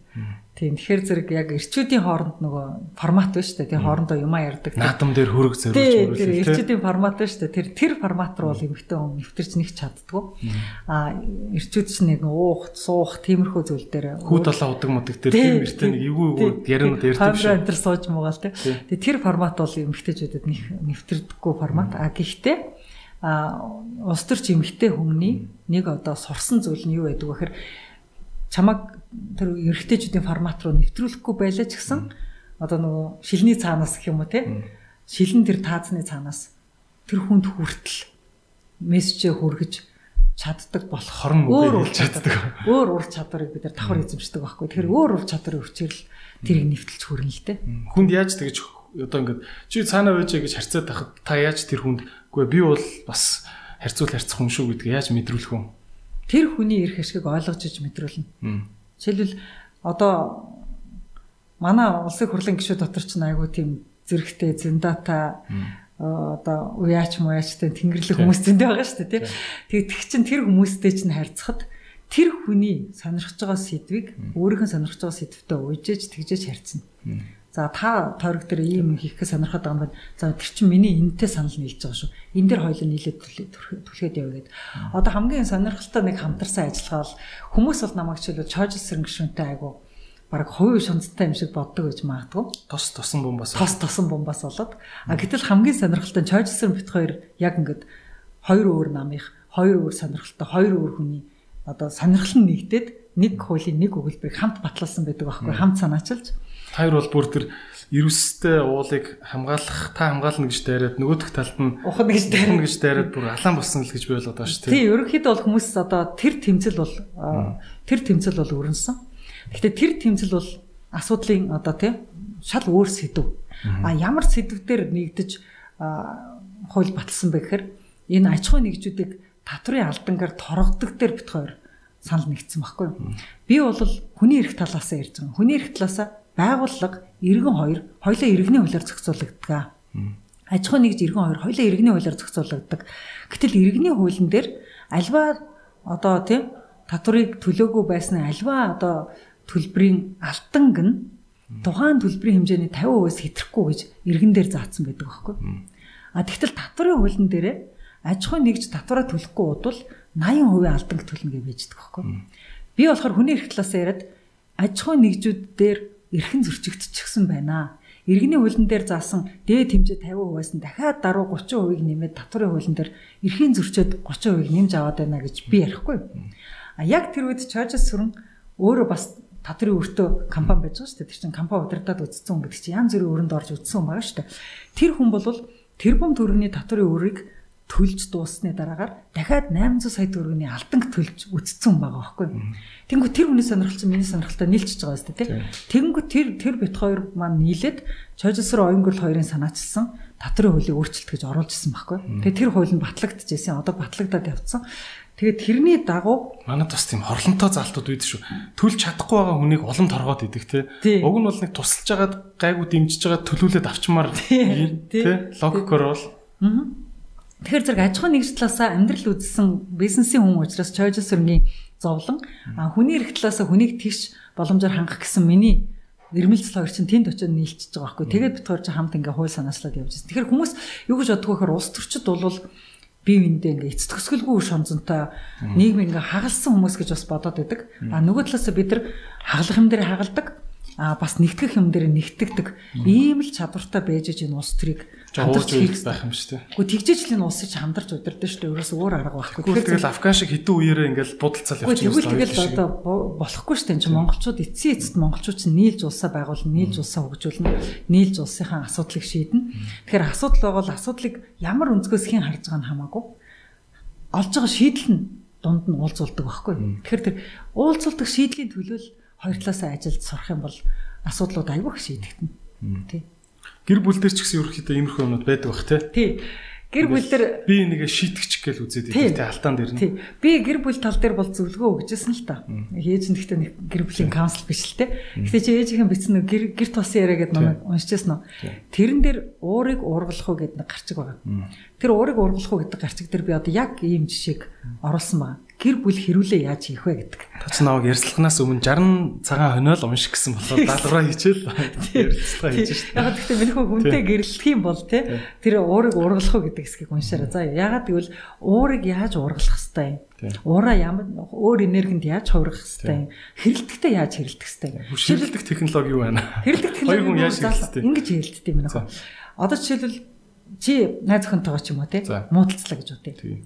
Тэгэхэд чи дандаа л бити ингэжээ гэдэг өгүүлбэр чи хэлчихвэл чи охинд ямар мессеж өгч байгаа вэ гэхээр чи дандаа тэр охин чам таалагддаггүй гэдэг мессеж өгдөг байхгүй. Өө Идрee над дандаа л тэгдэг гэж би Идэрээд ерөөсө таалагддаг юм байна гэдэг мессеж өгч байгаа байхгүй. А хоронд нь чи яаж хэрэлдэх хэвээр вэхэр чи өнөөдөр ямар өөдгөө байна гэж хэрэлдэх хэвээр байхгүй. Өөрөлдөл өчигдөр таалагдчихсан. Одооны цаг тийм яг хэрүүл бол одоо цаг дээр байх хэвээр. Хэрүүл бол хизээч үргэлжлэх цаг дээр байж болохгүй. Тэгээд жишээлбэл танаа ээж авт гэсэн учраас би ингэж байгаа гэдэг юм уу. Танаахан манаахан гэдэг хэрүүл ерөөсөө байж болохгүй. Чи би гэдэг хэрүүл байх хэвээр. Чи яагаад ингэж байгаа? Би чамд тэгж хахад чи яагаад ингэж байгаа гэдэг хэрүүл байх хэвээр. Тэрээс чи ийм байгаа чинь танаа ээжтэй л холбоотой, танаа аавтай л холбоотой гэдэг ингэж их юм бол тэр үнийг угаасаа иймэрхүү шүү дээ. Тэр бол хэрүүлийн хамгийн буруу хэрэг. Хамаатуулсан хэрэлддэг. Яста хизээч хамаатуулж хэрэлдэж болохгүй. Тэгэхээр зэрэг хэрүүлийг хийх гэсэн бол яг хийх гэсэн үнтэйгээ хэрэлд битээ хамаатуул. А хоёрдугаард хийх гэсэн бол яг одоо цаг дээр хэрэлд. Гэхдээ дандаа ирээдүйн цагаа авч үлд. Би хизээч чамтай дахиж дуурахгүй энэ гэж ярьж ерөөсөө болохгүй. Ирээдүйн цагаа дандаа авч үлд. Би чамайг ингэж тахам бол өнөөдөр би цаашаа харж унтлаа. Ингээл болоо байхгүй. Өнөөдөр би чамтай цай уухаас дургуй үрчлээ би өөр өрөөнд орч цай уулаа. Ингээл болоо байхгүй. Тэрнээс биш би чамтай дахиж хизээч цай уухгүй энэ гэж ярьж болохгүй. Тэгэхээр зэрэг дандаа одоо цаг дээр хэрэлдэжээ. Одоо цаг дээр хэрэлдсэн хэрүүл нь одоо цаг дээрээ дуусчээ. Өнгөрсөн баларсан битээ ярьжээ. Ирээдүгөө битээ хэрүүл рүү хутгачээ. Тэгээд ерөөс энэ цаг гэдэг мэдрэмжийг л аягүй сайн хэрэлдэж байхдаа бүр толгонд оруулах хэрэгтэй. Тэгээд яаж хэрэлдэжсэн хүнийг ерөөсөө нөгөө тэгэж нөгөө хизээч засрахгүй дутагдал юм уу хизээч засрахгүй юмроо битээ дайрчаа. Жишээлбэл одоо намайг яаж ч одоо яагаад одоо засах гээд засч чадахгүй одоо байглаас өгөгцсөн өгдөл одоо жишээлбэл миний хизээч засч чаддгүй салан задгаа зам ч юм уу те ямар нэгэн юм руу ерөөсөө дайрчлахгүй байхгүй. Угаасаа засахдахгүй юм. Угаасаа засахдахгүй юм. Хэрүүлийн багаж болгоод тий. Тэр ерөөсөө засч болохгүй. Тэрлөө ерөөсөө дайрч болохгүй. Тэгэх юм бол нөгөө хэрүүл чинь нөгөө эц төгсгөлгүй цаг дээрээ тавигчдаг байхгүй. Тэгэхээр засаж болох юм дээр нь хэрэлдэжээ. Тэгэхээр засаж болох юм гэдэг чинь хүний үйлдэл байдаг байхгүй. Тэгэхээр үйлдэл дээр л хэрэлдэжээ. Тэрнээс тэр хүний бие, хаа, царай, зүс те тэр эрүүл мэнд тэгэл хамаатан садан тэр генетик мэдтгэр ерөөсөө орж болохгүй байхгүй. Хэрэлдэхэд бол те. За хэрүүлийн сайхан технологи. Тэгээ хүмүүс бас нэг хэрүүл дээр нэг гаргадаг үгнүүд байдаг шүү дээ. Хүмүүс ялангуяа нэг ингэж хэлдэг те. Яг сална гэж бодог мөртлөө тэгвэл хоёлаа болчихъя. Би яваад өгчий гэдэг тийм үү? Тэр наа чи ирээдүйн цаг дээр оруулаад байгаа байхгүй юу? Яг үндэ ингэж цаанаа бол сална гэж юусоо бодог байгаа. Гэхдээ ингэж хэлж болно гэж боддгоо болохгүй. Наа чи юусоо болохгүй байхгүй юу? Ийм хүмүүс яах вэ тэгвэл? Ингэж хэрэлж байгаа хүмүүс тэгээ салж л дуустдаг байхгүй юу? Яг тэгвэл өөрөө ирээдүйн цагаа төлөвлөлчлөө шүү дээ. Хоёлаа салъя да гэж төлөвлөлчлөө шүү дээ. Тэгэхэр чин тэр төлөвлөгөөгөр л явчихна шүү дээ. Тэгэхээр зэрэг салахгүй л гэж бодож байгаа юм бол салъя болиё гэдэг үг хэрглэж болохгүй л байхгүй. Би чамайг арай ч ингэнэ гэж бодсонгүй гэдэг чинь хамгийн гоё үг байдаг байхгүй. Тэр чин бодсонгүй уул нь чи би чамайг амар гоёор бодож исэн би чамайг арай ч надад ийм зан гаргана гэж бодсонгүй чи өнөөдөр ямар өөдгөө байна гэдэг үг л хамгийн сонгодог үг гэдэг юм. Би бол чи угаасаа ийм шүү дээ. Угаасаа ийм шүү дээ гэж хэлдэг байхгүй. Ээж нь бол хүнтэй айгүй цөөхөн хэрэлдэжсэн. Гэхдээ хэрэлдэх болгондоо ээж нь хизээч өнгөрсөн цаг руу дайрч байгаагүй, ирээдүйн цаг руугаа нулимж байгаагүй. Тийм учраас миний хэрүүл ихэвчлэн дандаа гим зэнгүү төгсдөг. Тийм учраас би айгүй олон хүнтэй муудалцдаг мөртлөө би айгүй гим зэнгүү бүгдээрээ нэвлэлцсэн байдаг нэг л харахад. Гэхдээ тэгэл хүмүүс навдаг байхгүй. Чи тэрнтэй бүр дайсан биш юм уу? Чи тэрнтэй чинь бүр алцаадсан биз дээ гэж навдаг байхгүй. Би тэгтэнгүү тэгэл алдсан. Тухайн үед те уур хүрчээсэн. Яг тухайн үед сэдв дээр би маргасан. Тэгээд тухайн сэдв дээр тэгээ шийдэгдсэн. Тэгээ болоо шүү дээ. Одоо тэг өөр бодоод их юм надад алга шүү дээ. Тэр үний чинь тухай гэд. Ингээл өөр бодоод их юм байхгүй болчихдөг байхгүй. Тэ. Ер нь нэг тийм юм бэ. Одоо орчуулал юм те би жоохон буруу орчуулж магадгүй. Нэг тийм үг уншсан байхгүй. Надад их таалагддаг те. Чи ингээд нэг гар ингээд нэг нөхөртөө хэрэлцсэн байгаа байхгүй. Тэгээ нөгөө нэг гар нь чи тэгээ чамаагста бүрөөсөө нүлээдсэн бидтэй. Чи одоо ингээд яд хүм үү? Тэрэнд нь гомдож явдаг юм гэсэн чи. Би бол ариун хүн. Миний оюун санаа бол ариун сүм юм. Миний ариун сүмд тэр хүний тухай бодол оршин байх ямар ч тийм юугүй те. Тэр хүнд миний ариун сүм дотор ингэж орших эрх байхгүй. Тийм болохоор би тэр хүнийг боддгоо. Гэтэ наач бас яг жинкнэр бас шийдэл биш. Биш үү? Яагтвэл тэр хүн чинь тэр хүнтэй эвлэрэхүү гэдгээ дахиад хэлчихлээ шүү дээ. Яагтвэл тэр хүн надад багтах орон зайгүй гэдэг чинь эвлэрэхүү гэсэн үг байхгүй. Би миний хэрүүлийн технологи бол орон зайтай байлгаад байгаа байхгүй. Хэрэлцэн хүнтэйгээ эргэж уулзах нүүртэй, эргэж ярих орон зайтай хэрэлдээд байгаа байхгүй. Тэгэхээр зэрэг тэр хүн бол шийдэлгүйгээр игнорч шийдэлгүйгээр игнорч. А би болохоор шийдэлтэй мөртлөө хэлэх гэсэн юм хэлчихжээ л гэж хэлээд байгаа байхгүй. Тэр чинь хийндээ айгүй амар байт. Тий. Манай аав тэрийг бол юу гэж хэлдэг вэ гэхээр энэ бол манай би ааваасаа сурсан технологи шүү дээ. Яг эцэст манай аав бол маш их хүнтэй төр тар хийдэг. Гэхдээ бүх хүнтэй найз айгүй сонин хүн биш шүү дээ. Танаас та дөрцөн байхдаа бид хоёр чинь залдаа хоног байсан. Маргааш нь хамт наадам үтсэн ч гэх шиг. Танд тэгж. Тэгээ аав тэрийг юу гэж хэлдэг вэ гэхээр цагаан цайлган гэж хэлдэг байхгүй. Аав нь бол цагаан цайлган хүн гэж ярьдаг байхгүй. Тэгэхээр та нар зүгээр цагаан цайлган байгаа сурчих гэж бид нарт заадаг байсан байхгүй. Тэгэхээр тэр цагаан цайлган гэдэг зам чинь технологи юм байна гэдгийг би аавыгаа ажигласаар байгаа. Технологи сураад авсан байхгүй. Ерөөсөө тэр чинь гүндүүгүү гэсэн үг биш. Тэр чинь хүний өдөөс юу ч хэлж чадахгүй ингээл хүн болгоныг дагалдаад байна гэсэн үг биш.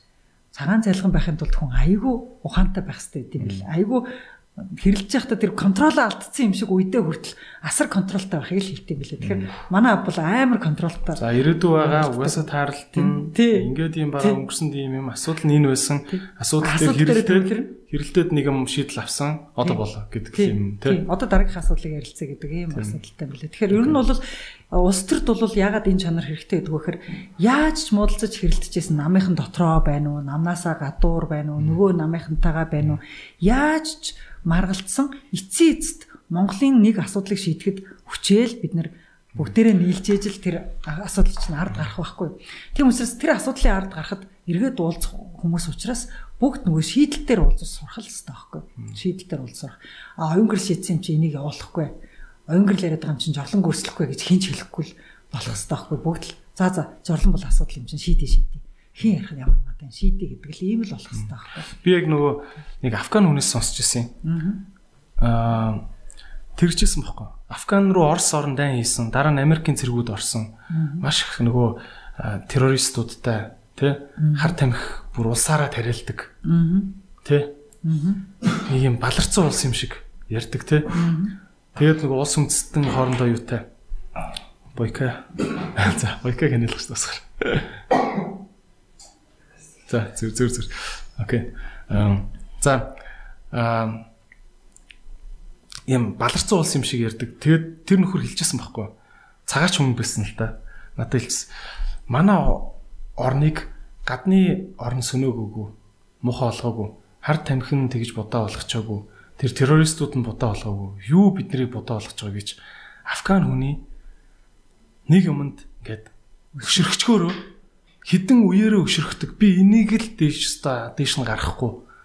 Энэ мөгийн өвөө нь манай өвөг ингэжсэн байхгүй юу гэдэг тэр бидний хоорондын шүдэ зуусан өшөрхөл манай улсыг яг үндэ өнөөдөр хамгийн дорой улс болгож байгаа. Тэрнээс биш Америк, Орос нь аль нь ч биш гэд надад хэлчихсэн баг. Тэгээд би өөрөөс нь асуусан байхгүй. Танаа улс нэг Афганд ч хараа амар жимс, дэлхийн хамгийн амттай амар жимс байд юм байна.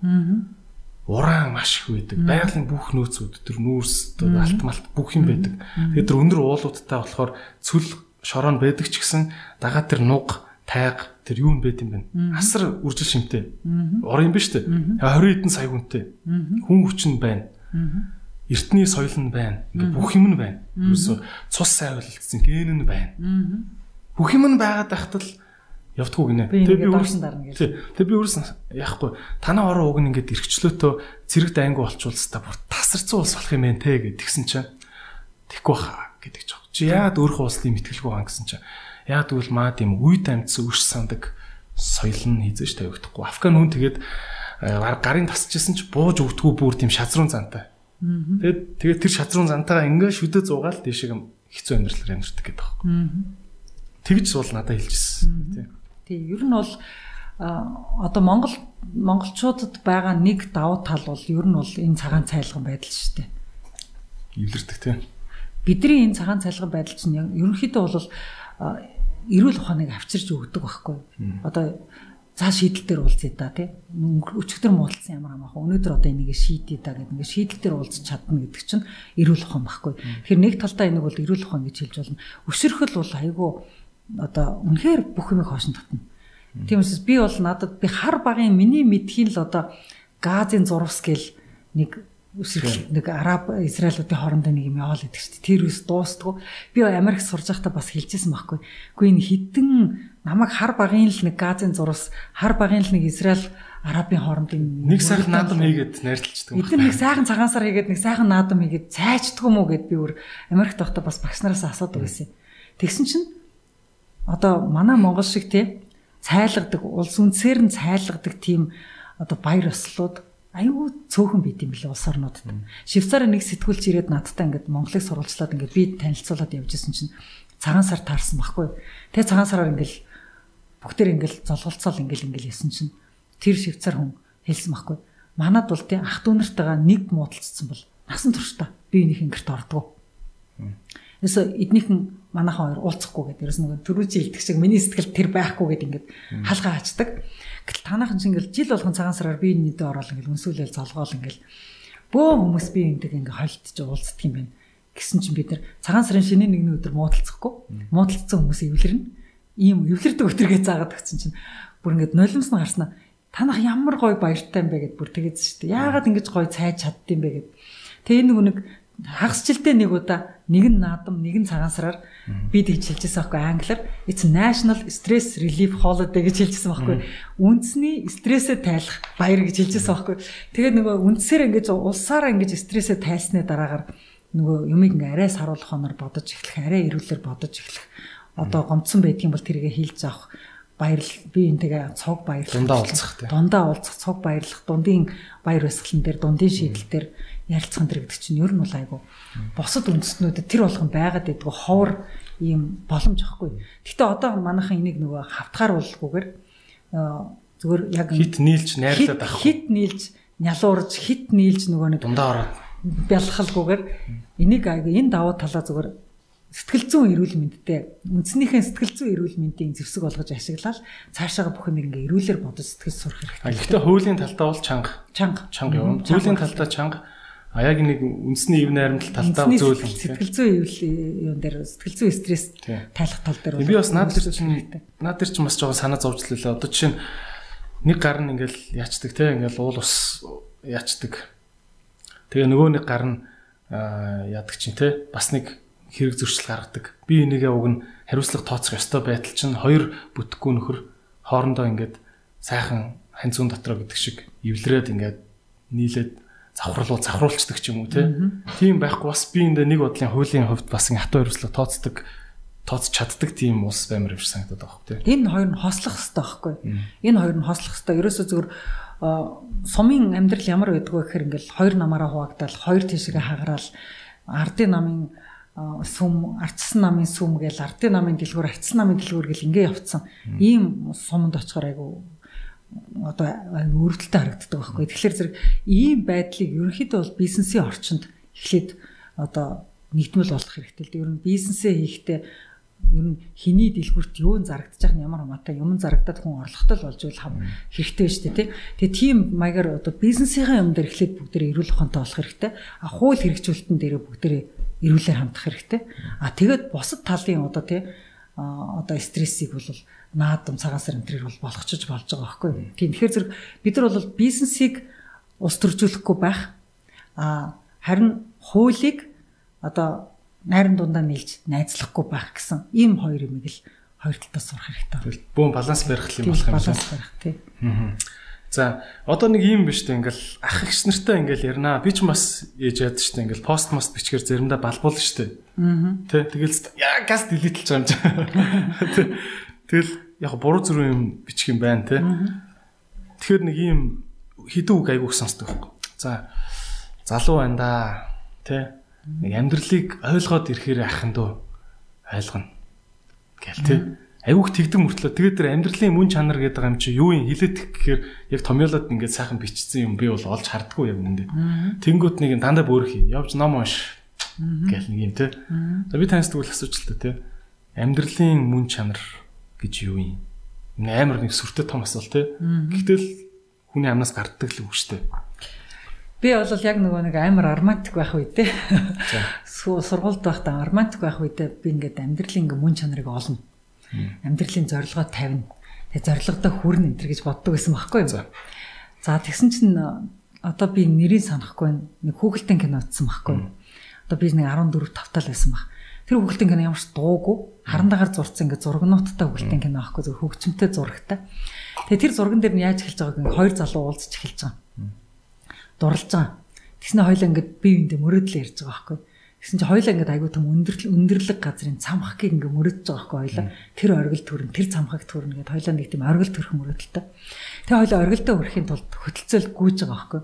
Тэгээ гүйжсэн чинь зам дээр нь ингээд үлгийтэй хүүхд твтчихээ. Тэгсэн чинь хоёлоо оргилдоо хүрэх мөрөөдөлтэй автал үлгийтэй хүүхд хажууд чинь тавьчил цаашаа гүйдээ. Тэгсэн чинь ингээл нэг таягтай хүн тааралдгийн. Тэрийг бас хажууд чинь олгочаал цаашаа гүйдээ. Тэгээд үжсэн чинь нэг настай хүн тааралдгийн. Тэрийг хажууд чинь олгочаал цаашаа гүйдээ. Тэгэл нохоо тааралдж байгаа, муур тааралдж байгаа, тэгэл амтан тааралдж байгаа. Бүгдийг хажууд чинь олгочаал гүүгээл хоёлоос дээр эцсийн зорилгондоо хүрэл хоёлоо цамхаг руугаа очдөг байхгүй. Тэгэл цамхгийн хаалга нээгдэл одоо цайзын хаалга нээгдэл нөгөө зорилгодоо хүрэх гэж байгаа хоёр нөгөө давшингуу хоёр залууч хөтөлцөөл орсон чинь дотор талд нь хоёр шиг авс үйждэг байхгүй. Тэгээ тэр хоёр юуны төлөө явцсан байх нөхөр одоо нэг оргил мөрөөдөж явсаар хагаад эцэстээ яг л зам ясаараа авсан дээр л очиж байгаа байхгүй. Тэгээ эргээ харахаар амьдралын мөн чанар чи юу юм бэ гэхээр амьдралын өөрийнх нь процесс нэг байхгүй. Тэр хүнд бол бурхан айгүйх амьдрал өгсөн дундурч байгаа өдрүүд нь байна. Тий, бурхан айгүйх тэр хоёрт хүүхэд өгсөн байна. Настай хүнийг асрах, өвчтөе хүнийг асрах тий. Ингээд амьдрах тэр хүн амьдралын янз бүрийн юм үзэх боломжийг замд нь тавьж өгөөл гэсэн чинь амьдрахгүй гээл явсаргал тэр оргил руугаа явсаргал оргил дээр очиход авсан дээр л очдөг байхгүй. Тэгэхээр зэрэг ерөн нэг тийм агуу ихийн мөрөөдөлд автаж те агуу их мөрөө зорж амьдралын жирийн процессыг золиослох ч нь өөрөө айгүй мөн чанаргүй амьдралахгүй. Ээж нь болохоор яаж амьдрсан учраас харамсахгүй байна гэдэг байгаа вэ гэхээр ээж нь бурхан надад юу өгсөн тэр бүхнийг авч амьдрсан байхгүй. Хүүхэд өгт нь авч амьдрсан, хань өгт нь авч амьдрсан, хайр өгт нь авч амьдрсан. Одоо комедиан хүүхэд. Тэгэл одоо амьдарч штэ. Тэгэхээр зэрэг одоо ч би бурхны өгсөн зүйлийг аваад амьдарч байгаа.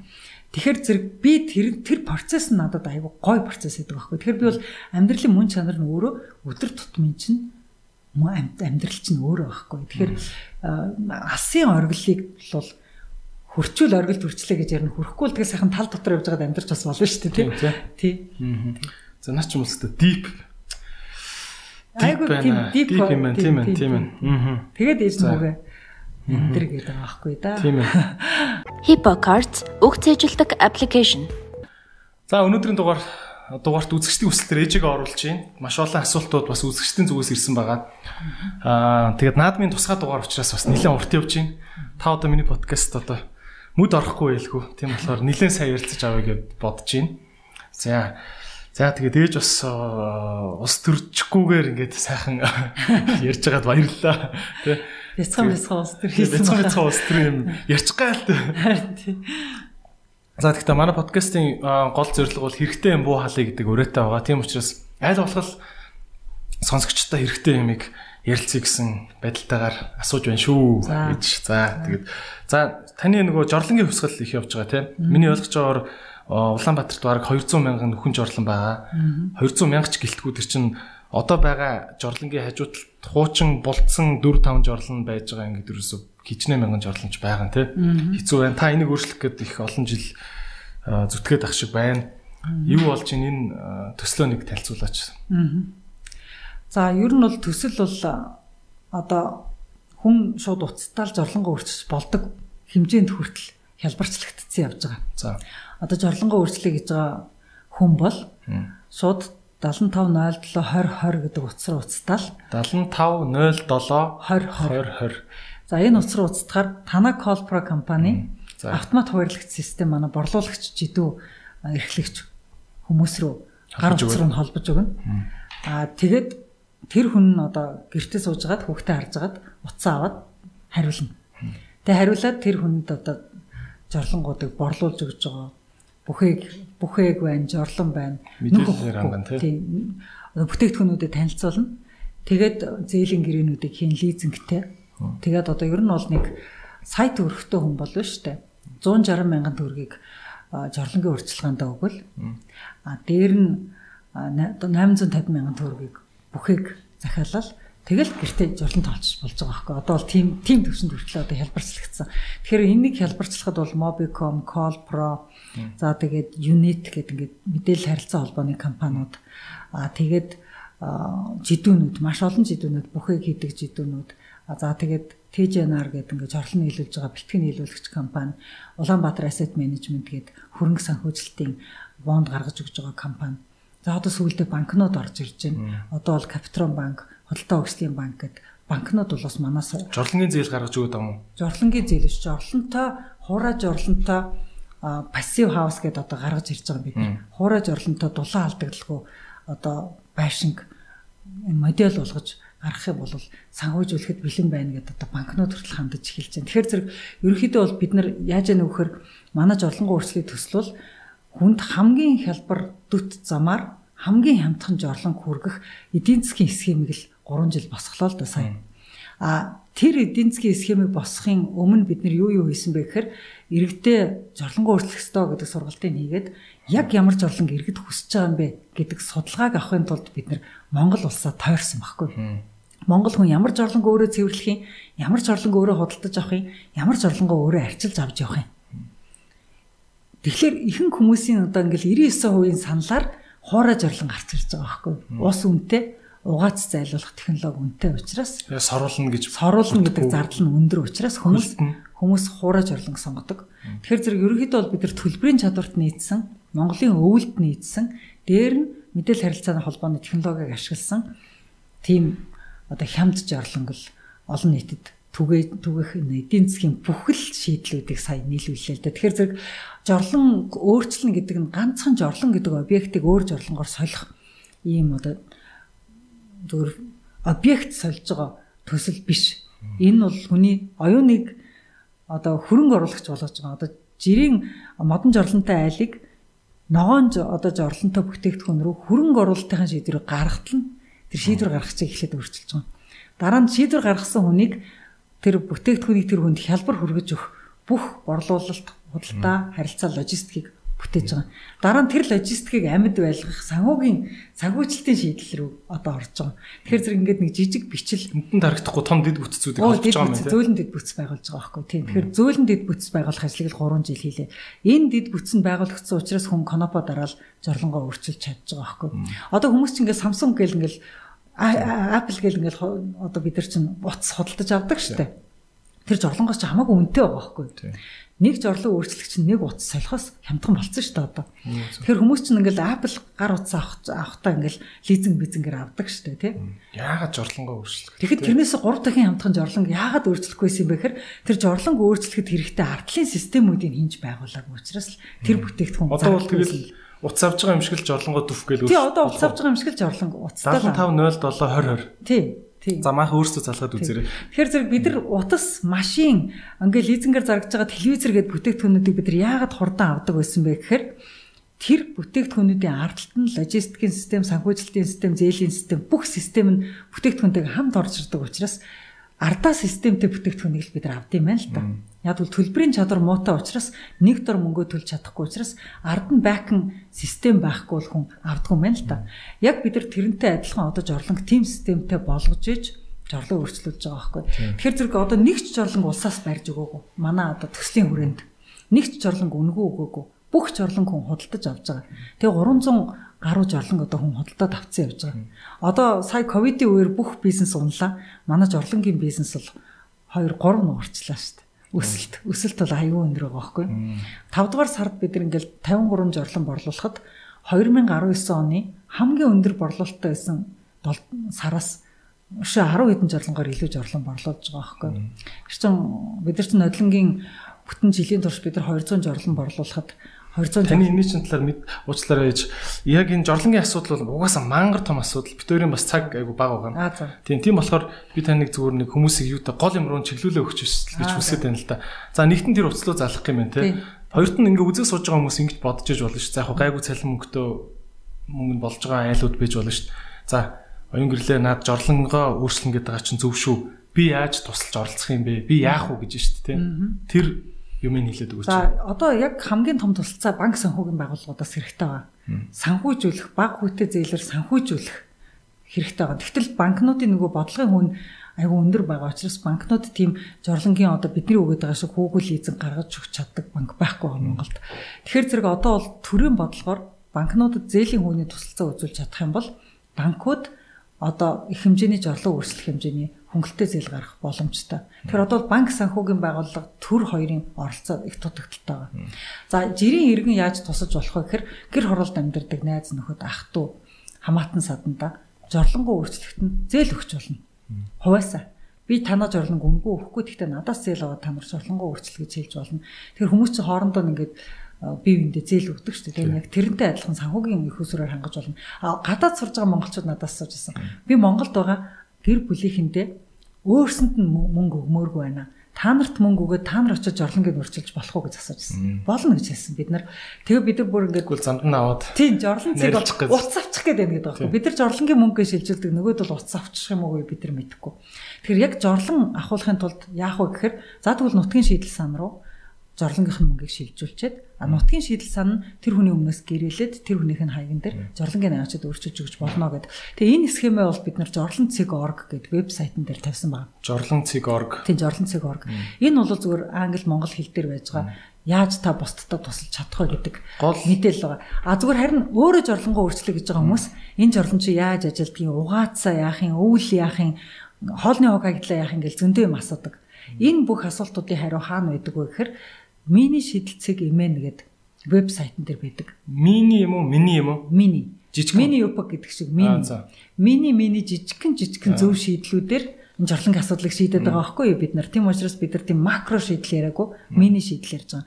Тэгэхээр зэрэг мини шийдэлцэг имэн гэдэг хаягаар орохоор бүх зөвлөмжүүд маань файлаараа ингээ зурагтайгаа бүхэмтэйгээ байж байгаа. За бүр ингээ файл майл уншиж чадахгүй бид нар зүгээр л телевизээр тайлбарлаж байгаа юм шиг ингээ тайлбарлаад өгөөч гэвэл YouTube дээр Дарай цагаан гэд сувг channel байж байгаа. Дарай цагааны сувгаар ороход ногоон комент Oyungerel чинь цагааны Oyungerel Дарай цагаан гэдэг нэртэй YouTube channel байж байгаа. Тэрэн дотор бол бид нар ногоон комент гэд цуврал нэвтрүүлэг байж байгаа. Тэр ногоон комент гэдэг цуврал нэвтрүүлгийг зөвхөн YouTube-ийн хайлтаар ногоон комент гэ монголоор бичиж хайхаар цуврал нэвтрүүлгүүд маань гараад ирнэ. Тэрэн дотор жорлын яаж өгсөх үү, угаацныхаа амиг яаж шийдэх үү, хоолны хог хаягдлаа яах вэ? Дугаар болгон дээр яг энэ практик шийдлүүдийг тайлбарлаад үзүүлээд ингэж явж байгаа. За, ойлголоо. За, юуны одоо улс төрийн ганц сүүлийн асуулт би танаас асууж гэж бодод байна. Улс төртэй холбоотой. Ер нь жорлон дээр бас нэг юм асууя гэж бодод байна л да. Та хэллээ шүү дээ ингээд хөнгөлөлтөө зээл айгүй их хэмжээний зээл гарч иж энэ жорлонгууд бүгд айлууд гар утсаа сольсон шиг бүгд жорлонгоо солино гэх гээд шүү дээ тийм. Нэрээ саяхан л бүгд Nokia-тэйс одоо бүгд л Samsung-тай, iPhone-тай, Huawei-тэй байна шүү дээ. Тийм. Нэрээ тийм. Уцаа сольж болсон үндэст нь жорлонгоо сольж болно үсттэй тийм. Тэгэхээр таны баримжаагаар ер нь хичнээн тэрбум төгрөгийн зээлийн сан бий болж иж энэ одоо олон жорлон чинь солигдох юм бэ. Сайн нөгөө нэг нь усан оргилоорыг барихад бид нар тооцоолж үзчихсэн юм аа. 3.5 тэрбум төгрөгөөр 2800 айл жорлонгоо өрснө гэж тооцоо гарч илүү яллаа. Би одоо тэр яг 4800 айл жорлонгоо өрснө гэж гарч илүү. Гэдэг чинь нийт жорлонгийн 2% юм. Тэг ерөнхийдөө бол нэг айлд сая төгрөг хэрэгтэй гэж бодож байгаа. Зүгээр жорлон өөрчлөх хэмжээнд бол зүгээр жорлонтой агаар жуулагчтай угаацны асуудлаа шийдсэн дулаалгатай сайжруулсан зуухтай тийм хаус бол арай үнэтэй болно. Тэрэнд бол цөөхөн одоо тэр бол бас бүр ногоон ипотек гарах шаардлагатай тийм бүтээгдэхүүн бас гарч ирж байгаа. Тэгэхээр зүгээр жорлон өөрчлөх хэмжээний жижиг бүтээгдэхүүн дээр бол хитрхи их мөнгө бол их шаардлагатай биш шүү дээ. Ерөөсө бид нар бол 200 мянган жорлон өөрчлөе ял гэвэл 200 тэрбум төгрөг хэрэгтэй болчиход байгаа байхгүй. Тэгэхээр зэрэг юу бол болцохоор юм шүү манай улс. Тийм болохоор даацсан таарад байгаа байхгүй. Ганцхан тэр мөнгийг банкуд одоо яагаад гаргаж чадахгүй байгаа вэ гэхээр Монгол банкны бодлогын хүү гэдэг 11%-тай бодлогын хүү байгаад шүү дээ. Та 11%-аас бага хувьтай зээл гаргаж болохгүй гэдэг банкнууд чинь бодлогын хүү тавьчаад шүү дээ. Тэрэнд л нэг тусдаа ногоон юм гэж оруулж. Тэр 11%-ийн хүүгийг улс өмнөөс нь төлж өгөөд за жорлон зориулаад банкуд та нар ингээд өөрсдөө буцаан төлөлтийг хариуцаад энэ зээлийг гарга гэдэг ингээ хөнгөлөлттэй зээлийн их усрыг банкудад хөнгөлөлттэй их усрыг тавьж өгөх хэрэгтэй байхгүй. Тэр хөнгөлөлттэй их усрээр одоо орж иржээж жорлон бол нийтээрээ солигдно. Тэрээс биш яг одоо бол төлбөрийн чадвартай хүнээ дагжил зурлан өөрчлөгдөж байгаа шүү дээ. Тийм ээ. Тийм. За ер нь юм байна л да. За дахиад нэг улс төртэй холбоотой. За одоо ингээ шинээр ингээд аюул болон залуучууд улс төрт орж ирж штэ. Саяын сонгуульд маш олон юм боловсралтай залуучууд орлоо. Тэгэл бас ингээл яргуулчлах шиг байна л да. Гэхдээ л одоо ингээд шинэ үүссэн парламент маань тал нь хуучин гишүүд, яг тал нь фреш гишүүд ороод ирлээ шүү дээ. Та бас тал нь гэдэг чинь том шүү дээ. Энэ фреш гишүүдэд та юуг одоо эртнээс захих уу гэх юм уу? За энэ 4 жилдээ манайхаа нэг анхаараач гэмэрд. За юуны өмнө бүгдээр баяр хүргэхийг хүсэж байна. За ялангуяа эмэгтэй гишүүдэд баяр хүргэхийг хүсэж байна. Би одоо 3 парламент дараалан ингээ 11, 13, 14 гэдэг ингээд олон эмэгтэй гишүүд сонгогдож байгаад яг эмэгтэй улс төрчийн хувьд бол үнэхээр баяртай байгаа. Тэгээ манай эмэгтэйчүүд бол бас үнэхээр гоё өнгөлөг, гоё эмэгтэйчүүд сонгогдсон. Тэгээд ер нь бол эмэгтэй хүний ингээд улс төрт хүлээн зөвшөөрөлт бол ингээ эрс нэмэгдэж эхэлж байна. Ингээд парламент дараалан олон эмэгтэй сонгогдоод ирэхээр за нөгөө талаар бол шинэ гишүүд бас олноороо сонгогдож байна. Энд бас баяр хүргэх хэрэгтэй. Тэгэхээр ерөнхийдөө бол би парламентын гишүүдэд юу гэж хэлхийг хүсэж байна вэхээр маш хүнд цаг үед энэ парламент бүрэлдэж байгаа шүү л гэдгийг хэлмээр байна. Эдийн засаг бол одоо 0 руугаа заахад төгчсөн. Гадаадын үр зээл бол одоо ингээд төлөгдөх гэдэг ингээ хоолон дээр тулчихсан. Гадаадын санхүүгийн хөөсөр биднэрт өгөх гэхээр бид нар өөрсдөө хар згсаалт, саарл згсаалтанд орчихсон. Ингээ Монгол гэдэг муу ковид хилээ хаацсан. Ковидаас болоод хилээ хаацсан. Ингээд ингээ муу нэртэй луу данста дээр нь өртөө, дээр нь авилгачин, дээр нь одоо хар тамхи гэдэг янз янзын хэрэг толбогдчихсон. Ийм хүнд нөхцөлд одоо хөнгөлөлтөө зээлийн хөөсрөг олж ирэх, эдийн засгийг сэргээх, боонд босгож ирэх энэ гэдэг чинь боломжгүй асуудлууд болчиход байгаа байхгүй. Тэгэхээр ийм боломжгүй асуудлуудад одоо яаж улс үндэстэн өөдөгөө гардыг бэ гэхээр хоёрхан л арга байгаа. Нэгдүгээр арга нь бол асар их бүсээ чандлах. Тендерүүдийг мартаад тендерээс мөнгө олон хулгайлан идэнэ гэж бодож исэн бол тэр бүх бодол бол ерөөсөй байж болохгүй. Шинэ гишүүтэй тийм юм бодсон байвал март ерөөсөй болохгүй. Хуучин гишүүчгээ тийм юм бодож болохгүй. Март жидүүчин болж болохгүй. Яг л жидүүний мөнгө гэдэг бол одоо яг тэр ядарсан хоолгүй болж исэн хүмүүсийн ажлын байраа аврах өчүүхэн бага мөнгнүүд байх хэвээр. Тэгэхээр зэрэг яаж тэр хамгийн бага орлоготой бага жижиг дунд үйлдвэрүүдэд мөнгөжүүлэх вэ гэдгээ бодохоос биш өөртөө мөнгөжих тухай одоо бодож ерөөсөй болохгүй. А 3 дугаарт нь бол шинэ их үүсвэрийг татъяал гэвэл эдийн засгтаа шинэ одоо мөнгө олж ирээл гэвэл одоо наам харгалцахгүй Монгол улсад мөнгө татаж авчрах ямар төсөл хөтөлбөр байна? Тэрийг одоо нөгөө хэд хамтаа хийнэ гэдэг шиг тэрийг бөөгнүүлж ижил мөнгө басна.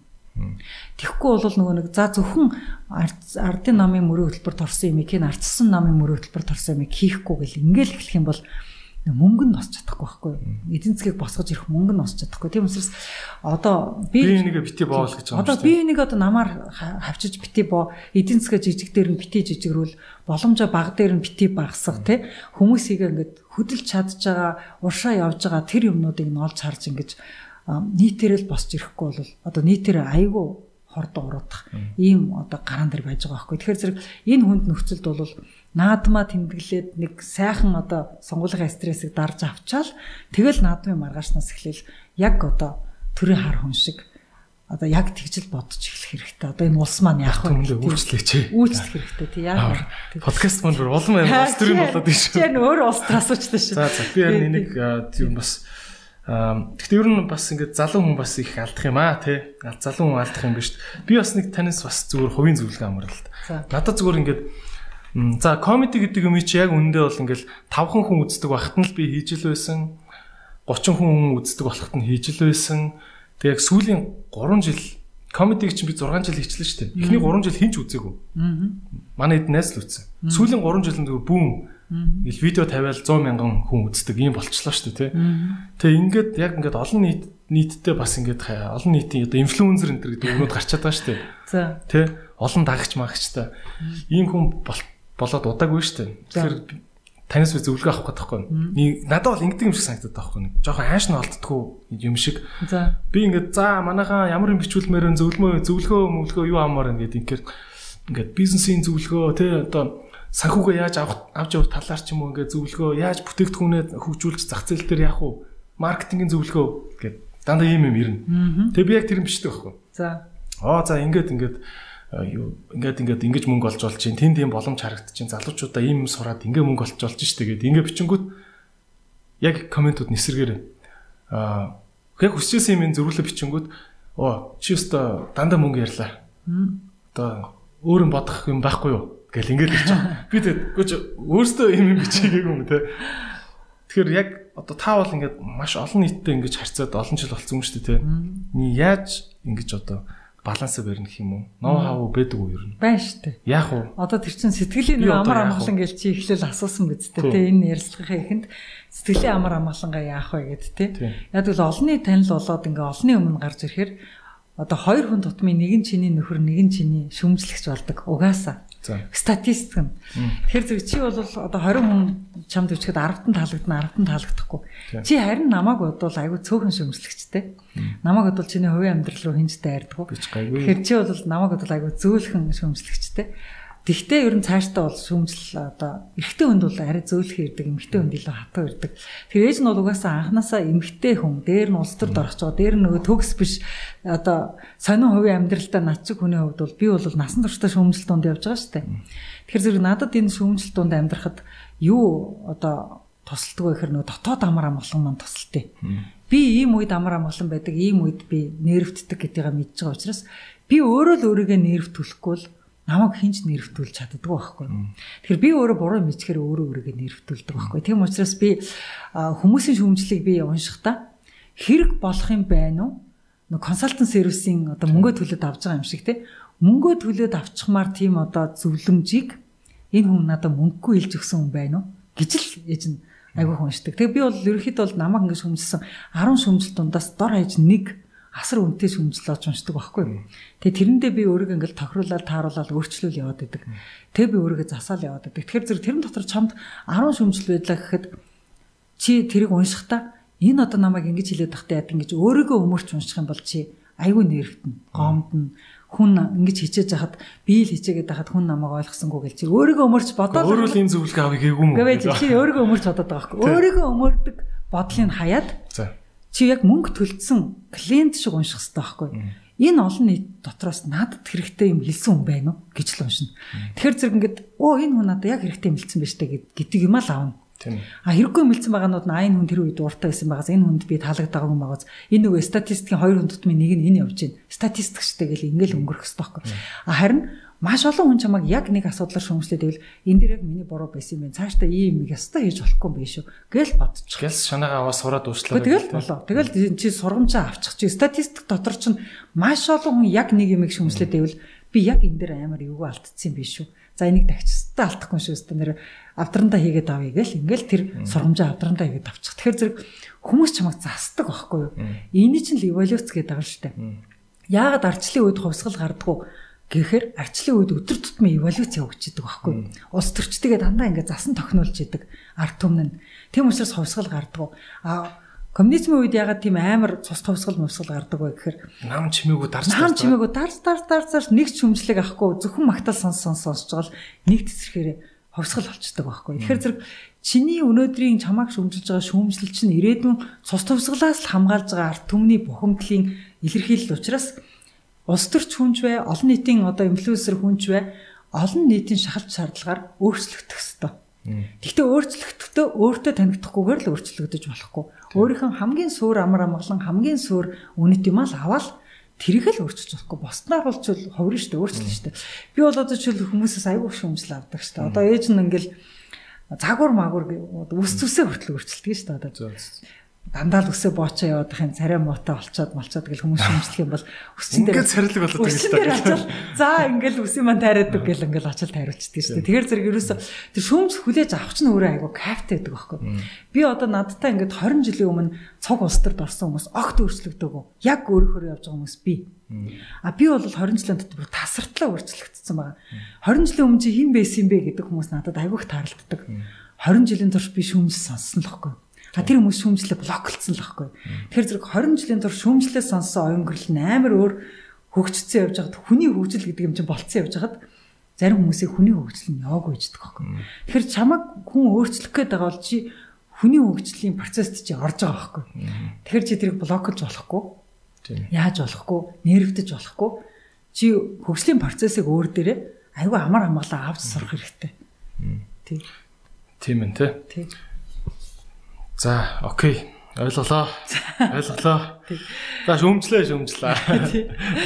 Тэгээд үн төлбөргүй консалтинг үзүүлсэн баярлалаа гэж заримдаа хэлж байгаа. Яг хөө зүгээр нөгөө үгүй чинь хүсэдсэн юм нэний биш үү гэхээр нөгөө ааш нь олдохгүй гэдэг шиг жоохон ойлгомжгүй болчихдог. Үгүй нийгмийн нэг хүний хүссэн юм нийгэм тэр чигээр өссөн гэсэн үг бас биш аахгүй юм шиг.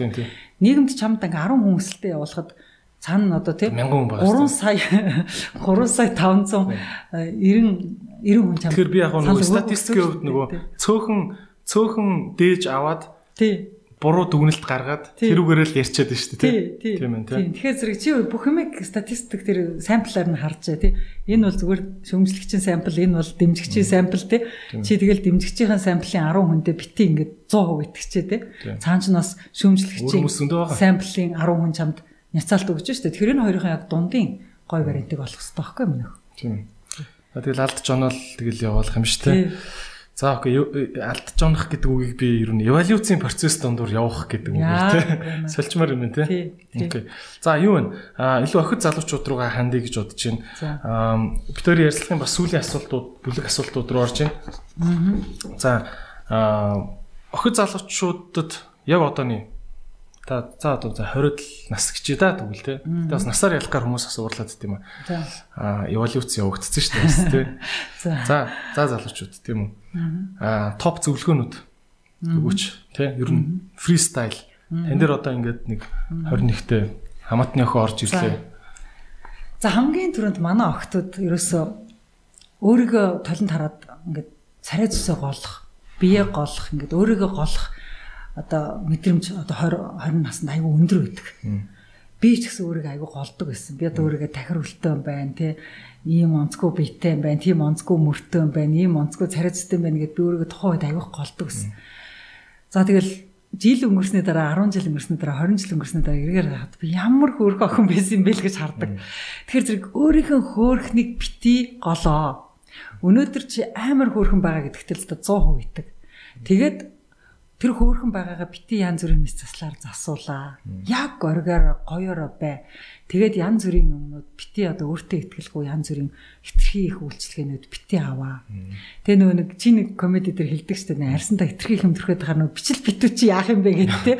Тэгээ байгалийн бичил битүүчи яах юм бэ байхгүй. Тэгэхээр зэрэг бидний энэ арьсанд байгаа одоо тий дааврууд тий бидний ингээд нөгөө хотоодонд байгаа тэр бичил битүүд бүх зүйлүүд чинь биднэрт байгаа орчинд маань зохицож амьдрах гэдэг эволюцэнд орцсон нөхдүүд байдаг байхгүй юу. Тэрийгээ бид нөгөө өөрсдийнхээ царай зүсийг голж байгаа нэ ингээд элдв юм шавсаргаад байхгүй болгоод устгахыг алга болохыг олгоод тэгээ цагаасаа эрт нэг мэдсэн чинь арьс марс нь хөширч эхэлдэг байхгүй юу. Тэр зэрэг өнөөдөр байгаа арьс өнөөдөр байгаа хөөрхнийг бити дутуу үнэлж өөрийгөө голж хитрхи их юм бити илгэрэл гэж химийн бодисор бити хит бөмбөгдөж яг үнэ химийн бодисор бити бөмбөгдөж би сайхан нэг урбан джинс гэд нэг компани реклам явахгүй шүү гэж байна. Үгүй загвар өмссөн шүү дээ тий. Загвар өмссөн шүү дээ нэг нодлоо 12 сард.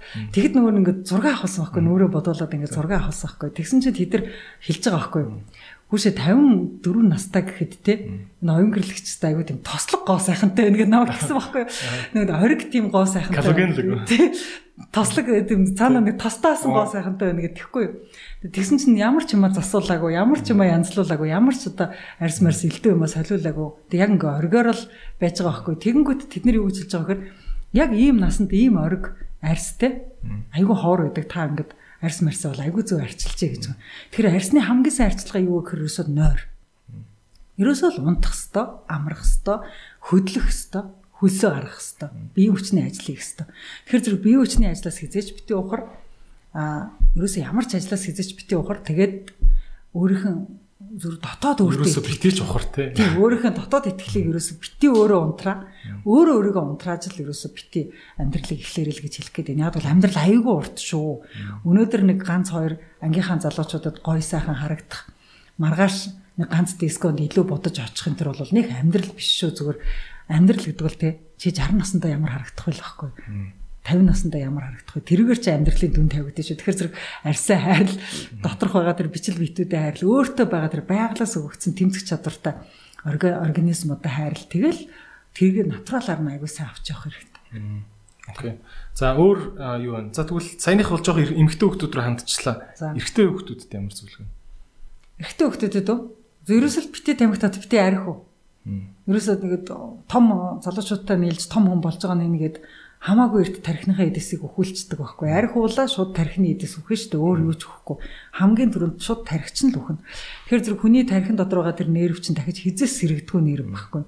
Тэгэхээр тэр нервийн эдэс чинь хизээс сэрэхгүй юмыг бити тэр эхээс заяас эцгээс заяас нь тэр сайхан генүүдээ бити их архиар устдаг. Тамхиг бол бүр бити тат болж өгвөл бити хизээж бити тат. За амсаад үздсэн орцсон бол цөөрүүл хайрын уушгаа хайрал, хайрын зүрхээ хайрал. Ерөөсөд бурхнаас танарт ганцхан зүрх, хоёрхан уушиг, ганцхан илэг заяасан, ганцхан тарих заяасан. Ерөөсөө запас байхгүй. Запас сэлбэг байхгүй. Та нар арх уугаад тамхи татаад тэрийг алга болгоход нөхөх юм байхгүй байхгүй. Тэгэхээр зэрэг тэрийг бити ингээд байгаа ганц юм а бити ингээд хитрхи эрт илээж дуусгал гэдэг л зөвлөгөө өгмөр. Юу та түрүү ярьлаа шүү дээ. Өөрийгөө унтраач дарах үйлдэлийг хянаач болиулаач тий. Хүн чамаг нэг хоёр банд чамаг гэсний төлөө чи өөрийгөө яга унтраагаад байгаа тий. Тийм ярьж штэ. Энтэй адилхан би ийм нэг гонигт кейсүүд гэх юм уу? Айгу олон мэддэг болоод байна л да. Хүмүүстэй харьцахын хэрээр нөхөр нь ихнэрээ унтрааж амьдэрдэг тийм амьдрал айгүйх байна. Тий. Ачаа зүгээр гэртээ суужээ. Гэлтэй. Ингэж яг үнэхээр ингээд нөхөртөө ингэж за яг эсрэгээрч бас байна шүү дээ. Чи чадахгүй чиний бизнес хийн гэж юу гэдгийг эртөө чи нэг хувцас оруулж ирнэ гэдээ та хамаг юмараа шатаа үзтээ одоо болж үз гэл ингэдэг те. Тэгэл тэр чин хүн мэдээж алдаал хоёр алдаал гурав дахь дээрээ тэр өмтөн болчих юм бэл яаж мэдхийн те. Би энийг унтрааж амьдэрдэг тосууд одоо яах вэ? Энэ дэр би энийхээ унтраалтаас яаж гардыг? Би яг ийм хүмүүс зөндөө зөвлөгөө өгчээсэн. Одоо миний маш ойр дотны эмэгтэйчүүд нөхрийгээ айгүйх унтрааж амьдарч ирсэн. Зарим нь эмэгтэйчүүд эрэгтэй нөхрүүдэд унтраалгаж амьдарч ирсэн. Тэр болгонд би зөвлөгөө өгчээсэн тохоо үед одоо тэр чинь найз нөхдийн хүрээнд шүү дээ. Ямар зөвлөгөө өгчээсэн бэ гэхээр эхний ээлжинд ерөөсөл зүгээр л яг унтраах гэд хэлэх юм бол тэргээл бити хийчих. Унтраахаа болчих. Зүгээр л ажигл хүнийг ажигл. Тэг хүнийг ингээ засч болох ус юм ин хэл. Одоо жишээлбэл хүн ингээл ороо олгон ингээл одоо би юу олж яах гээл одоо юу ч гэдгийг те одоо би бар тендер болж байгаа учраас би ороо олгон бааранд ингээд үн төлбөргөө дадлах хийж байгаа гэл ингээл коктейл мөхтөл хийгээд шүн ирээл байгаа гэж болно шүү дээ нөхөр те. Тэнгүү тэрийг одоо жишээлбэл ихнэр ажиглалаа гэхэд чиний одоо те бааранд явж байгаа чинь сохтуурж байгаа ингэж जैन тийм хүмүүстэй нийлж гин гэж одоо унтраагаад эхлэх юм бол нөгөөх нь бүр гүжөөд бүр одоо өөр юм жинхүү за уугааг байхад уулаа гэж юм бол тэгвэл уучи гэлээ ингээд бүх юм буруу тийшээ явчихдаг байхгүй. Тэгэхээр зэрэг яаж тэр хүн хэлэх ёстой вэ гэхээр за чи ороо олгон бааранд ажиллаад байгаа юм байна. Сар ажиллаа. Чамд ажлыг хөлсөх өснө үү? Өгөөгөө би дадлага хийж байгаа. За одоо тэгвэл чи маргаашнаас ажлын өснөх үл ямар вэ? Чи одоо сарын дотор хангалттай сураа үсттэй. Одоо чи тэгвэл орлого олгуул ямар вэ? Наатайгаа орлого олгож үзээч. Орлогогүй ингэж яваад ивэл наатах чинь хитрхи удаан чамааг мүлжээд байгаа юм биш үү? Хитрхи удаан чамааг яагаад байгаа юм биш үү? Үн төлбөргөө хөдөлмөрийн үйлчлэгт оруулаад байгаа юм биш үү? Хэрвээ чамд орлого өгөхгүй чи өөр юм хийгээд орлого олооч. Яриа бол ийм чиглэл рүү өөрчлөгдөх хэрэгтэй байхгүй. За эмэгтэй жишээ үр дүнгийн хоёлоо тосч ярина гэсэн үг. Тосч ярина. Өөрөөр хэлбэл шийдэл гаргаж ярина. Одоо шийдэлгүй хэрэлдэх юм бол нэгнийгээ унтраагаад байгаа. Тэр унтраагаад байгаа нь өөрөө шийдэл олж чадахгүй мөртлөө энэ нэг л буруу юм яваад байгаа гэдгийг мэдхээр унтраагаад байгаа байхгүй юу? Тэгэхээр чи тодорхой шийдэл хүн санал болгож чадахгүй, тодорхой зөвлөмж хүн санал болгож чадахгүй л хий бити унтраа. Унтраах гэдэг бол за би энийг унтраамаар байна. Дургуй урж байгаагаа би яаж илэрхийлэх вэ гэж л байхгүй. Тэгэхээр яаж илэрхийлэхийг бодож байгаад илэрхийлэх хэрэгтэй. Бодож байгаад чи яг тэрнтэй нийлэл яваадсан, энтэй нийлэл яваадсан одоо ингээд хардаа 3 сар болчихлоо шүү дээ. Цалин байхгүй, орлого байхгүй, хүүхд төсөөд байна шүү дээ. Жохон орлоготой юм иймэр юм биш үү? Наадах чи арай л хитрхээ чи манжуулаад байгаа юм биш үү? Эсвэл чиний энэ чинь арай л чиний сансан хэмжээнд өсөхгүй байгаа юм биш үү? Чи арай илүү хурдан өсдөг салбар руу явбал ямар ч гэх юм ингээд яриагаа л өөрчлөх хэрэгтэй. Тооноо л өөрчлөх хэрэгтэй. Хүн ер нь дургүй юмдаа тэгэж ингээд хоббитлоо явна гэж байдгүй байхгүй юу?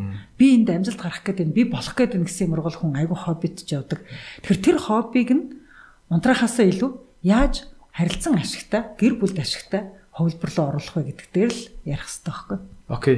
Дараагийн бас нэг том асуудал юм л да. Энэ хосуудын хооронд ч байна, бүх юм дээр байна те. Энэ дарангуулал гэдэг асуудал. Дарангуулал маш жижиг юмнаас эхэлдэг те. Харамсалтай нь хүн яг нүүрлүүгээ юм аавал хариулан тавг аваад шитгэс нааш хүн дарангуулал дунд амьдарч ирсэнээ мэдтгүү. Эсвэл бүр ингээ биеэр гимтгэс нааш зодуулахаас нааш энэ нөхөр чи өстө намайг даралж амьдрдаг байсан юм биш гэдэг мэддгүү шүү дээ тий. За тэгвэл зөвхөн миний ингээд анзаарж байгаагаар бас ихвчлэн яг дарангуул бол эрэгтэй хүний зүгээс ирээд байгаа юм шиг санагддаг. Яагаад тэгэхээр ихэнх гэр бүлүүд дандаа нөхөр нь илүү ах эхнэр нь илүү залуухан байж таардаг тийм үү? Ихэнх гэр бүлүүд. Тийм болохоор ингээд ахархуу зан нэг арай илүү юм үтсэн хүний хувьд хэлий гэж байгаад хэлж байгаа юм шиг боловч тэр нэг юм зөөлөн дарангуул зөөлхөн орж ирж байгаа байхгүй тий. Та энэ шиг ер нь бол дарангууллыг эрт яаж мэдрэх юм? Ямар юмн дээр энэ яг дарлах гэж байгаа хүн байх шүү гэдг нь мэдэгдтий. Ер нь бол ингэдэм юм ахгүй. Гэр бүлийн харилцаа маш тэгш орчинд явагдаж байгаа хэрэгтэй гэдгийг. Ер нь одоо ялангуяа эр эмээ харилцаа бол 100% тэгш орчинд явагдах хэрэгтэй гэдгийг. 100% феминизм энэ төр биш үү? Биш, ерөөсөө 100% тэгш. Одоо хүн байж та тий хайртай хүнтэйгээ одоо ээж нь одоо зүгээр том хүний юм ярил л та тий. Том хүний одоо амьдралаар амьдрахын тулд яг ингээд нөгөө сэтгэлээсээ байхын тулд эрхчлөөтэй байхын тулд тэгш харилцаа гэдэг суур хэрэгтэй гэдэг байхгүй. Тэгэхгүй бол нэг нь хүчнэж байгаа юм шиг болчих гээд байдаг. Тийм тэгэхээр зэрэг хүчингийн харилцаа биш яг жирийн одоо гэр бүлийн хайр дурлалтай харилцаа байлгахын тулд заавал тэгш байдал шаарддаг. Тэр тэгш байдал нэг өчүүхэн хэмжээний зөрчилдөд л шууд бэлгийн амьдрал садаа болдог байхгүй. Одоо шууд одоо хайр дурлал шууд садаа болдог. Тэгэхээр хамгийн анхны таних тэмдэг юу вэ гэхээр гой хайртай ивэрэ байж чадчихэв нү. Нөгөө нэг одоо тий сайхан нялуун байдаг чинь нялуун ивэрэ байж та болчихж гэнэ гэдгээс л эхэлдэг байхгүй. Хэрвээ ингээл үнсгэхээр л үнсч чадахгүй, дурлаххээр л дурлж чадахгүй нэг л дундаа барьертай болцсон байвал уншид дарангуул эхэлцсэний шинж. Тэгш бас харилцаа ингээл эрэх гой ингээл наалтал үнэрлэмээр биш байвал дарангуул эрг үүссэн ингээл тэгш ингээл наалтсан байжснаа л ингээл эрг үүсэл хоорондоо ингээл хөрөөл ихсэн бол хаана нэгэн газар нь дарангуул ороод ирснийг ерөөсөө шууд шинжлэх. Хин нэгнээс нь. Тэгэхээр зэрэг хин хизээ хиннийгээ өөрөөсөө доор үзчихв. Хин хизээ хиннийгээ дэвсэлчихв гэдэг чинь эргэж бодох асуудал байхгүй. Тэгээ тэр дэвсэлснээс болол нөгөө цэцгэлжээсээ хайр байхгүй болдог байхгүй. Тэгэхээр зэрэг хайр бол ерөөсөө гэр бүл дотор цэцгэлээл инээгээл хоёр хүн хоорондоо толгоогоо нийлүүлээл ингээл сайхан ингээл ялураал гэдэг чинь дарангуул байхгүй тэгш байгаагийн ерөөсөө эцсийн шинж тэмдэг зүгээр ах эгч нар дотор эмээ өвөө нар дотор ээж аав дотроо ч гэсэнтэй ер нь бол харц талцал эхлүүл дарангуул эхэлсэн байна гэсэн. Би энэ хүнлөө харах гэхээр ингээд их царч чадахгүй байна гэл ингээл хүн нэг мэдэрдэг штэ тийм тэгэл энтэй би ярмааргүй байна гэл харц талцчаал эхлүүл тэр хоёрын хооронд дарангууллын харилцаа үүссэн байна гэсэн. Машин би физиологийн төвшөнд илэрдэг биш үү? Инстинктийн төвшөнд илэрдэг. Тэгээд ирэхээр зэрэг нэг сайхан инээд алдсан, хоёлаа нэг сайхан цайцсан, хоёлаа нэг сайхан эргэтгш дуртай сэдвэрээ хүснээрээ гэртээ байж, тааваараа байж ижил тэр айлын амьдрал тэгш байдаг байхгүй. Тэгэхээр тэр тэгш байдлыг л буцааж сэргээвэл бүх юм сэргэнэ. Тэгш байдал нь ингээл дахиад ингээл зигзагтай болчвол тэгэл тэр чинь гүнзгийрэл энэ. Тэгээд тэр гүнзгийрээд ээж байгаа тэр чинь сүулдэ зодон цохондоо хүрдэг байхгүй. Тэгэхээр зэрэг хүмүүс бол бүр эрт энэ зодон цохоноос өмнө энэ харилцаа эхлэх гээд дэш, энэ дарангуул эхлэх гээд дэш гэвэл би үүндээ шууд хэлчих хэрэгтэй. Яна би амар гой байдаг байсан чинь айгу хэцүү болчлоо хоёлоо. Дахиж одоо эхнээс нь бүхнийг эхлэе те. Дахиж одоо чиний түрүүний харилцаа нэг жоохон дэрлэхүү байсан шүү. Тэрийг одоо чи болчихдох уу? Одоо хоёлоо дахиад шинээр эхлэдэх үү гэж тэгж нөгөө рефреш хийж явах хэрэгтэй. Ярилцчих хэрэгтэй. Тэгээд тэргээ рефреш хийж чадахгүй ингээд ангал гарцсан байжгаад ангалаа хизээч буцаж нийлүүлж чадахгүй жаа салдаг хүмүүс бол айгүйх байдаг л да. Эсвэл бүр насан туршдаа ингээд дарлагдаж амьдардаг зовлонтой амьдрал болчдөг л да. Тэгэхээр зэрэг гэр бүлийн амьдрал дахин хэлэхэд бол жаргалтай л байх хэрэгтэй. Бүх хүний харилцаа гэр бүл дотороо бүх хүний харилцаа хоорондоо жаргалтай л байх. Санхүүгийн төвшнөөс үл хамаарна юу? Тэр бол ерөөсөн мөнгөний ямар ч асуудалтай хамаагүй. Тэр бол мөнгө хамаагүй, эрх мэдэл хамаагүй, зэрэг зэндээ хамаагүй. Ажил төрөл би нэг иймэрхүү нөхрүүдийг бидэн л тэ одоо ажил төрөл болохгүй байхад ингээл өглөөл ах юм гэл ихнэрийг ингэдэг те. Энд ч одоо анцаа үүссэн юм гэсэн. Эсвэл яагаад юм гэсэн. Тэр ихнэр тэр нөхөр хоёр бие биенлүүгээ их царч чадаад их зинээлдэж чадчихвэл үсээгүй л байна. Яг зүгээр ангал үсээгүй мөртлөө заа чи дандаа л ингэж яхин гэдэг ийм төвшөнд байж магадгүй. Яг ангал үүссэн гэр бүл яаж харагддаг вэ гэхээр гэр өөд өдөөсөө их царч чадхаа болцдог. Ингээ дайлтчдаг болцсон байдаг байхгүй. Тэгэхээр зэрэг ерөөсөө бие биенээсээ дайлтчихгүй ялуурч чадчихээн. Бие биенээсээ дайлтчихгүй хүссэн юм ярьж чадчихээн гэдэг бол тэгш харилцааны үзүүлэлт байхгүй. Тэг. Окей. За та эр зөргийн талаар ямар бодолтой байдг вэ? Одоо би бол таныг бол айгу зөрөгтэй хүн гэж боддог. Тэ? Зөрөг гэдэг юм сурдаг юм байд юм уу? Эсвэл бүр цаанаасаа юм зүр багасаа л юм өөгдсөн юм байд юм уу? Сурдгийн шүү дээ. Сурдгийн. Би ч л одоо багтаа харанхуугаас айдаг байсан. Тэгтээ харанхуугаас айхгүй зөрөгтэй болох гэж ангийнхаа хүүхдүүдийг хичээлд нь гэрт нь өргөж өгөх гэж мөрөнгийн харанхуй гудамжаар хамгийн харанхуй гудамжуудаар найзуудаа гэрт нь өргөж ажил хийдэг байлаа. Энийг даган дөрөж болохгүй шүү хүмүүс. Болохгүй. Харанхуй гудамжаар өргөж өөрийгөө зөрөгтэй болох чинь гэдэг. За тэр бол зүгээр миний ямар ч аюулгүй орчинд хийжсэн туршилт байгаа байхгүй. Эргээд харахад манай тэр мөрөнгийн гудамж бол угаасаа л аюулгүй орчин байсан. Тухайн үеийн нийгмийн тий. Тухайн үеийн аюулгүй орчин байсан байгаа байхгүй. Одоо л аюултай орчинд тэрж туршиж хэрэггүй. Зүгээр ерөнхийдөө бол би бол өөртөө дадлага одоо зөрөгтэй байх дадлагыг бол багасаа уран зохиол аягүй уншдаг, аягүй армантик байсан учраас айгүйх дадлага хийдэг байсан. Тэгэл хүний өөдөөс жишээлбэл би үг хэлж сурахын тулд одоо би эмэгтэйчүүдийн манлайлалын хөтөлбөрүүд дээр дандаа ярьдаг. Олны өмнө гараад лекц унших, олны өмнө гараад үг хэлэх чинь зориг шаарддаг шүү. Айхтар зөрөгч шаарддаг. Дөнгөж гарсны дараа ингээ өвдөг чичирдэг шүү. Тэр өвдөг чинь ингээд миний өвдөг бол 8 жил чичирсэн шүү дээ. Би бол 90 оноос хойш л ингээд ярахад миний өвдөг бол 98 онд чичирдэг хിവэрэл байсан. Тэгэхээр зэрэг би чи ингээд 8 жил өвдгөө чичрүүлжээж, хоолоогоо чичрүүлжээж дараа нь нэг 2000 оноос эхлээл би нэг хоолоо чичрэхгүй ярьдаг болсон шүү дээ. Тэгэхээр олны өмнө ингэж хоолоо чичрэхгүй, өвдөг чичрэхгүй ярьдаг болтлоо. Өөрийгөө олны өмнө үргэлж гаргана гэдэг чинь тухайн өдөр болгонд би өөрийгөө дадлагч болж байгаа байхгүй, өөрийгөө ингэж сургаж байгаа байхгүй. За Oyungerel одоо 20 өдрийн өмнө өвдгөө чичрүүлээд үзсэн. Одоо 30 өдрийн өмнө өвдгөө чичрүүлж үзье гэл ингээл өөртөө дадлага өгөөл, өөртөө асуулт даалгавар өгөөл, өөрийгөө зоригжуулаад ингээл дадлага хийсээр байгаа л тэгэл айхгүй зоригтой хүний өмнө юм хэлдэг болж байгаа байхгүй. Тэгээд нөгөө нэг амар хэрүүлж ингээл хүмүүс эдэг штэ. Ингээл бүр ингээд хүнийг үг хэлүүлдэггүй үедээс цагнждаг хэрүүлж тийм хүмүүсийн үедээс би юусэн ярьж чаддгүй, бүр харж чаддгүй байсан штэ. Бүр ямар зориг надад байгаагүй. Тэгэхэд би одоо дүрлцэл явцдаг хүмүүс. Тэгэхэд би одоо ямар ч ууртай ааштай тий гар далайсан тэр нь цагдаа байна уу, тагнал байна уу, хэний ч өдөөс би айхгүйгээр за та 50 байж та би ийм ажил хийж гэнэ гэд хилдэг болъё гэж өөртөө би дадлагжуулаад хамгийн хэрүүлж, хамгийн догшин, хамгийн ааштай хүмүүсийн дунд би өөрийгөө дахин аваачиж, дахин дадлага хийдэг гэсэн. Тэгэл дахин тэр хүмүүст би ууггүй тайлбарлаж байгаа л тэр хүмүүст би ямар ч ууртай ааштай хүний өдөөс би юм ярьж чаддаг болох хэмжээгээр өөрийгөө дадлагжуулж байсан байхгүй. Тэгэхээр энэ дадлагнуудыг хийхгүйгээр гинтийн ингээл олны өмнө гараад өвдөгччихгүй ярина энэ гэдэг юм бол байхгүй шүү дээ. Тэгэхээр хүний чинь өөрийн дотоод инстинкт чинь дандаа өөрийгөө хамгаалсан инстинкт байдаг учраас аюул байх юм бол угаасаа л дотор чичрэл эхлэн шүү дээ угаасаа. Тэгэхээр тэр дотор чичирдсэнийг адреналиныг алга болгохтол нь одоо цочрохоо болтол нь дадлал хийх хэрэгтэй. Дадлага хийж цочоог гаргахад хэрэгтэй. Цочоог гараагүй бөхчүүд гэ байдаг те. Тий. Аврагаас айгаад ингээ хөдөлгөөн цочоод идэг те. Ааха. За тэгвэл тийм юм байна. За ерөнхийдөө асуултууд маань бас ингээд нэлээд дуусах төгсөж байгаа гэдгийг дахин сонсогч нартай хэлж байна, үзэгч нартай. За дахиад эмэгтэй хүний талаар ярил л да. Та бас эмэгтэй хүн өөрийнхөө голж болохгүй энэ төр гэл юм ярьж байна. Гэтэ бас хорвоогийн нэг хатуу үнэн гэх юм уу юм байна штэ. Бас ямар ч сайхан эмэгтэй хүн цагийн ирэхээр ингээд гандна тий. Юуд чи үрчлээ суун одоо наазах нь хүүхд гаргасны дараа ямар их гоо сайхнараа хохирж ин тий. Үсэн унана байгаа штэ тий. За энийг дагаад ингээд яалтчгүй ингээд бас яалтчгүй л одоо өөртөө итгэлгүй болдог ч юм уу тий. Одоо за би одоо тэр жоохон охтуудтай клубд ноч бүжиглүүлстэй өнгөө болох байлгүй дээ гэж байгаа тийм ихснэр байдаг штэ бас тий. Тийм хүмүүс тэгээд одоо яах юм? Тэгээд байгаа хүн одоо яах вэ? Тим комплекстэй байгаа хүн яах вэ? Бүх комплекстэй байгаа хүмүүст хэлэхэд ерөөсөө л инээж л гоё л инээ. Ерөөсөө бүх хэмиг инээд л гоё болгодог.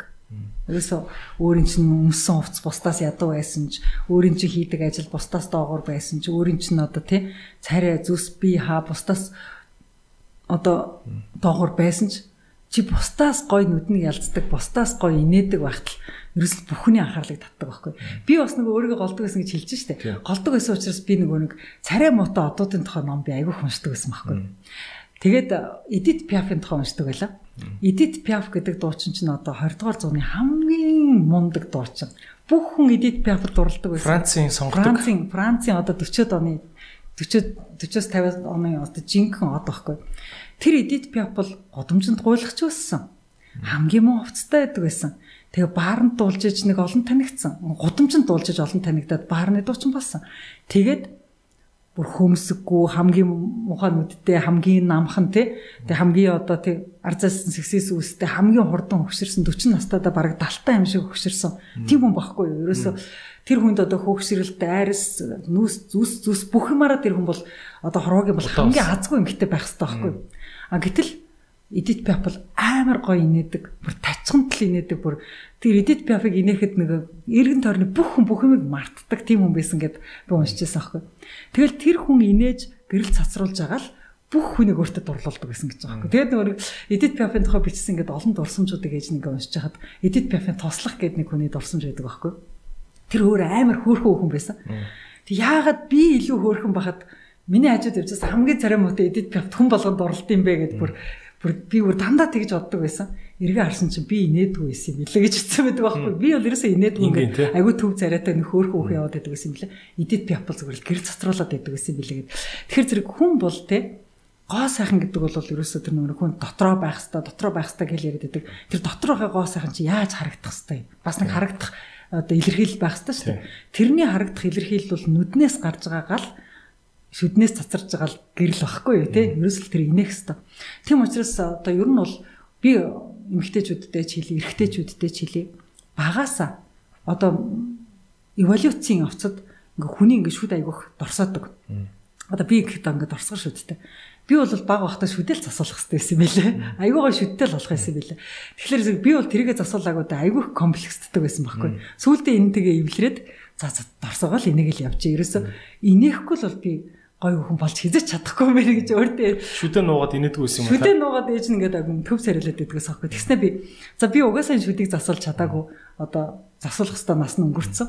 Учираас яаж дорсож исэн яаж ч одоо арцгаар явж исэн ээж нь зүгээр л инээдэл хайж болохгүй юм байна. Би ингээл ерөөсөө инээхэл болох юм бол би бол тэгэл одоо нөгөө нэг хамгийн адагтаачих юм байна гэдгээ мэддэг болсон аахгүй. Тийм учраас тэр нь ч юм бэ бас.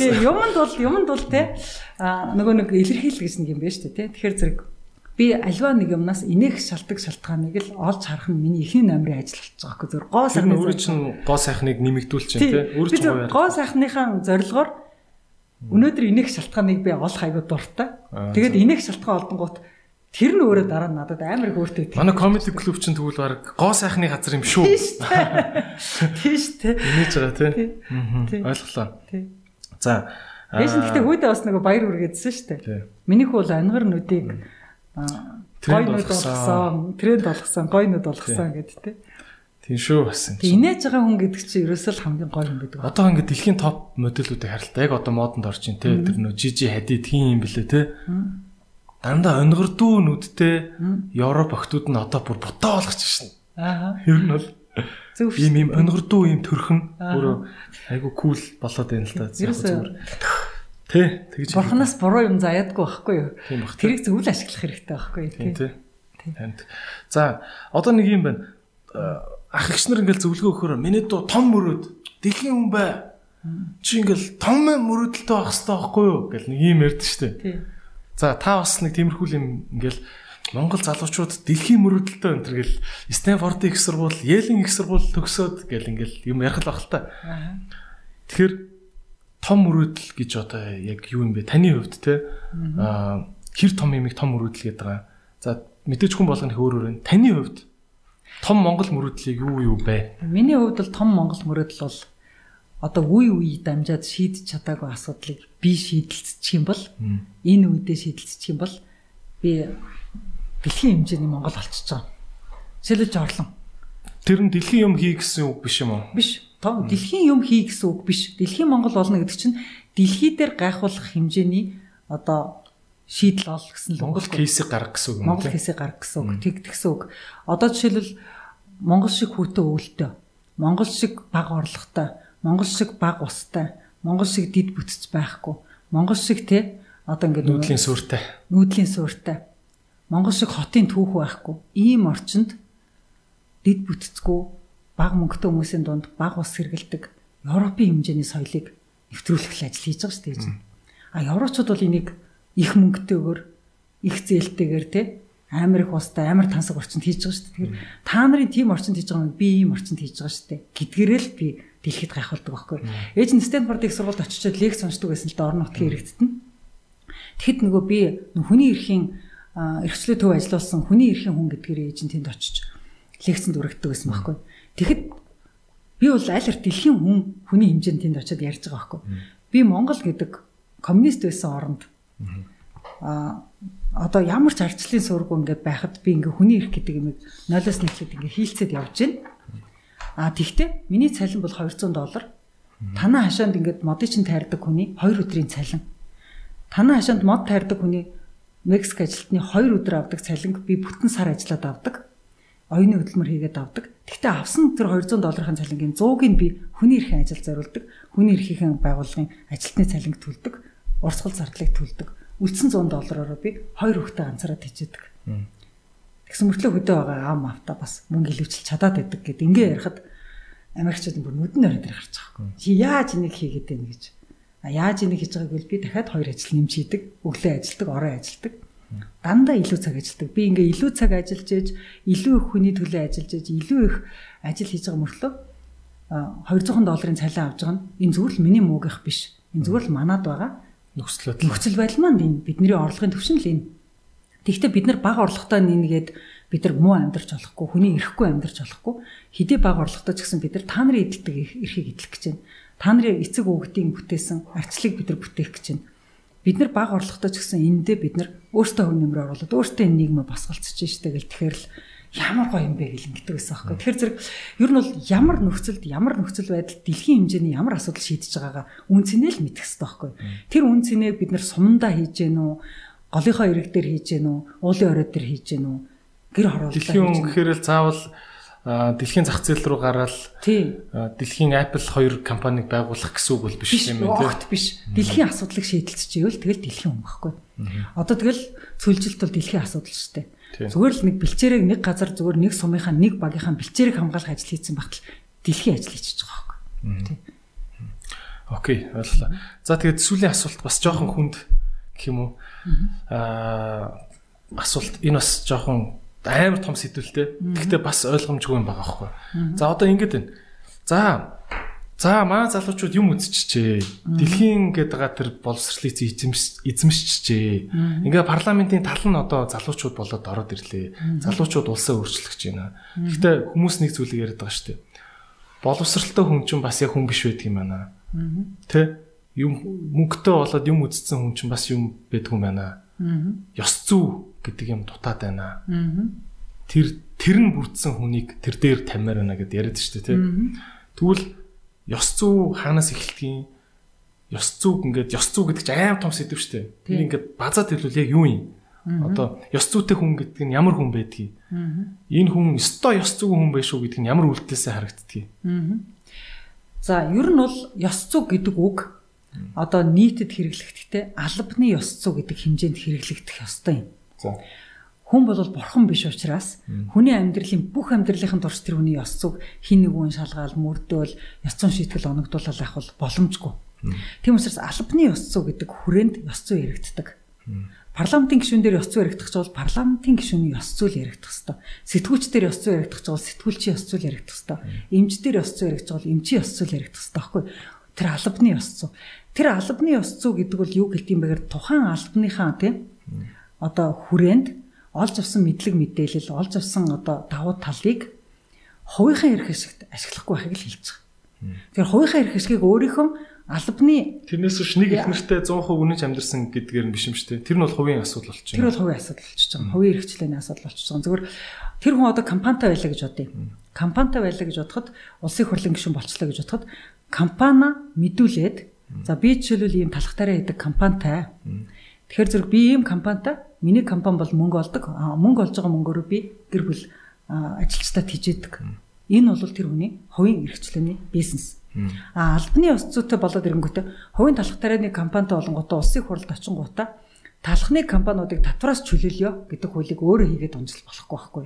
Тэр өөрийнхөө эрх ашигт үйлчилсэн хуулийг өөрөө албаны байдлыг ашиглаад гаргаад иж болохгүй байхгүй.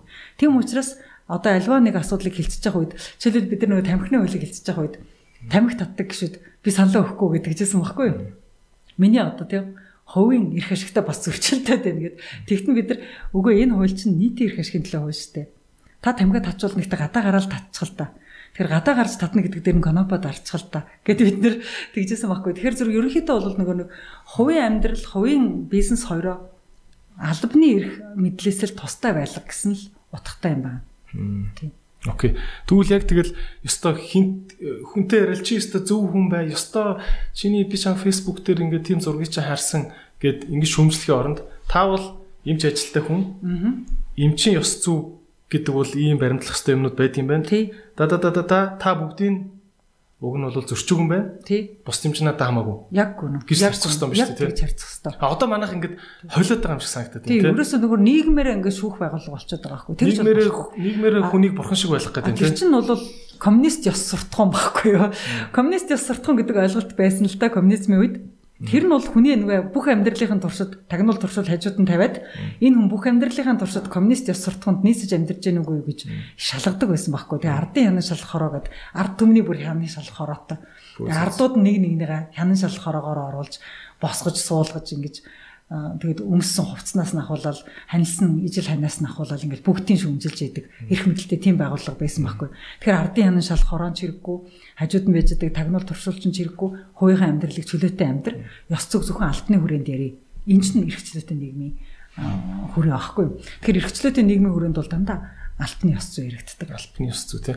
Тэгвэл би энийг нэг жагсаач нэг сошиалтаа бичиж гэж бодлоо шүү дээ. Бүх байгууллагууд алтны ёс зүйтэй байдгийг. Чи одоо зүгээр л ethics ингээл medical ethics гэдэг medical practice ethics гэл хайгаараа. Чи сэтгүүлчин тийм journalist ethics гэл хайгаараа. Бүх юм ethics гэл тэгэнгүүт дандаа ардталтан дандаа ажил мэргэжлүүдийн жагсаалтай байж байгаа. Ажил мэргэжлийн этик, ажил мэргэжлийн ёс зүй гэдэг юм. Ажлын ёс зүй, мэргэжлийн ёс зүй, алтны ёс зүй гэдэг юм л байдаг байхгүй юу? Тийм ойлголоо.